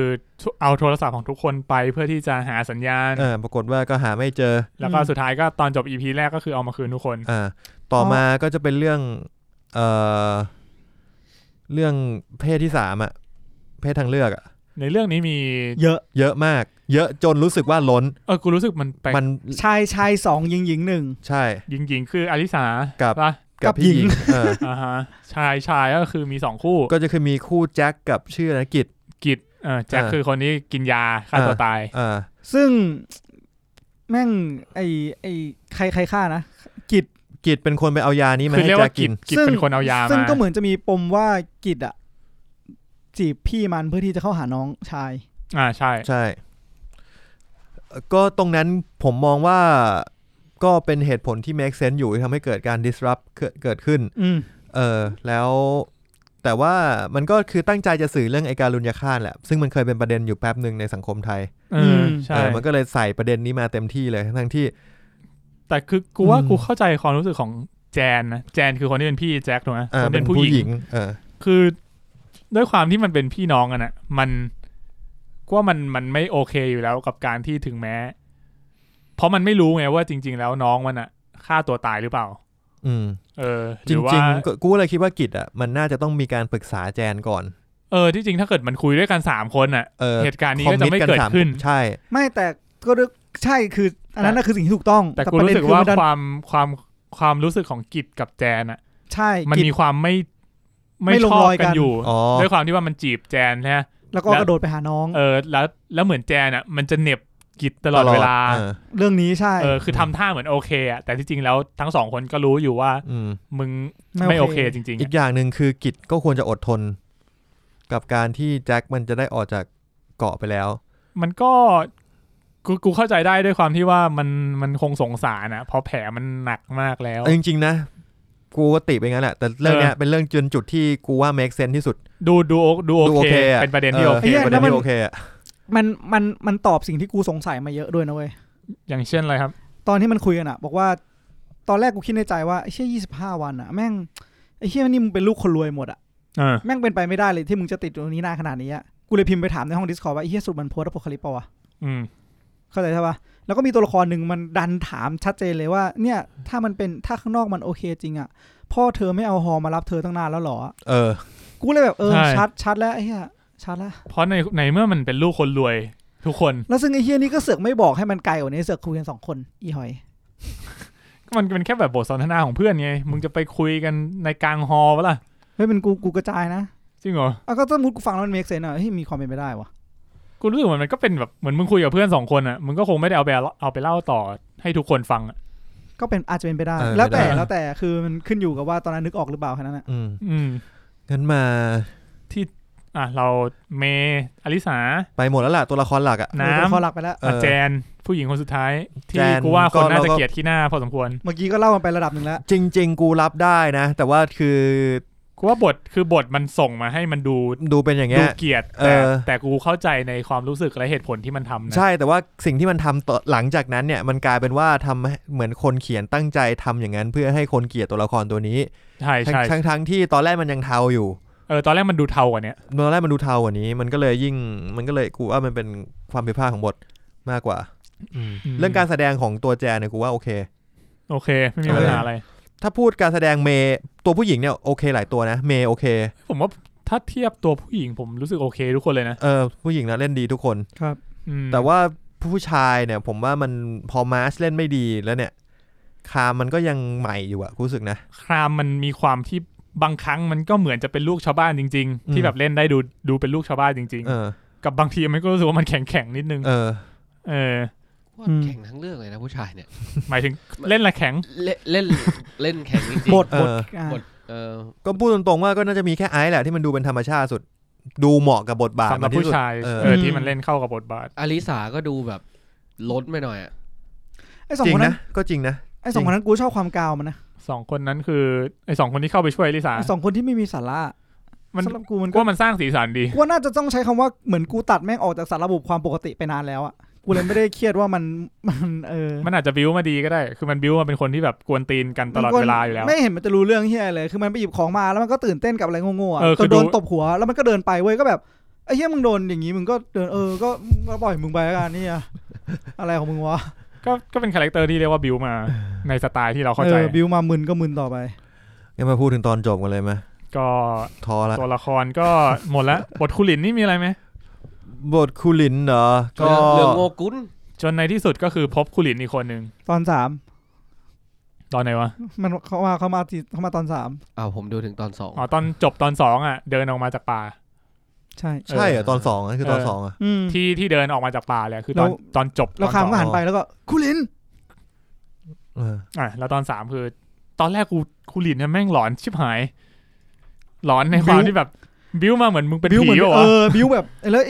ล้วเสือกจับไว้กับน้ำซึ่งน้ำเป็นคนที่มีของอ่ะแล้วน้ำก็หันไปแล้วเตียงก็เฟดแล้วก็มึงจะบิ้วทำไมกูไม่ได้ดูหนังสยองขวัญมาวะที่มันมีฉากนึงอ่ะที่แบบว่าถ่ายน้ำใช่แล้วก็ข้างหลังเป็นเตียงคูลินอ่ะแล้วคูลินมันนั่งอยู่แล้วพอน้ำหันกลับไปคุณนอนอยู่เหรอมีฉากนั้นเหรอกูแบบเชื่อมึงมาทางผีเหรอวะไอ้เหี้ยกูไม่โอเคกูดูคนเดียวเลยไอ้เหี้ยกูว่าน่าจะเป็นฉากที่หลอนที่สุดในเรื่องแล้วคือเรื่องมันพยายามตีปูมาให้เราสับสนไว้ว่าเรื่องมันเป็นแนวไหนกันแน่แนวเหนือธรรมชาติซูเปอร์เนเชอรัลหรือเปล่าเป็นเรื่องผีหรือเปล่าเป็นไซไฟหรือเปล่าใช่เป็นโพสต์อโพคาลิปติกหรือเปล่าปรากฏว่ามันเป็นทุกอย่างเลยทุกอย่างจริงนั่นแหละขอพูดถึงคูลินเหรอคูลินก็การแสดงไม่มีปัญหาอะไรเขาไม่ได้บทแอดวานซ์เท่าไหร่แล้วบทก็ไม่เยอะเป็นบทแบบเอาใครมาเล่นก็ได้เป็นบทพูดนิ่งๆอ่ะโหเสียใจจริงๆจริงเอาใครมาเล่นก็ได้ไม่ต้องเอาสินใจมาหรอกแต่หน้าเขาได้นะหน้าแกเหมาะไงคือแกก็เหมาะกับบทบาทดีกูคิดว่ามันก็โอเคแหละแต่มาไม่ make sense ก็เป็นเรื่องของบทละเรื่องของว่าบทต้องการให้ตัวละครทำอะไรอ่ะนั่นแหละที่ไม่ make sense แต่ก็เชี่ยมันไม่มีเซนส์อยู่แล้วล่ะแล้วอย่างงี้ถ้างั้นเราข้ามไปตรงไอ้นี่ได้ไหมตรงที่มันเจอคูลินอีกคนนึงซึ่งเป็น EP ท้ายๆแล้ว EP 6มั้งคือเจอคูลินอีกคนนึงในถ้ำตอนที่ไอ้2คนนั้นน่ะคู่หูคู่หาไปช่วยอลิสาแล้วก็ได้ยินเสียงอะไรบางอย่างแล้วก็เดินเข้าถ้ำไปเจอคนเคาะแก้วน้ำอยู่มันจะเจอฉากนี้ก่อนที่กูออกมาโวยวาย Discord ฉากไหนฉากนี้จะสปอยดาร์กนะครับเตือนไว้ก่อนคือเอาแล้วนะฉากเนี้ยคือไอ้3คนนั้นน่ะหลุดเข้าไปในแล้วก็นุ่นใช่เข้าไปในถ้ำเพราะได้ยินเสียงดนตรีค่ำแล้วทะลุพอเข้าถ้ำปุ๊บมันทะลุออกไปที่งานปาร์ตี้ที่เกิดขึ้นตอนเอพิโซดแรกฉากนั้นปุ๊บกูแบบกดพอสไปที่ Discord พิมพ์ด่าไอ้ตั้นตอนนั้นปีแตกมาแบบด่าชิบหายไว้ป่วงคืออันนี้คือมันไม่ได้ลอกดาร์กโดยตรงแต่ว่าอันนี้มันเหมือนเป็นการเอาคอนเซปต์เข้าถ้ำเพื่อย้อนเวลาของดาร์กมาคือกูว่าคือกูรู้สึกมันไม่มีปีมีคุยไปหน่อยเหมือนอยู่ๆมึงมันไม่ได้บิวมาทางนี้เท่าไหร่คือมันก็อาจจะแบบหักมุมนิดๆแต่ว่าแบบคือมันเป็นการหักมุมที่เหมือนแบบอยู่ๆมึงไม่ได้บอกอะว่ากูต้องเลี้ยวไปทางเนี้ยเฮ้ยแต่รู้สึกว่ามันน่าจะเล่นเรื่องภาพหลอนอยู่แล้วนะและอีกอย่างนึงคือการที่มันออกไปตรงนั้นมันเกิดอะไรขึ้นนะมินก็แค่ภาพหลอนอะแล้วเกิดอะไรขึ้นจากนั้นต่อนะก็คือแล้วก็ได้ยินเสียงเคาะแก้วต่อมันก็เลยเดินออกมาใช่ไหมล่ะคือไออลิสามันเป็นคนที่ได้ยินคนเดียวแล้วก็แบบเหมือนทำให้เยแวนได้ยินเหมือนทำให้ทุกคนอ่ะหลุดจากภวังค์ว่ะคือตอนแรกมันไอ้นี่เว้ยคือมันไปที่ปาร์ตี้คือหลุดไปอยู่ในปาร์ตี้เห็นปาร์ตี้อันนี้กูไม่รู้มันทะลุมิติภาพหลอนหรือย้อนเวลาคือตอนนี้เราไม่รู้ว่าจริงๆแล้วมันเกิดอะไรขึ้นอาจจะหลอนเองก็ได้ก็ตอนจบมันมีฉากที่หันมาแล้วคนทุกคนในปาร์ตี้หายไปไม่ใช่เหรอใช่ใช่ซึ่งมันไม่ใช่ย้อนเวลาแน่นอนอยู่แล้วถูกปะล่ะอันนี้เราไม่รู้ไงแล้วเสร็จแล้วมันก็กลับมาในถ้ำแล้วก็ทุกอย่างดับแล้วก็เปิดไฟแล้วก็เพิ่งรู้ว่าตัวเองอยู่ในถ้ำเพราะทุกอย่างมืดมากใช่หันมาแล้วก็คือด้วยความที่มันเดินก็ไม่รู้ว่าเดินไปไหนใช่ปะล่ะมันก็เดินเพราะว่าก่อนหน้านี้ที่อลิสามันโดนภาพหลอนอ่ะมันก็หลับตาแล้วก็เดินไปเรื่อยซึ่งบางทีสิ่งที่มันเห็นกับสิ่งที่มันเป็นมันอาจจะไม่ได้ตรงกันในความหลอนไงแล้วว่าไอ้ปาร์ตี้นั้นน่ะมันอาจจะไม่ได้เล่นเรื่องย้อนเวลาไม่ได้เล่นเรื่องย้อนเวลาแต่เป็นภาพหลอนมากกว่าเพราะว่าถ้ามันย้อนเวลาอย่างน้อยมันก็ต้องเจอตัวเองใช่ป่ะแต่นี้มันไม่ได้เจอแต่มันเจอหลายคนเนี่ยแต่แล้วทุกคนก็มีความสุขด้วยแล้วก็ถามว่ามึงแต่งตัวยังไงถูกปะล่ะไม่ได้มีใครสงสัยแต่อาจจะเมาก็ได้ไงใช่ปะล่ะมันไม่มีใครสนใจเว้ยไม่มีใครสนใจใช่เว้ยก็เป็นไปได้นะว่าอาจจะเป็นไปทางหลอนมากกว่าที่จะย้อนเวลานะเพราะว่าในมันดูไม่ค่อย make sense ใช่ไหมเพราะถ้ามึงเอาความกาบประชัยสุริยามาเขาก็มีประเด็นใช่หรอไม่มั่นใจแล้วไม่รู้แต่คือมีว่ามันน่าจะเล่นเรื่องความหลอนมากกว่าประเด็นคือกูคิดว่ามันเอาคอนเซปต์ดาร์กมาเรื่องของการลงไปในถ้ำอย่างนั้นอ่ะคือตอนนั้นอ่ะยัง คือตอนที่ดูตอนแรกมันจะเป็นฟิลเหมือนกับรู้สึกว่าแม่งย้อนเวลาแต่ว่าที่จริงมันอาจจะหลอนเองแล้วก็พอมันเจอคูหลินเนี่ยหรือเพราะเราดูดาร์กมาเว้ยเราอาจจะเลยรู้สึกว่าแม่งมันเข้าถ้ำแล้วมันก็เห็นปาร์ตี้มันคือการย้อนเวลามันเลยก็เลยดูเหมือนเป็นการย้อนเวลามันคือดาร์กป่ะวะถ้าแต่ที่จริงมันอาจจะแค่หลอนไม่ได้เดินตอนนั้นน่ะกูกลัวแม่งจะจับไอ้พวกนี้ไปตายนะเว้ยเพราะความหลอนอ่ะกูคิดอย่างนั้นแบบมึงหลอนอย่างนี้แล้วมึงก็เดินไปสักที่แล้วมึงก็ตายตอนมึงดูมึงไม่ติดใจว่ามันเหมือนดาร์กว่ามีนฉากนี้ไม่นะเฉยๆแต่ฉากสุดท้ายกูรู้สึกโอ้เจ็ดเคก็ฉากเนี้ยตอนแรกกูรู้สึกนะเพราะว่าเพราะกูมาปี๊ดไปก่อนเพราะมันเข้าถ้ำเว้ยเพราะมันมาท่าเดียวกับดาร์กเลยมันถือโคมไฟที่มันคล้ายๆของดาร์กด้วยแต่กูแค่ในตอนนั้นกูแค่รู้สึกว่าสงสัยว่ามึงจะเข้าถ้ำไปทำไมก็มันได้ยินเสียงใช่ไหมเป็นมึงจะเตือนตามไปเหรอกูถามเป็นกูแบบเอาอันดับแรกอ่ะกูต้องรอดก่อนและอีกอย่างหนึ่งคือมันไม่ใช่เสียงที่ชัดเจนอ่ะกูว่ามันตอบยากว่ะไอ้อาริสานี่มันคนแบบอยากรู้อยากเห็นนะแต่กูแค่รู้สึกกูเทียบสเกลแล้วอ่ะเทียบสเกลเลยนะคูลินอ่ะแม่งหายไปตั้งแต่ตอนนั้นอ่ะเกิน25วันไอ้เหี้ย2วันตั้งแต่2อาทิตย์25อาทิตย์แม่งตายหาไปแล้ว25อาทิตย์นะเว้ยไม่มันก็แต่ปีนึงมีกี่อาทิตย์ไอเนี่ยมันก็มีประเด็นเรื่องเวลาใช่ไหมเวลาของป่ากับเวลาของชายหาดใช่ที่มันบอกว่าอลิสามันบอกว่าเนี่ยติดอยู่ในนี้มา2วันไอ้มึงบอก2อาทิตย์แต่2คนนั้นเข้ามาบอก2อาทิตย์25อาทิตย์อ่ะไม่รอดเนี่ยเป็นปีสัตว์ไอ้เหี้ยเพื่อนมึงหายไป2อาทิตย์นี่มึงรู้สึกว่าเพื่อนมึงน่าจะรอดไหมไม่รอดแล้วเป็นกูไม่หาแล้วไม่ได้อยู่แล้วแต่เป้าหมายของมันก็บอกแล้วไงมันไม่ได้อยากหาคือมันเข้ามาทำตัวเหมือนหากางเต็นท์หน้าพญานาคแล้วก็นอนตื่นมาสึกเจอไงคือกลัวเข้ามานอนแล้วตื่นมาแล้วกลับแล้วว่าเฮ้ยไม่มาว่ะขอทีกูกันมันตั้งแต่แค่นี้อยู่แล้วตั้งแต่แรกเว้ยคือไอ้2คนนี้มันมีความกวนตีนคือไอ้คนนั้นน่ะไอ้คนที่มันกวนตีนน่ะที่ไม่ได้ใส่แว่นน่ะมันได้ขึ้นเรือไปก่อนแล้วเป็นคนแรกอ่ะเป็นคนที่บอกว่าเราอ่ะเข้าไปแล้วเราก็แค่แกล้งทำเป็นหาแต่ไปมาแม่งเป็นคนที่บอกว่าเฮ้ยเราไปทางนี้ว่ะเจอมาร์กว่ะงั้นเราเดินตามเป็นแบบเหมือนมันเป็นคนไม่ค่อยคิดอะไรอ่ะเหมือนเป็นคนอยากช่วยมากกว่าทีนี้มาต่อที่ก็เลยทำให้เราพอเข้าจับได้ว่าถ้ำเฮียนั่นน่ะมันดูมีน่าจะมีอะไรในถ้ำนะแล้วใครเป็นคนจับคูลินไว้ก็คือคูลิน2คูลินที่มาตอนแรกคูลินที่มีพลังตอนนี้มันก็เลยได้เปิดเรื่องราวของคลามว่าคลามเนี่ยจริงๆก็คือเรารู้แล้วแหละว่าคลามเนี่ยไม่ใช่ลูกของวินัยไกรบุตรรู้ตั้งแต่แรกแล้วเขาเป็นพ่อบุญธรรมใช่แต่พ่อที่แท้จริงเขาคือใครเราก็ยังไม่รู้จนเราได้เห็นความฝันของคลามที่คลามวาดรูปเราก็พอเดาได้ว่าไอ้คนนั้นน่าจะเป็นแม่ของคลามมีใครเดาเป็นอย่างอื่นไหมไม่มีหรอกไม่น่าจะต้องเป็นแม่แหละทีนี้แล้วแม่ของคลามเป็นใครแล้วนกสินใจเป็นคูลินเนี่ยคือแม่ของคลามหรือเปล่าแล้วไอ้สนยุคที่โผล่มาตอนนั้นน่ะเป็นพ่อของคลามใช่ไหมใช่น่าจะใช่เพราะว่าให้มีดป่ะเป็นคนหยิบมีดมาให้แล้วถามว่าวินัยไกรบุตรมึงจะบอกอะไรได้ก็มีคนหล่อๆคนนึงถือส่งมีดมาให้กูคนนั้นน่าจะเป็นพ่อมึงนะว่ามันก็คงบอกได้เต็มที่แค่นี้เพราะมันรู้แค่นั้นแล้วไอ้นั้นแล้วมึงก็รับลูกมาเลี้ยงตามปกติแล้วมึงเข้าถ้ำไปได้ยังไงวินัยไกรบุตรใช่เข้าถ้ำไปได้ยังไงได้ยินเสียงเคาะก้องของครูหนิงตั้งแต่33ปีที่แล้วหรือเปล่าเรียกคุณก็ไม่แน่หรอกเขาเป็นเหมือนเขาเป็นคนพื้นที่อ่ะเขาคงไม่กลัวอะไรอ่ะคือได้ยินเสียงเขาก็อาจจะเข้าไปช่วยคิดว่ามีคนหลงป่าก็ได้ก็ใช่ด้วยความที่แบบเป็นคนพื้นที่เขาไม่ต้องกลัวอยู่แล้วว่าจะหลงป่าหรืออะไรคิดในแง่ดีเลยก็จากนั้นมันก็มีฉากที่เล่าต่อเนื่องมาจากตอนที่คามกับเมย์หนีอนันต์นะก็คือลงไปในถ้ำไปเรื่อยๆก็คือเราก็มุดถ้ำออกมาอยู่ที่อีกฝั่งนึงไม่เชิงเป็นชายหาดเหมือนเป็นป่าก็คือเดินออกมาเรื่อยๆเจอถนนอันนี้คือตอนจบแล้วป่ะตอนจบเลยตอนจบเลยอันนี้คือคามเดินเข้าประตูไปแล้วเรียบร้อยแล้วก็เดินออกมาเจอหลังจากที่คามจมน้ำไปแล้วด้วยจมน้ำแล้วตื่นแล้วด้วยคือกูว่าไอ้ฉากที่ดำน้ำจมน้ำแล้วตื่นขึ้นมาเราก็คงรู้แล้วว่าคามมึงไม่ใช่คนธรรมดากูจริงๆก็น่าจะรู้ตั้งแต่แรกแล้วอันนี้น่าจะแบบชัดเจนเลยว่ามึงต้องอะไรทั้งอย่างนึงต้องเป็นลูกนางเงือกแน่นอนแต่ตอนนั้นใจกูคิดว่าคามแม่งตายตรงนั้นเว้ยอันนี้คือวิญญาณเกิดใหม่กูแค่คิดว่าวิญญาณอารมณ์เหมือนแบบฮิวเฮาส์วิญญาณที่อยู่ในนี้ จริงๆอ่ะถ้ามันแต่งให้คามตายตั้งแต่ตอนแรกว่ามันก็น่าจะสนุกดีนะเหี้ยแบบตอนจบเลยนะเว้ยเพราะว่าครูหลินมาบอกว่าเธอออกจากเกาะใครจะออกจากเกาะนี้ก็ได้ยกเว้นเธอกูคิดในใจเย็ดเคนี่มันฮิวเฮาส์วะนั่นดิกูดูหนังมากไปวะปรากฏว่าแม่งเหมือนกว่าที่เราคิดไว้คือเป็นเหมือนดาร์กนะฮะตอนจบพอคามเดินออกมานะฮะเจอถนนไม่พอมองขึ้นไปไอ้เหี้ยนั่นมันแก๊งเหี้ยอะไรไม่รู้เหมือนเป็นยุคโพสต์อโพคาลิปส์อ่ะแก๊งหน้าดาวคือแก๊งแม่งหน้าตาแต่งตัวเหมือนโพสต์อโพคาลิปส์ดาร์กที่แม่งจบซีซั่น1ไปเจออ่ะแล้วท่ายืนคล้ายๆแล้วที่นี่เงยหน้าขึ้นไปคล้ายๆขาดอย่างเดียวคือแม่งไม่โดนกระแทกหน้าด้วยสั่นปืนแค่นั้นเองอยู่ไกลไปหน่อย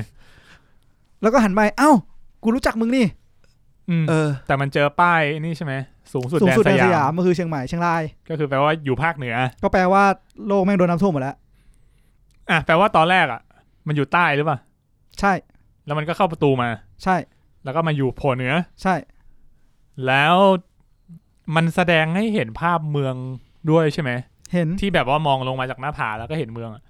มันดูเป็นเมืองที่โดนน้ำท่วมเป็นแบบน้ำท่วมไปแล้วคิมิซุโนะไม่ใช่อยู่จักรวาลเดียวกันคือจะบอกว่าตรงนั้นเนี่ยมันคือดาร์ก 100% คือฉากนั้นแม่งแบบมันทำให้กูลอสทุกอย่างกับเรื่องนี้เลยอ่ะแม่งแทบจะเฟรมต่อเฟรมในความคิดกูนะแต่กูไม่ได้กูไม่ได้มองในแง่ร้ายมากนักแต่ในใจกูคิดว่าเช็ดเคฉากเนี่ยคือมันอาจจะเล่าเรื่องเฟรมต่อเฟรมเลยสัสมันอาจจะเล่าเรื่อง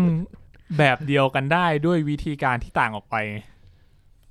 ที่จะทำให้เรารู้สึกว่ามึงไม่ได้แรงบันดาลใจมาเยอะขนาดนี้คือถ้ามึงบอกคือกูทวิตไปเล่นๆอันนึงว่าแบบ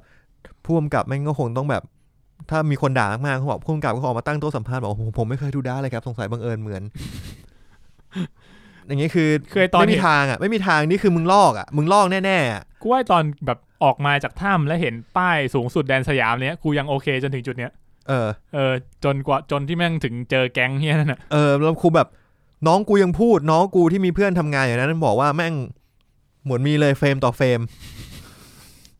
กูไม่รู้จะพูดอะไรเหมือนกันแล้วก็เจอคนหน้าเหมือนใช่ไหมมันก็เหมือนเจอโจอี้เจอเพื่อนอลิสาเพื่อนอลิสาที่คิดว่าที่อลิสาแบบอ้าวเธอยังไม่ตายเหรอมันเคยพูดประโยคนี้ตอนที่มันเจอกันโดยที่เป็นภาพหลอนในกูว่างงอยู่ว่าคนนั้นคือใครใช่เพื่อนอลิสาแล้วทีนี้พอมันทักอย่างนั้นปุ๊บกูแบบไอ้เหี้ยนี่มันเหมือนไอ้นี่เลยนี่วะอันนี้คือมันออกมาดาร์กแล้วมันคือดาร์กอ่ะมันคือไม่ใช่แค่การวาร์ปอ่ะมันคือการแบบเหมือนไปอีกมิตินึงด้วยซ้ำอ่ะก็คือถ้าเกิดมึงมองว่าโจอี้กูรู้สึกว่าโจอี้อ่ะยังไงก็ตายยังไงโจอี้ตายไปแล้วถูกไหมทุกคนวิทเนสทุกคนเห็นแล้วว่าโจอี้ตกผาโจอี้ปอดทิ่มแล้วเผาแล้วอ่ะนอกจากว่าทุกคนหลอนว่ามึงเผาโจอี้อ่ะแล้วคือตอนแรกเห็นเพื่อนอลิสาเนี่ยกูยังไม่ค่อยแน่ใจแต่พอเห็นโจอี้ปุ๊บอ่ะกูเลยเริ่มรู้สึกว่าไอ้เหี้ยมึงทะลุมิติแล้วมึงทะลุมิติแล้วมึงกูแต่ว่าอาจจะถ้ามันมองว่าอาจจะไม่ใช่โจอี้หรือเปล่าหรือเป็นคนหน้าเหมือนเฉยๆไม่ใช่หรอก ซึ่งก็ดูจะเป็นแบบมึงไม่ควรมันจะเหมือนตอนจบของดาร์ซีซั่น2อ่ะที่ใครนะแฟนโจนาสตายแล้วแฟนโจนาสมาช่วยใช่จริงเราไม่อยากสปอยพูดถึงดาร์กมากเลยเพราะกูรู้สึกว่าอาจจะมีคนที่ยังไม่ดูกูเสียดายถ้าเกิดบอกว่าเรื่องนี้เหมือนดาร์กกูเสียดายถ้าคนที่ดูดาร์กไปดูคนไม่ได้ดูดาร์กอ่ะเนี่ยนิวไม่ได้ดูดาร์กใช่ไหมไม่ได้ดูครับเนี่ยแล้วถ้าเกิดบอกว่าไอ้เหี้ยนิวเรื่องนี้ก็ไม่ดูไงไม่ถ้าเกิดครูคนที่ดูเรื่องนี้ไงแต่ยังไม่เคยดูดาร์กอ่ะแล้วพอเราบอกว่าเหมือนดาร์กอ่ะมันตั้งไปแล้วใช่แล้วมันตั้งธงไปแล้วแบบเรื่องมันจะอย่างนี้อะไรเงี้ยกูเสียดายความรู้สึกตอนดูดาร์กคือดาร์กเนี่ยแม่งเสียดายความรู้สึกตอนดูดาร์กไม่ได้เสียดายความรู้สึกตอนดูเรื่องนี้ใช่เอาจริงคือดาร์กจำได้ว่าเวลาจะชวนใครดูอ่ะแม่งไม่กล้าพูดอะไรจริงๆด้วยโหมันเล่ายากมากเพราะถ้ามันแบบมันรู้นิดเดียวอ่ะรู้สึกว่าความสนุกของตอนต่อตอนแม่งหายไปเลยอ่ะมันมีความแบบมันอาจจะไม่ใช่พล็อตสำคัญของเรื่องก็จริงแต่ว่าพอเราได้แบบเย็ดเข้มันทำให้เรารู้สึกติดตามเรื่องอ่ะกูถามใครก็จะมีใครมีแต่คนบอกว่ามึงไปดูมึงไปดูแล้วมึงบอกกูว่ามึงเย็ดเข้กี่ครั้งมึงไปดูจริงๆผมว่าเป็นหนึ่งในสุดยอดซีรีส์ที่กูชอบเรื่องนึงตลอดกาลใช่ซึ่งกูรู้สึกว่าพอแบบอย่างที่บอกอ่ะพอมีคนบอกว่าเฮ้ยนี่ลอก100ลอกดาร์กลอกอะไรอย่างงี้รู้สึกว่ามึงอย่าเอาเรื่องนี้ไปเที่ยวกับดาร์กตั้งแต่แรก แต่บอกว่ามันเทียบไม่ได้เพราะมันต้องเทียบเพราะมึงเฟรมต่อเฟรมเลยตอนจบอะแต่ตอนไอ้เหี้ยอย่างตอน6โอเคมึงหลอนโอเคกูยอมรับได้กูว่ามึงต้องไปตัดไอ้นี่ด้วยนะแค่นึงดูมีนมึงไปตัดตอนที่เราสปอยดาร์กเยอะๆด้วยนะกูคิดอยู่เนี่ยกูต้องตัดที่อะไรบ้างเนี่ยตอนนี้เนี่ยมึงมีเวลาตัดทำไป 2-3 วันเฮ้ยชีวิตกูต้องทำอื่นบ้างสู้ครับอย่าลืมตัดของกูด้วยของมึงมันชัดอยู่แล้วไอ้เหี้ย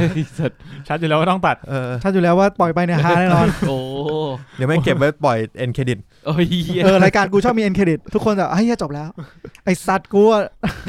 ไม่มีแล้วแต่ตรงนี้กูต้องตัดเนี่ยอันนี้เราก็มาถึงตอนสุดท้ายของเรื่องแล้วเท่าที่เราเล่ามาเนี่ยรู้สึกไม่ได้เดือดน้อยลงเลยกูว่าเดือดกว่าเดิมอีกกูฟังเนี่ยกูรู้สึกว่าเป็นไงครับตกลงเรื่องเหี้ยนี่มันมีเหี้ยอะไรดีบ้างเนี่ยนอกจากนมไม่มีดีเลยเว้ยนมคือกูว่าช่วงแรกเล่าไม่ค่อยดีคุณบอกช่วงกลางๆเรื่องเล่าพอโอเคใช่ช่วงประมาณ 3-4-5 เริ่มน่าติดตามขึ้นตอน6ท้ายๆกับ7เนี่ยผมไม่ค่อยชอบวิธีการจบลงแบบนี้เท่าไหร่อาจจะเป็นเพราะว่าเราก็เคยดูดาร์กมาอะไรเงี้ยแล้วเราแบบมันเหมือนเอาสิ่งที่เราชอบมาทำเป็นหนังก๊อปเกรดดีเลยอ่ะหูก็เลยรู้สึกผิดหวังไงถ้ามึงจะทำมึงต้องทำให้มันดีเว้ยน่ามีคนทำแบบฉากต่อฉากแบบยังไงนะข้างบนเป็นเคว้งข้างล่างเป็นดาร์กฉากจบโอ้โหมึงมันแน่ไอ้สัตว์มันก็เลยคือผมไม่ได้ติดที่พล็อตเรื่องไงแค่ติดที่วิธีการถ่ายทอดของเขามาที่มันออกมาแบบใกล้กันเกินไปอีกอย่างนึงคือ Dark เป็น Netflix Original เรื่องนึงที่ดังมากดังมาหลายปีแล้วด้วยคือ Dark ซีซั่นแรกมันได้เพิ่งออกปีนี้ซะที่ไหนล่ะมันออกมา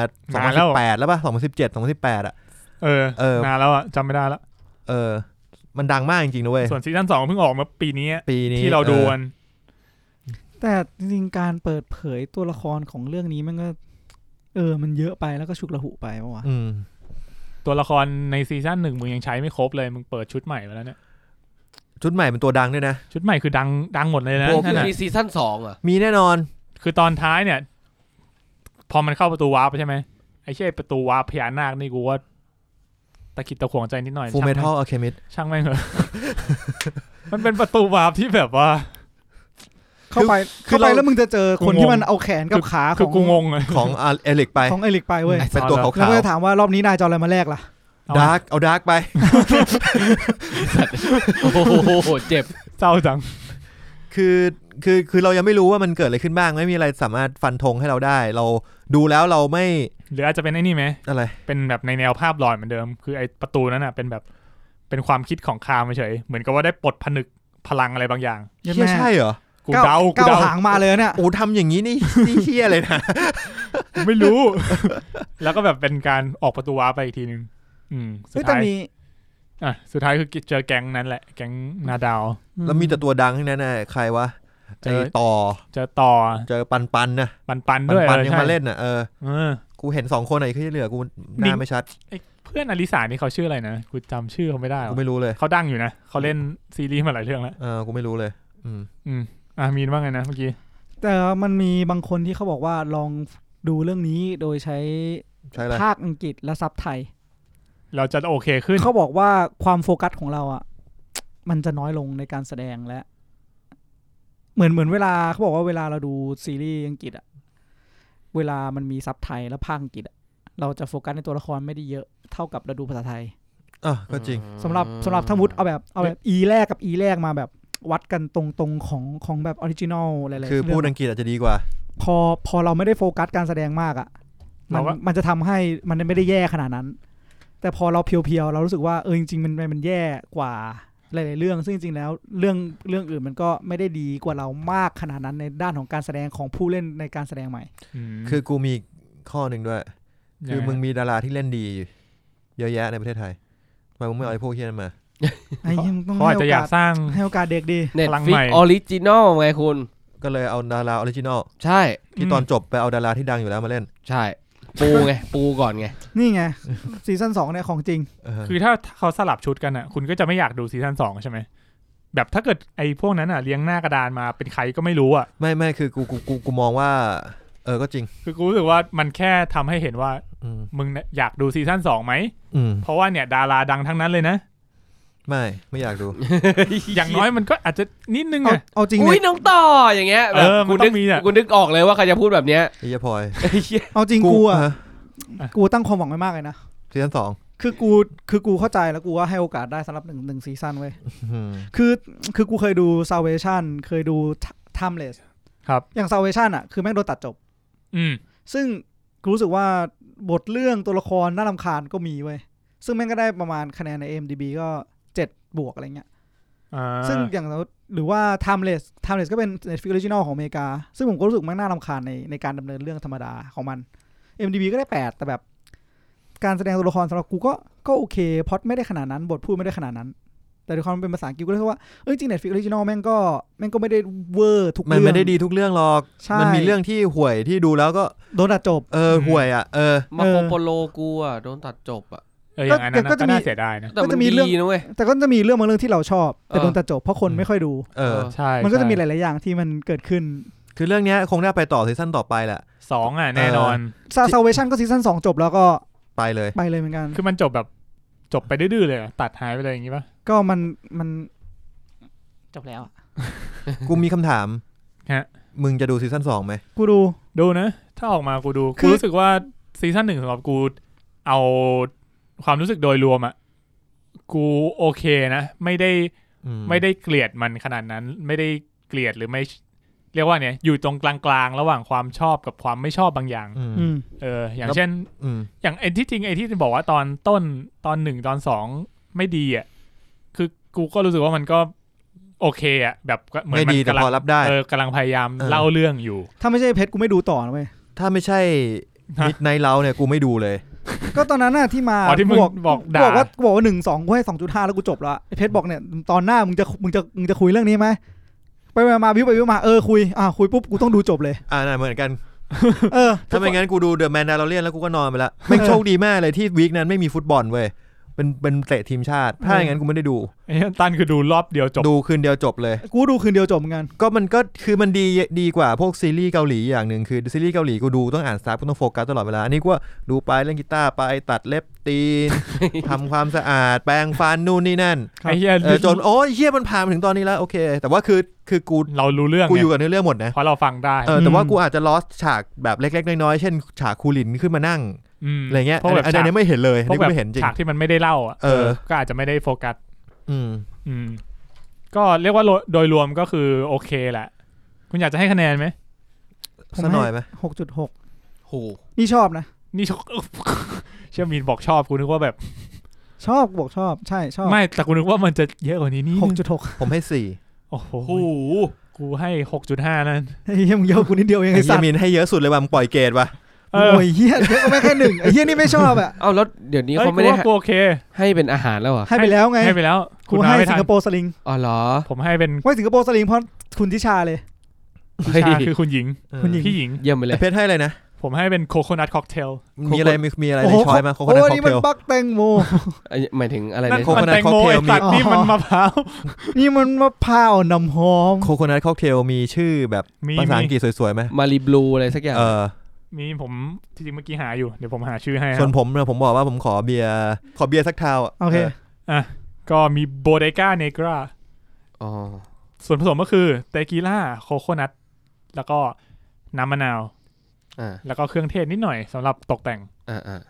จะได้ออกมาเป็นแบบบางสุกุลสายสิญจน์อะไรอย่างงี้ป่ะสาธุขอสายทุยหน้าตาประมาณนี้นะครับขาวๆคุณที่มึงเคยกินแล้วใช่ไหมฮะ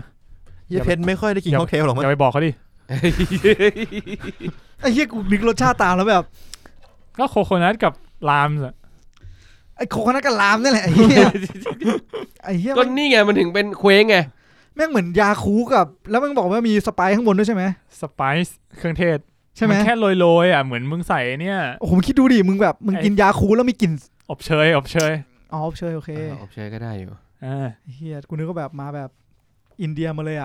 ไม่ได้ใส่ผงแกงกะหรี่สัตว์ถ้า2ตอนแรกผมขอเป็นกินนมถ้ามึงมาแบบปุ้นนี่ต้องเตกิล่าช็อตละกินแล้วนมเปรี้ยวผสมยาสีฟันแล้วกัน ผสมยาสีฟันผสมลิตาลีนไหมแดกแล้วตายหาไปเลยสัตว์ลิตาลีนแดกได้นะคือนมเปรี้ยวผสมยาสีฟันลิตาลีนแดกได้จริงเหรอก็แดกแล้วไม่ตาย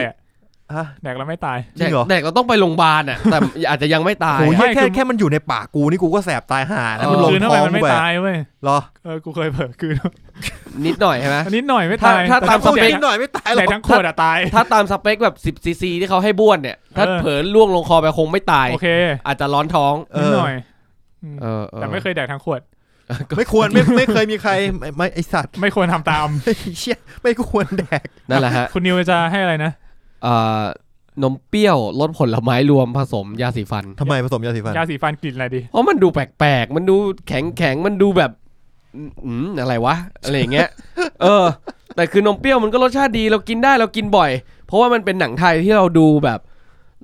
มันคือคนไทยแสดงเราดูแต่ยาสีฟันนี่คุณไม่คุ้นเคยแต่ยาสีฟันคุณเอาไปบีบลงในเนี้ยมันไม่ใช่ฮะมันดูประหลาดมันดูไม่ควรบีบไปหน่อยถึงจะดู2 ตอนก็ตามคุณตั้นอยากจะเอาคุณตั้นให้เบียร์เทา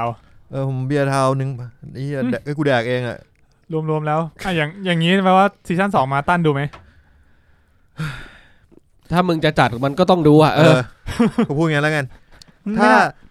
ถ้ามึงบอกว่าเฮ้ยไม่รีวิวซีซั่น2กูไม่ดูจบป่ะงั้นรีวิวกูก็ต้องดูไม่มึงอาจจะไม่ดูก็ได้ไงเดี๋ยวกูดูเปลี่ยนบาร์เทนเดอร์ไงล่ะเอาคนอื่นมาแทนกูแต่ว่ามันก็มีความอยากรู้ว่ามึงจะทำอะไรต่อนะแต่ว่ากูอาจจะใช้วิธีทางลัดเหมือนที่กูทำกันหลายๆเรื่องคือไปอ่านคือเรื่องนี้มันเป็นกระแสในโซเชียลเว้ยหลายๆเรื่องเป็นกระแสโซเชียลจนอย่างเช่นรักฉุดใจในฉุกเฉินอ่ะกูไม่ได้ดูกูรู้เรื่องหมดแล้วกูไม่ดูเหมือนกันไม่รู้เรื่องเลยกูเรื่องหมดแล้ว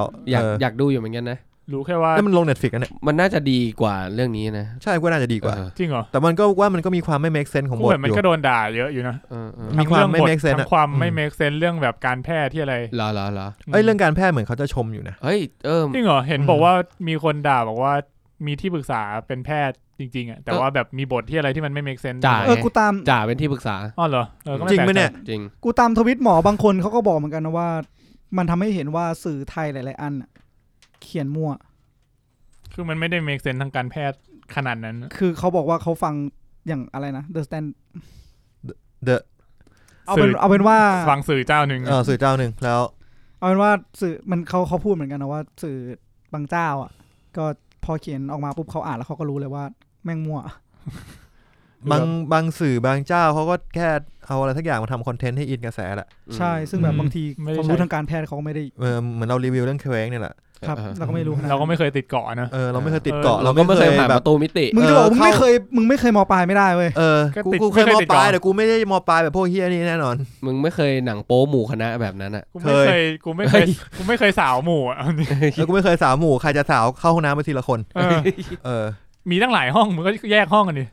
ก็ถูกของมึงอีกอย่างนึงคือไม่เคยมีใครมาปั่นจักรยานให้กูดูหนังโป๊แล้วกูมั่นใจว่าตอนกูอยู่เสม็ดก็ไม่มีท่านั้นเกิดขึ้นกูจำความรู้สึกนี้ได้แล้วตอนมึงไม่ใช่ตอนที่กูเลิกดูอพิโซด2เพราะว่าเรื่องนี้แม่งขัดใจกูอย่างนึงคือสายเทคแม่งน้อยมึงให้เด็กคนเดียวเองอะที่มีความรู้ด้านนี้ฮันเดดก็มีคนเดียวนะฮันเดดนั้นมันอัจฉริยะเลยนะเว้ยอย่างเพื่อนเรามีเยอะฮะเพื่อนเรามีเยอะไหมสายเทคถ้าคุณนึกชื่อออกคนเดียวใครไอ้แพรหมายถึงไอ้เหี้ยแพรเป็นนักมายากลเป็นพ่อมดไม่ก็สะดอกกรในทุกที่มันคีย์มาสเตอร์ถ้าเกิดมึงคิดว่าจะมีใครสักคนที่ทำเครื่องปั่นไฟให้มึงได้มึงคิดว่าเพื่อนเรามีกี่คนไม่หมายความว่าเครื่องปั่นไฟไม่ได้ยากเลยนะสมมติว่ามึงมีเพื่อนสมมติมึงมีเพื่อนสมมติเป็นมึงเนี้ยมึงอยู่ในนั้นมึงอยู่ในเรื่องนั้นนะแล้วมึงรู้ว่าแล้วมึงแบบมึงอยู่ในนั้นในสถานการณ์นั้นมึงอยู่ฝั่งไหนมึงอยู่กลุ่มใครมึงจะเดินไปหาใครมึงจะยังไงมึงใช้ชีวิตยังไงกูอยู่คนเดียวกูไปหาพี่หญิงนั่น มึงก็ต้องไปต่อยกับไอ้นี่ก่อนไอ้เพชรกูไปด้วย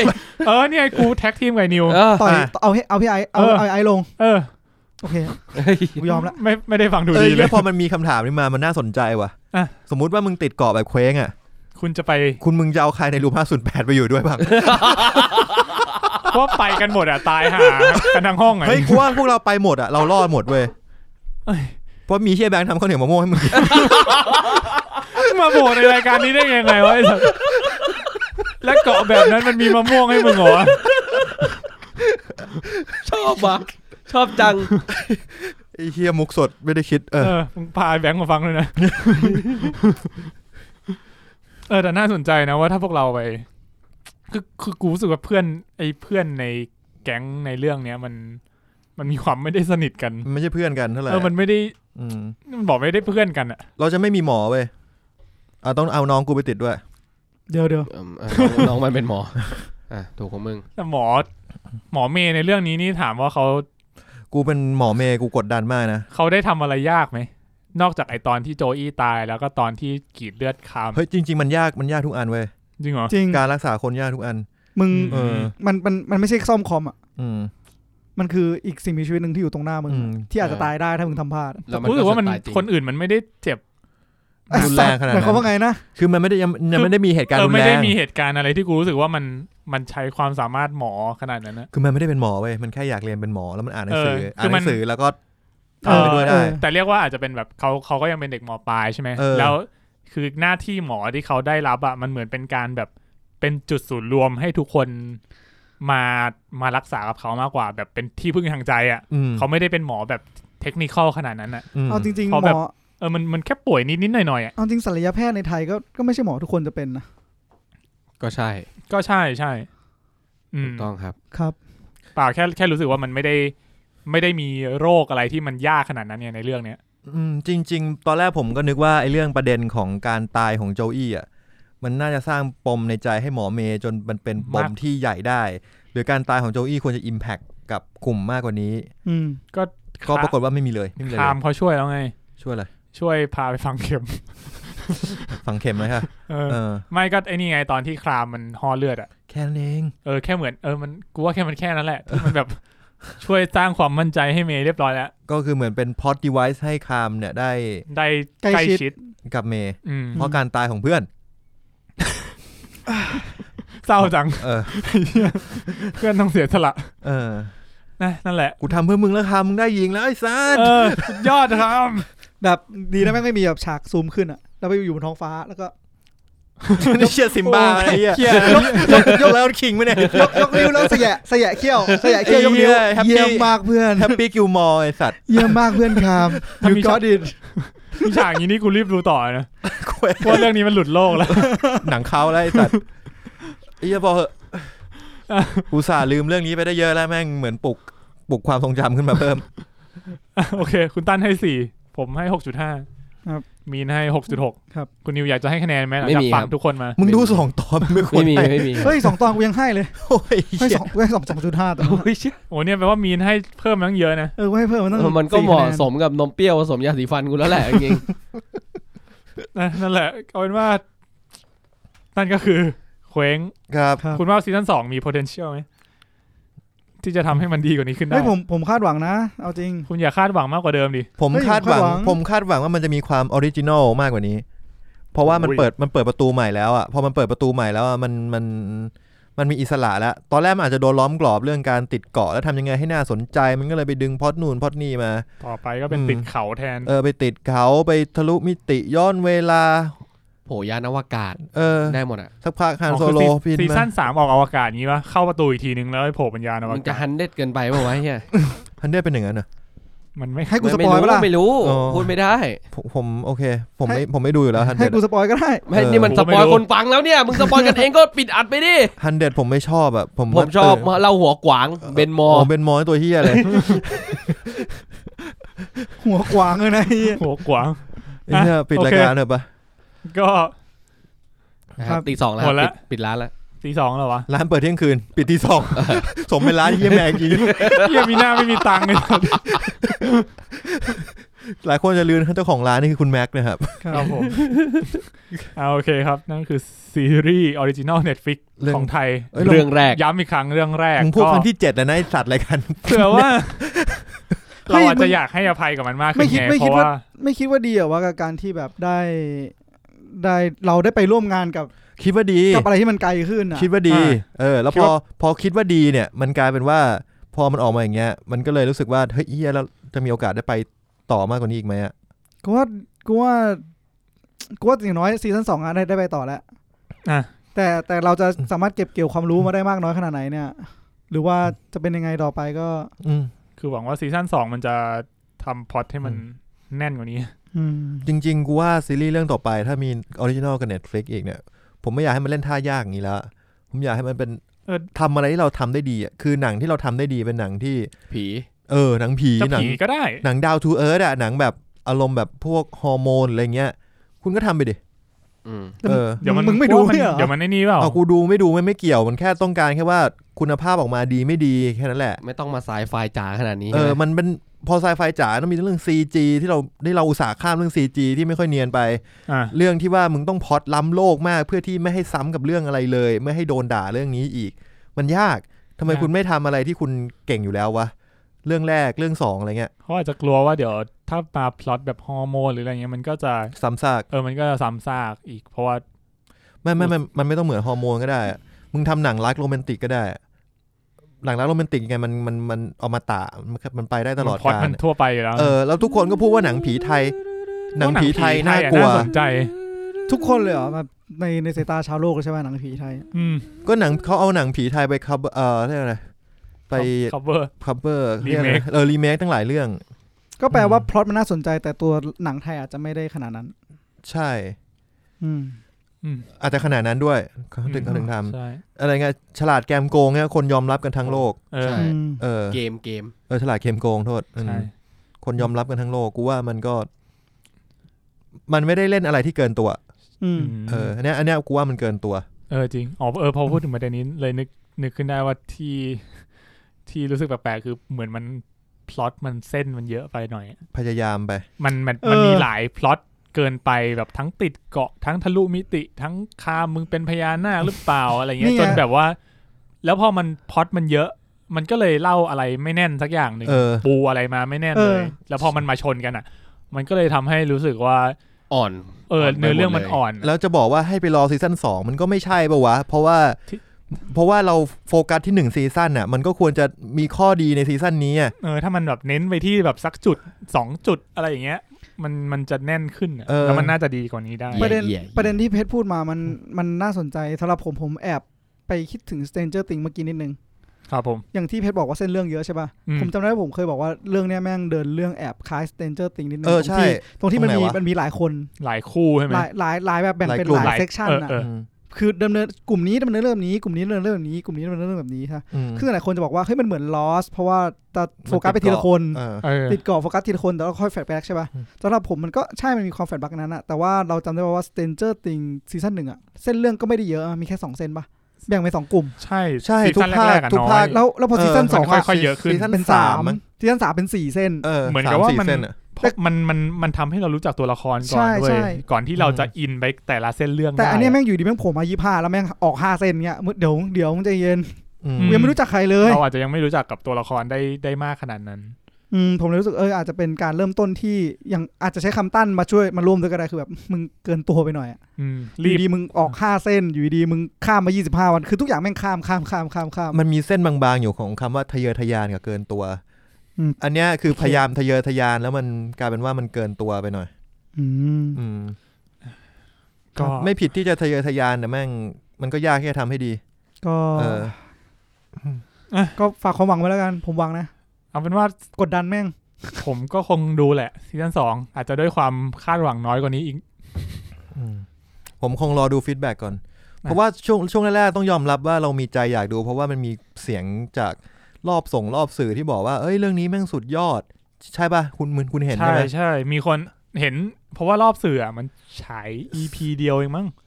แล้วเชื่อเป็น EP ที่แล้วคนก็บิ้วไอ้ที่นี่คือดีเหรอคือเราดู EP 1 กับ EP 2เรามีปัญหาถูกป่ะเรามีปัญหาเรารู้สึกว่ามันไม่ได้ดีอ่ะแล้วถ้าเขาฉายแค่ EP เดียวอ่ะมันคือสิ่งที่สามารถออกมาโฆษณาได้วะว่ามันดีว่ามุมกล้องคือแม่งพูดยากคือพอเรามาเป็น Netflix Original รู้สึกว่ามุมกล้องกับโปรดักชันมันจริงๆมันก็ไม่แย่นะมุมกล้องโปรดักชันโอเคนะมุมกล้องกับแสงสีโทนภาพหมายความว่ามันกลายเป็นว่าเราเอา Netflix Original มาแล้วเรารู้สึกว่าอันนั้นคือเส้นมาตรฐานของ Netflix Original ไงซึ่งเราเลยไม่ได้ตัดสินป่ะแยกออกไปอันเนี้ยที่เราพูดเนี่ยมันไม่ได้มีเรื่องโปรดักชันเลยใช่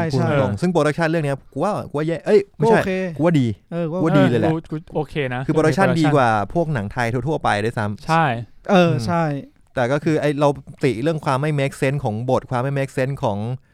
หลายๆอย่างอ่ะมันไม่ใช่เรื่องของโปรดักชันแล้วเป็นเรื่องของการแสดงใช่